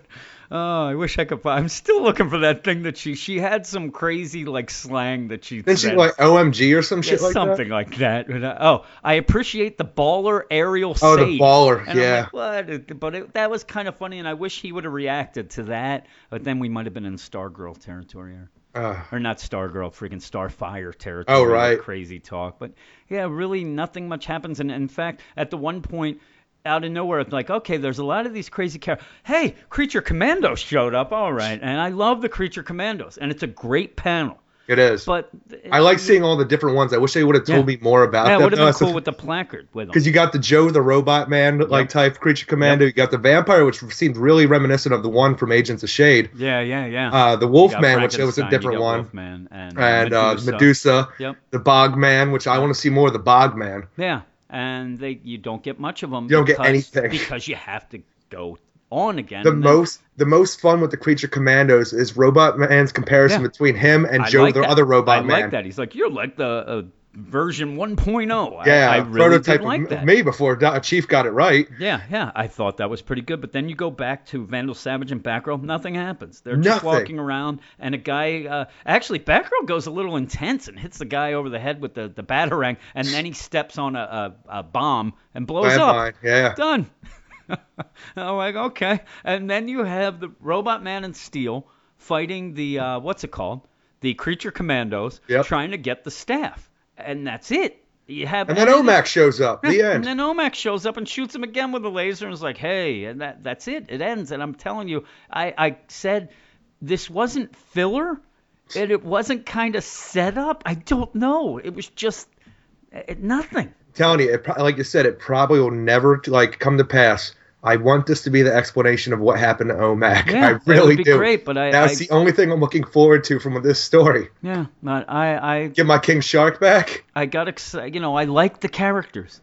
And like you said, you have OMAC. Maybe King Shark shows up next. That'd Trixie's be cool here to party, if he come actually on. showed up next issue and it explained that. It'd be kind of cool. But Yeah. even OMAC there, he's in this, does not seem confused of being there at all. Nope. You know what I mean? He's there. He's just pissed because, oh, you got technology as good as mine. I'm gonna attack you. He doesn't even really seem to have a reason to do anything that he's doing. He Yeah. just wants to fight. He wants to kick ass. He looks cool. I do like the fact that the Creature Commandos believe that Robot Man and Steel are both machine men from the Nazi camp. Yeah. Again, though, it's a lot of nonsense. I gave it a 6.5 out of 10. I like the art, but even the art at points when things got really crazy, it got a little confusing. But yeah, it's a lot to throw at Paul Pelletier as well. He's got all these characters. I think he did a great job with the character work. But yeah, all in all, this issue to me is it's a middle issue of this 3-parter, and you can tell not much happens. We're getting back to Lemire territory here because when he was doing JLU, it seemed like every issue just wanted to throw more and more characters in there with nothing really going on, and we're getting back to that with this. It feels like. Yeah, I don't know. And that was annoying. I wasn't as into it as I was hoping, or if you would have told me beforehand, and I think I had seen the Creature Commandos were going to be involved, but if you said to me, there's going to be the Creature Commandos and G.I. Zombie and OMAC, and I'd be like, you know what, that sounds pretty freaking Nobody awesome. is happy to see G.I. Zombie. I know. Actually, I'd rather see him here than Yeah, in you know what? that That's the other best crazy part book. because this is all we wanted the G.I. Zombie title to be. Yeah, this is Never exactly got what it. we wanted. If G.I. Zombie, if the actual G.I. Zombie book that Palmiotti and Gray wrote would have involved him with the Creature Commandos going through time and kicking just ass, some different wars. boy, I think I would have loved that. Hell yeah. But what would you have given it? I don't know. I'm thinking I want to go somewhere around a 6, but maybe a 5.5 even Really? at times. Even But lower? I don't know. I just want to see more of the story. I want to see how these anomalies are going to get fixed and what's going on. We don't even know what it is. Now, we got anomalies all over the world. The world's just going to Yeah, be doomed because I it know. looks over. Well, even at the one point, it seemed like Stargirl, okay, she's on to something. She wants to see where, and freaking Enemy Ace, I don't do reconnaissance. You son of a bitch. I'm not giving you information. Yeah, we almost got to the point where we're going to get some info. You damn German, you kraut jerk. Ay. What's next? Next, we got Starfire #5, written by Amanda Conner and Jimmy Palmiotti, with art by Emmanuel Lupacchino, Ray McCarthy, Hi-Fi, and Tom Napolitano. Oh. God, I can't talk. Another day in the life of Coriander, where the most interesting thing to go down is the beginning and the cliffhanger where we see Starfire getting familiar with Soren Hook, our resident bad guy of the book. In between that, though, we have boobs hanging out, misunderstandings, and talking to dolphins, and some cocktail parties, I guess. Remember when Starfire was fun and not just silly and annoying, Jim? No. Now you don't. And this isn't reminding me of that either. People began using that term Batgirl to talk about what DC's doing with all of their books. Yeah. Right now, all I'm waiting for is people to start saying freaking Harley, because Conner and Palmiotti have this one trick thing that they do, like, jokes and sexiness, and for this book, that's Harley, and then for this book, we have sexiness and misunderstandings equal hilarity. Yeah. And I'm not laughing anymore. I kind of got a chuckle with the first issue, but that's about it. Yeah, I'm not laughing either. I don't like it. It's a lot of the same thing over and over again. And the jokes don't hit. They're not, are they hilarious? No. These are more visual, like you said. You told me this beforehand during the week, and it's more like, hey, can you see it with the naked eye? And then we get an eye there covering its privates because it's naked. Hilarious, Eric. Hilarious. Or like the big joke for this book is when Atlee says to Starfire how she's been up Stella's butt since she got here. Yeah. I was what? I would never, blah, blah, blah. And this goes on. Yeah, when Stella comes back later on, I heard you said I was up your butt and blah, blah, blah. I'm like, shut the fuck up already. Everything, you just shake your head. And I don't know. She, like you said, you told me this during this week of work, and I think it sums everything up. This woman is a princess who is an ambassador as well. Yeah. She's a diplomat. She's gone to talk she's gone as a diplomat to free slaves on like a freaking intergalactic fucking underground railroad. And here she's just this crazy. She talks to other alien races. She has talked to, I'm telling you, she has had to freaking communicate with so many different alien races in her time that she should not be this idiotic when she comes to a place where she's lived for at least 3 years. I would even say longer than that. It seems like she's getting dumber every time you see her. This story actually just diminishes the character for anyone who's been reading the DC reboot, the New 52, and people who've been reading longer than that. I'm just saying the reboot because this is what we've had. We've had her in Red Hood and the Outlaws. We've had her like in relationship before that with she's talked about her relationship with Nightwing. Yep.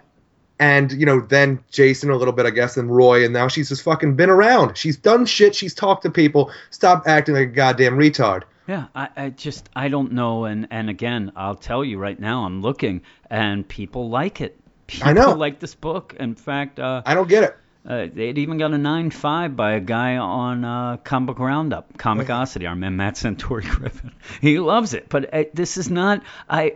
You had the problem where people are like, oh, she's over-sexualized. And this isn't. No, she has completely. Her tits hanging out, and they're explaining, oh, you got to cover those because those control men. Oh, you mean these? It's so stupid. And then, the whole point I actually prefer you telling me about the book than reading it. I really, really like Revelry. That little bit of... I don't have that loaded up. I really like the part with that doctor.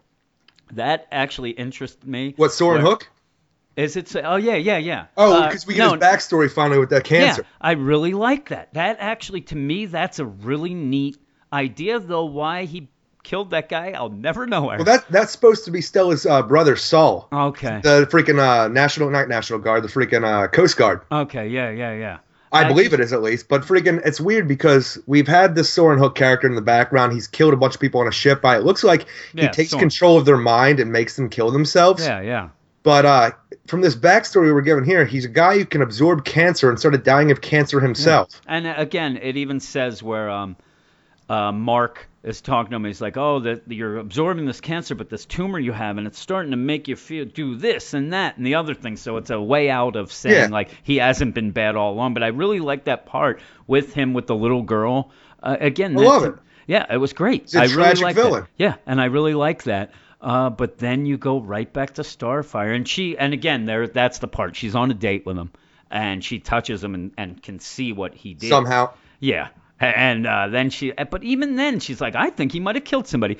Ooh, I think I have my job interview. Let me show my boobs. Then we go to the job interview. You're not qualified for this, but I can learn really fast. No, see, it doesn't go like this. Then she goes and jumps into a dolphin tank to find out what's wrong with the dolphin by making out with it and learning the dolphin language. Makes out with it. Yeah, and I'm telling you, I'm just like, what am I reading? And it's like, give me back to Soren Hook. Give me back to something. And she's like, oh, you know what? I just talked to the dolphin, and she misses her mate.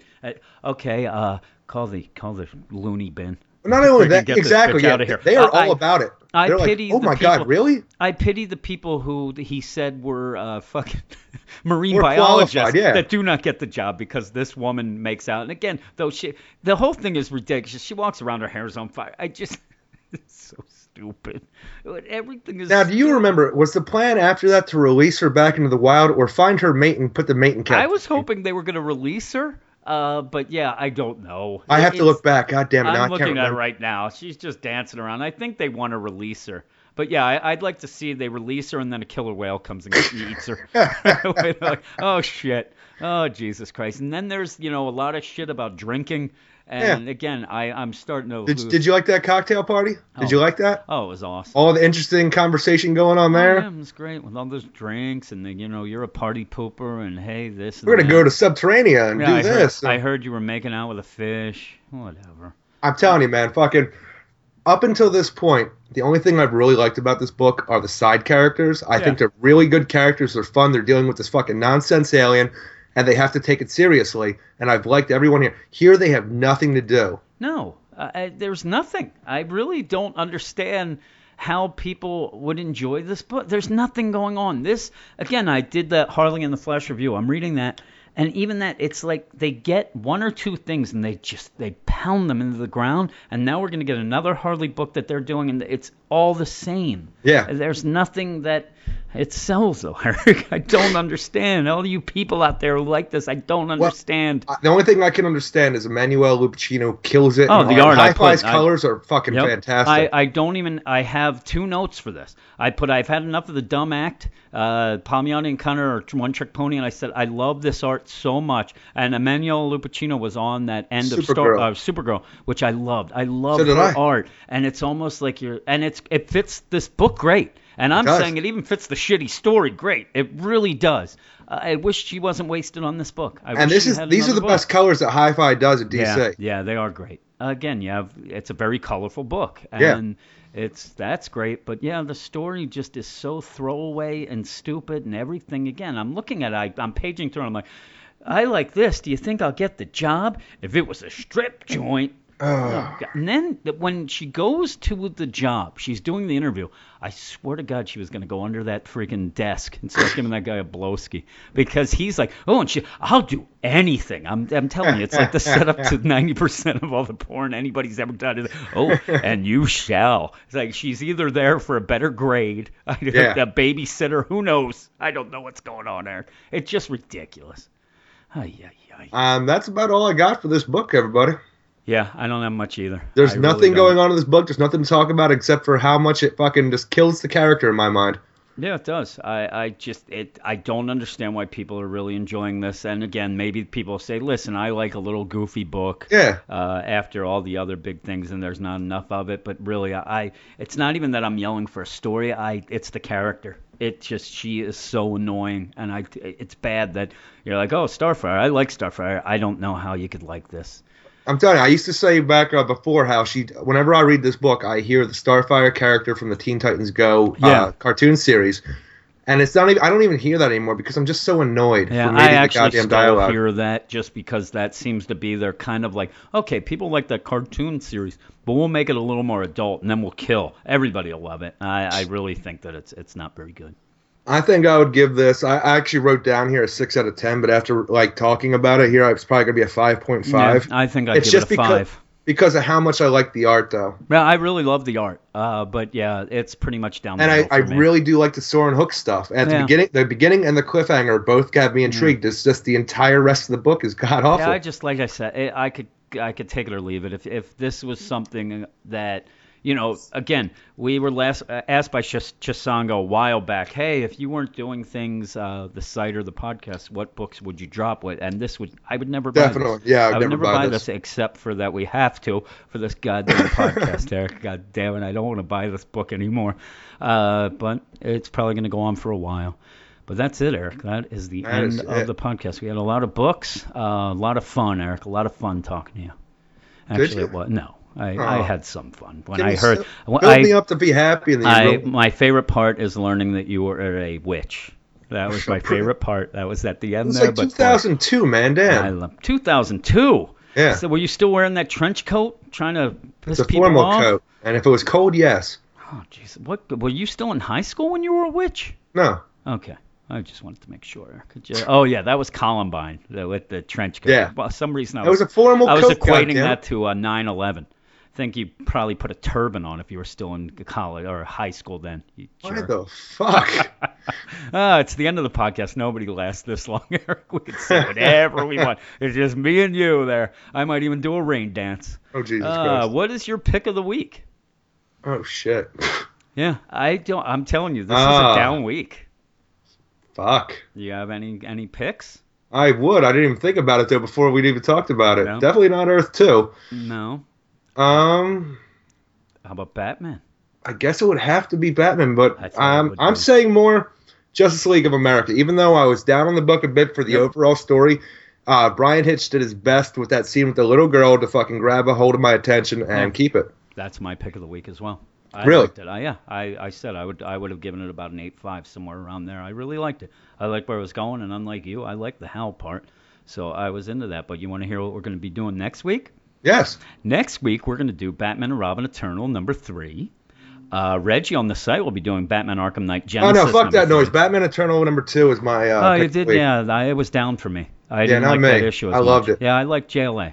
But yeah, also, Batman Arkham Knight Genesis number 3 will be on the site. We will not be discussing that on the podcast. Absolutely not. You have Bizarro number 5. Oh, God. Do we have to talk about that? Maybe that'll be I really don't like that book. We'll see. Black Canary number 5. Hopefully more goes on. I've really feels like it's been a while since we talked about that. It has. I really enjoy that book, but it's getting to the point where I need a little more. Yeah. Your favorite book of all time, Dr. Fate number 5. God damn it. Doomed number 5, Eric. I could get by some Doom. And Doomed, I read the solicit for that, and it looks like it's going to be the much-anticipated battle of Doom versus Alpha Centaurian. Actually, that sounds fun to me. Yeah, so we'll do that. Joel will be doing Gotham Academy number 11, as far as I know, on the site, and that'll be a flash review then. We have more fun. Green Lantern Lost Army, Eric, number 5. Damn it. Yes, this is a weird week. Justice League number 45. All right. Out of nowhere. Something I can it's get like behind. One every other week we're going to have Justice League, it seems. Here, it's picking up for you, because then we have Martian Manhunter number 5. I love that book so much. Awesome cover. I don't know if you've seen the cover. No, I haven't. Martian Manhunter, it's Mr. Biscuits in a plane, and all the people in the plane besides him are all the white Martians. That sounds amazing. Looks so cool. Secret Six number 7, which Reggie, I think, is going to do the review of that. Cool. Superman Wonder Woman number 22, which got me because the cover on that, it looked like, when I just was passing by, it looked like Wonder Woman was a yellow lantern. I was like, what the hell's going on? That's not what it is. You know what, though? Out of all the truth stuff right now, I think that's what I'm most interested in, to see how we pick up after the last issue. Well, actually, I'll tell you, of all these, I've really been interested each week of seeing how they do pick up. Yeah. Hopefully that continues liking as much as I did like Batman Superman. I liked it enough. More than the truth story. Right. Teen Titans number 12. Hey. Teen Titans number 12, Eric. I used to really like that book. You want that book back? No. You want it back for a review? Telling you, I will take that book back once Will Pfeiffer is off it. Okay, how about this one? Titans Hunt number 1. I'm really looking forward to this, even though it's not what I want it to be. Mike Hunt number 1. Titans Hunt, it does, to me, that sounds like a punchline to something. It really does. I actually want to talk about this for a second, because Titans Hunt, we have this Lois and Clark book that takes place after Convergence. This feels like that as well, with the this Telos and the Lois Clark book. Yeah. They all are off of Convergence. Yep, to me. that's why I really think eventually we're going to see a Supergirl or a Flash. I don't know that they'd have a Parallax Hal book. That'd be That seems amazing. odd. But yeah, it would be. But I have a feeling that maybe. What happened if they had a Flash Supergirl team up book? That'd be odd. That'd be really cool though. Yeah, but especially I think these old characters. I think they're going to see how these books kind of go, and I then think maybe Lois you'll and get more Clark's of that. gonna kill. Yeah, I hope so. I actually think it will too, only because people want their old Superman back, and they're not getting any of that. The thing with the Titans hunt though is that we left the Teen Titans and Convergence at a weird point because they were transported away to another world where there was only one lone star in the sky. And we never got any conclusion to that. It's very odd because I want this to be the continuing story of that, but I don't think it will be. You're the lone star in my sky. Ah, you son of a bitch. And then the week ends with the last book. It's yours, Wonder Woman, number 45. Last issue I didn't care for, but I've been liking the story enough. Yeah, I'm gonna. With the Fates dead and Donna Troy still on the run, Wonder Woman must confront the sins of her past, Eric. That does not sound fun. I remember reading that. I'm like, that didn't say anything. It's like the same old crap. But yeah, you have a weird week, I think. You have like 2 of your favorite books and then a lot of nonsense. It really sucks, too, because to get me pumped up for reviews, I like to review a book last before I go to bed at night, so I'm like really pumped up the next day to start. Yeah. I don't really have enough for that to happen Yeah, here. well, this is my weird week where, like I said, or we said, Doomed. We like Doomed enough, though. I like it enough, but again, it's even Black Canary. You look at my reviews, and my scores are big, but it's not something that gets me pumped. So yeah, I'm not really pumped up for this. Kind of like week Constantine myself. for me. Yeah, that you like the book, but yeah, it's nothing crazy. But we'll see. I'll have Batman and Robin Eternal number 3 that I can I always see. look forward to that. I hope that rebounds. Now you loved it. That was your book of the week. But Yes. to me, the second issue was a little down. I'm waiting to see what this goes, and I'm just going to click this real quick because I didn't even write these down. I just want to see who is on it. It looks like it is written by Tim Seeley. All right. Yeah, so we'll get that again. We got any art? Art by Paul Pelletier. So it's at least you stay consistent there. Yeah. So that's good because they obviously now it shows Tynan and Tony Daniel were like that big jump in the beginning that really to get hit you really excited. Yeah, now we're going to get a bunch. I think Steve Orlando's coming up, our favorite Midnighter.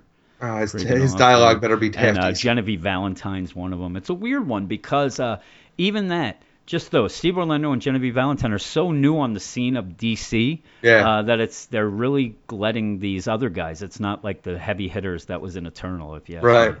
But we'll see. We'll see how it goes. But that's it, Eric. That is it. That is the podcast. I don't know. You have anything else to say? Not at all. My kids are at the Halloween parade right now. And the only thing that we are recording this part on Sunday, the second day. And all I have to say is I was going to tell you, I go to bed last night. We finished up our part last night, at 2? Something like that. 2 a.m. I go to bed. It took me a little bit to go to bed. I finally fall asleep, and my freaking son has an alarm set for 4:30. Why on Sunday does he have an alarm set for 4:30? I was so mad. Did you hit him? Oh, I was going to. And he didn't turn it off. I had to go to his room, turn off this stupid alarm. Oh, it was the one day that I can sleep in. Yeah. Nope. So I did my JLU. I'm going to go off and do some reviews, probably watch some football. And anybody who's an Eagle fan out there, that we love you then. And they're playing tomorrow night, Monday night. That's why we said we'd do this on Sunday afternoon. I don't care about football. We got the Steelers Green Bay today, right? No. I No? forget who they're playing. No, Steelers are playing the Cardinals. I saw it before I came up here. I know. I forget who Green Bay plays. I think they play San Diego. How the fuck? Oh, that's what it was. I think it is. So I'm going to go watch some football, do a little reviews, edit this podcast. I got a lot on my plate, my man. But this was fun. I am editor-in-chief, Eric. Editor-in-chief. Who are you? Showrunner Eric Skate. All right. You okay over there? I'm having a stroke. You finish it off, Eric. Everybody have a great week. Keep it weird, and we'll see you in 7. See you in 7. Oh,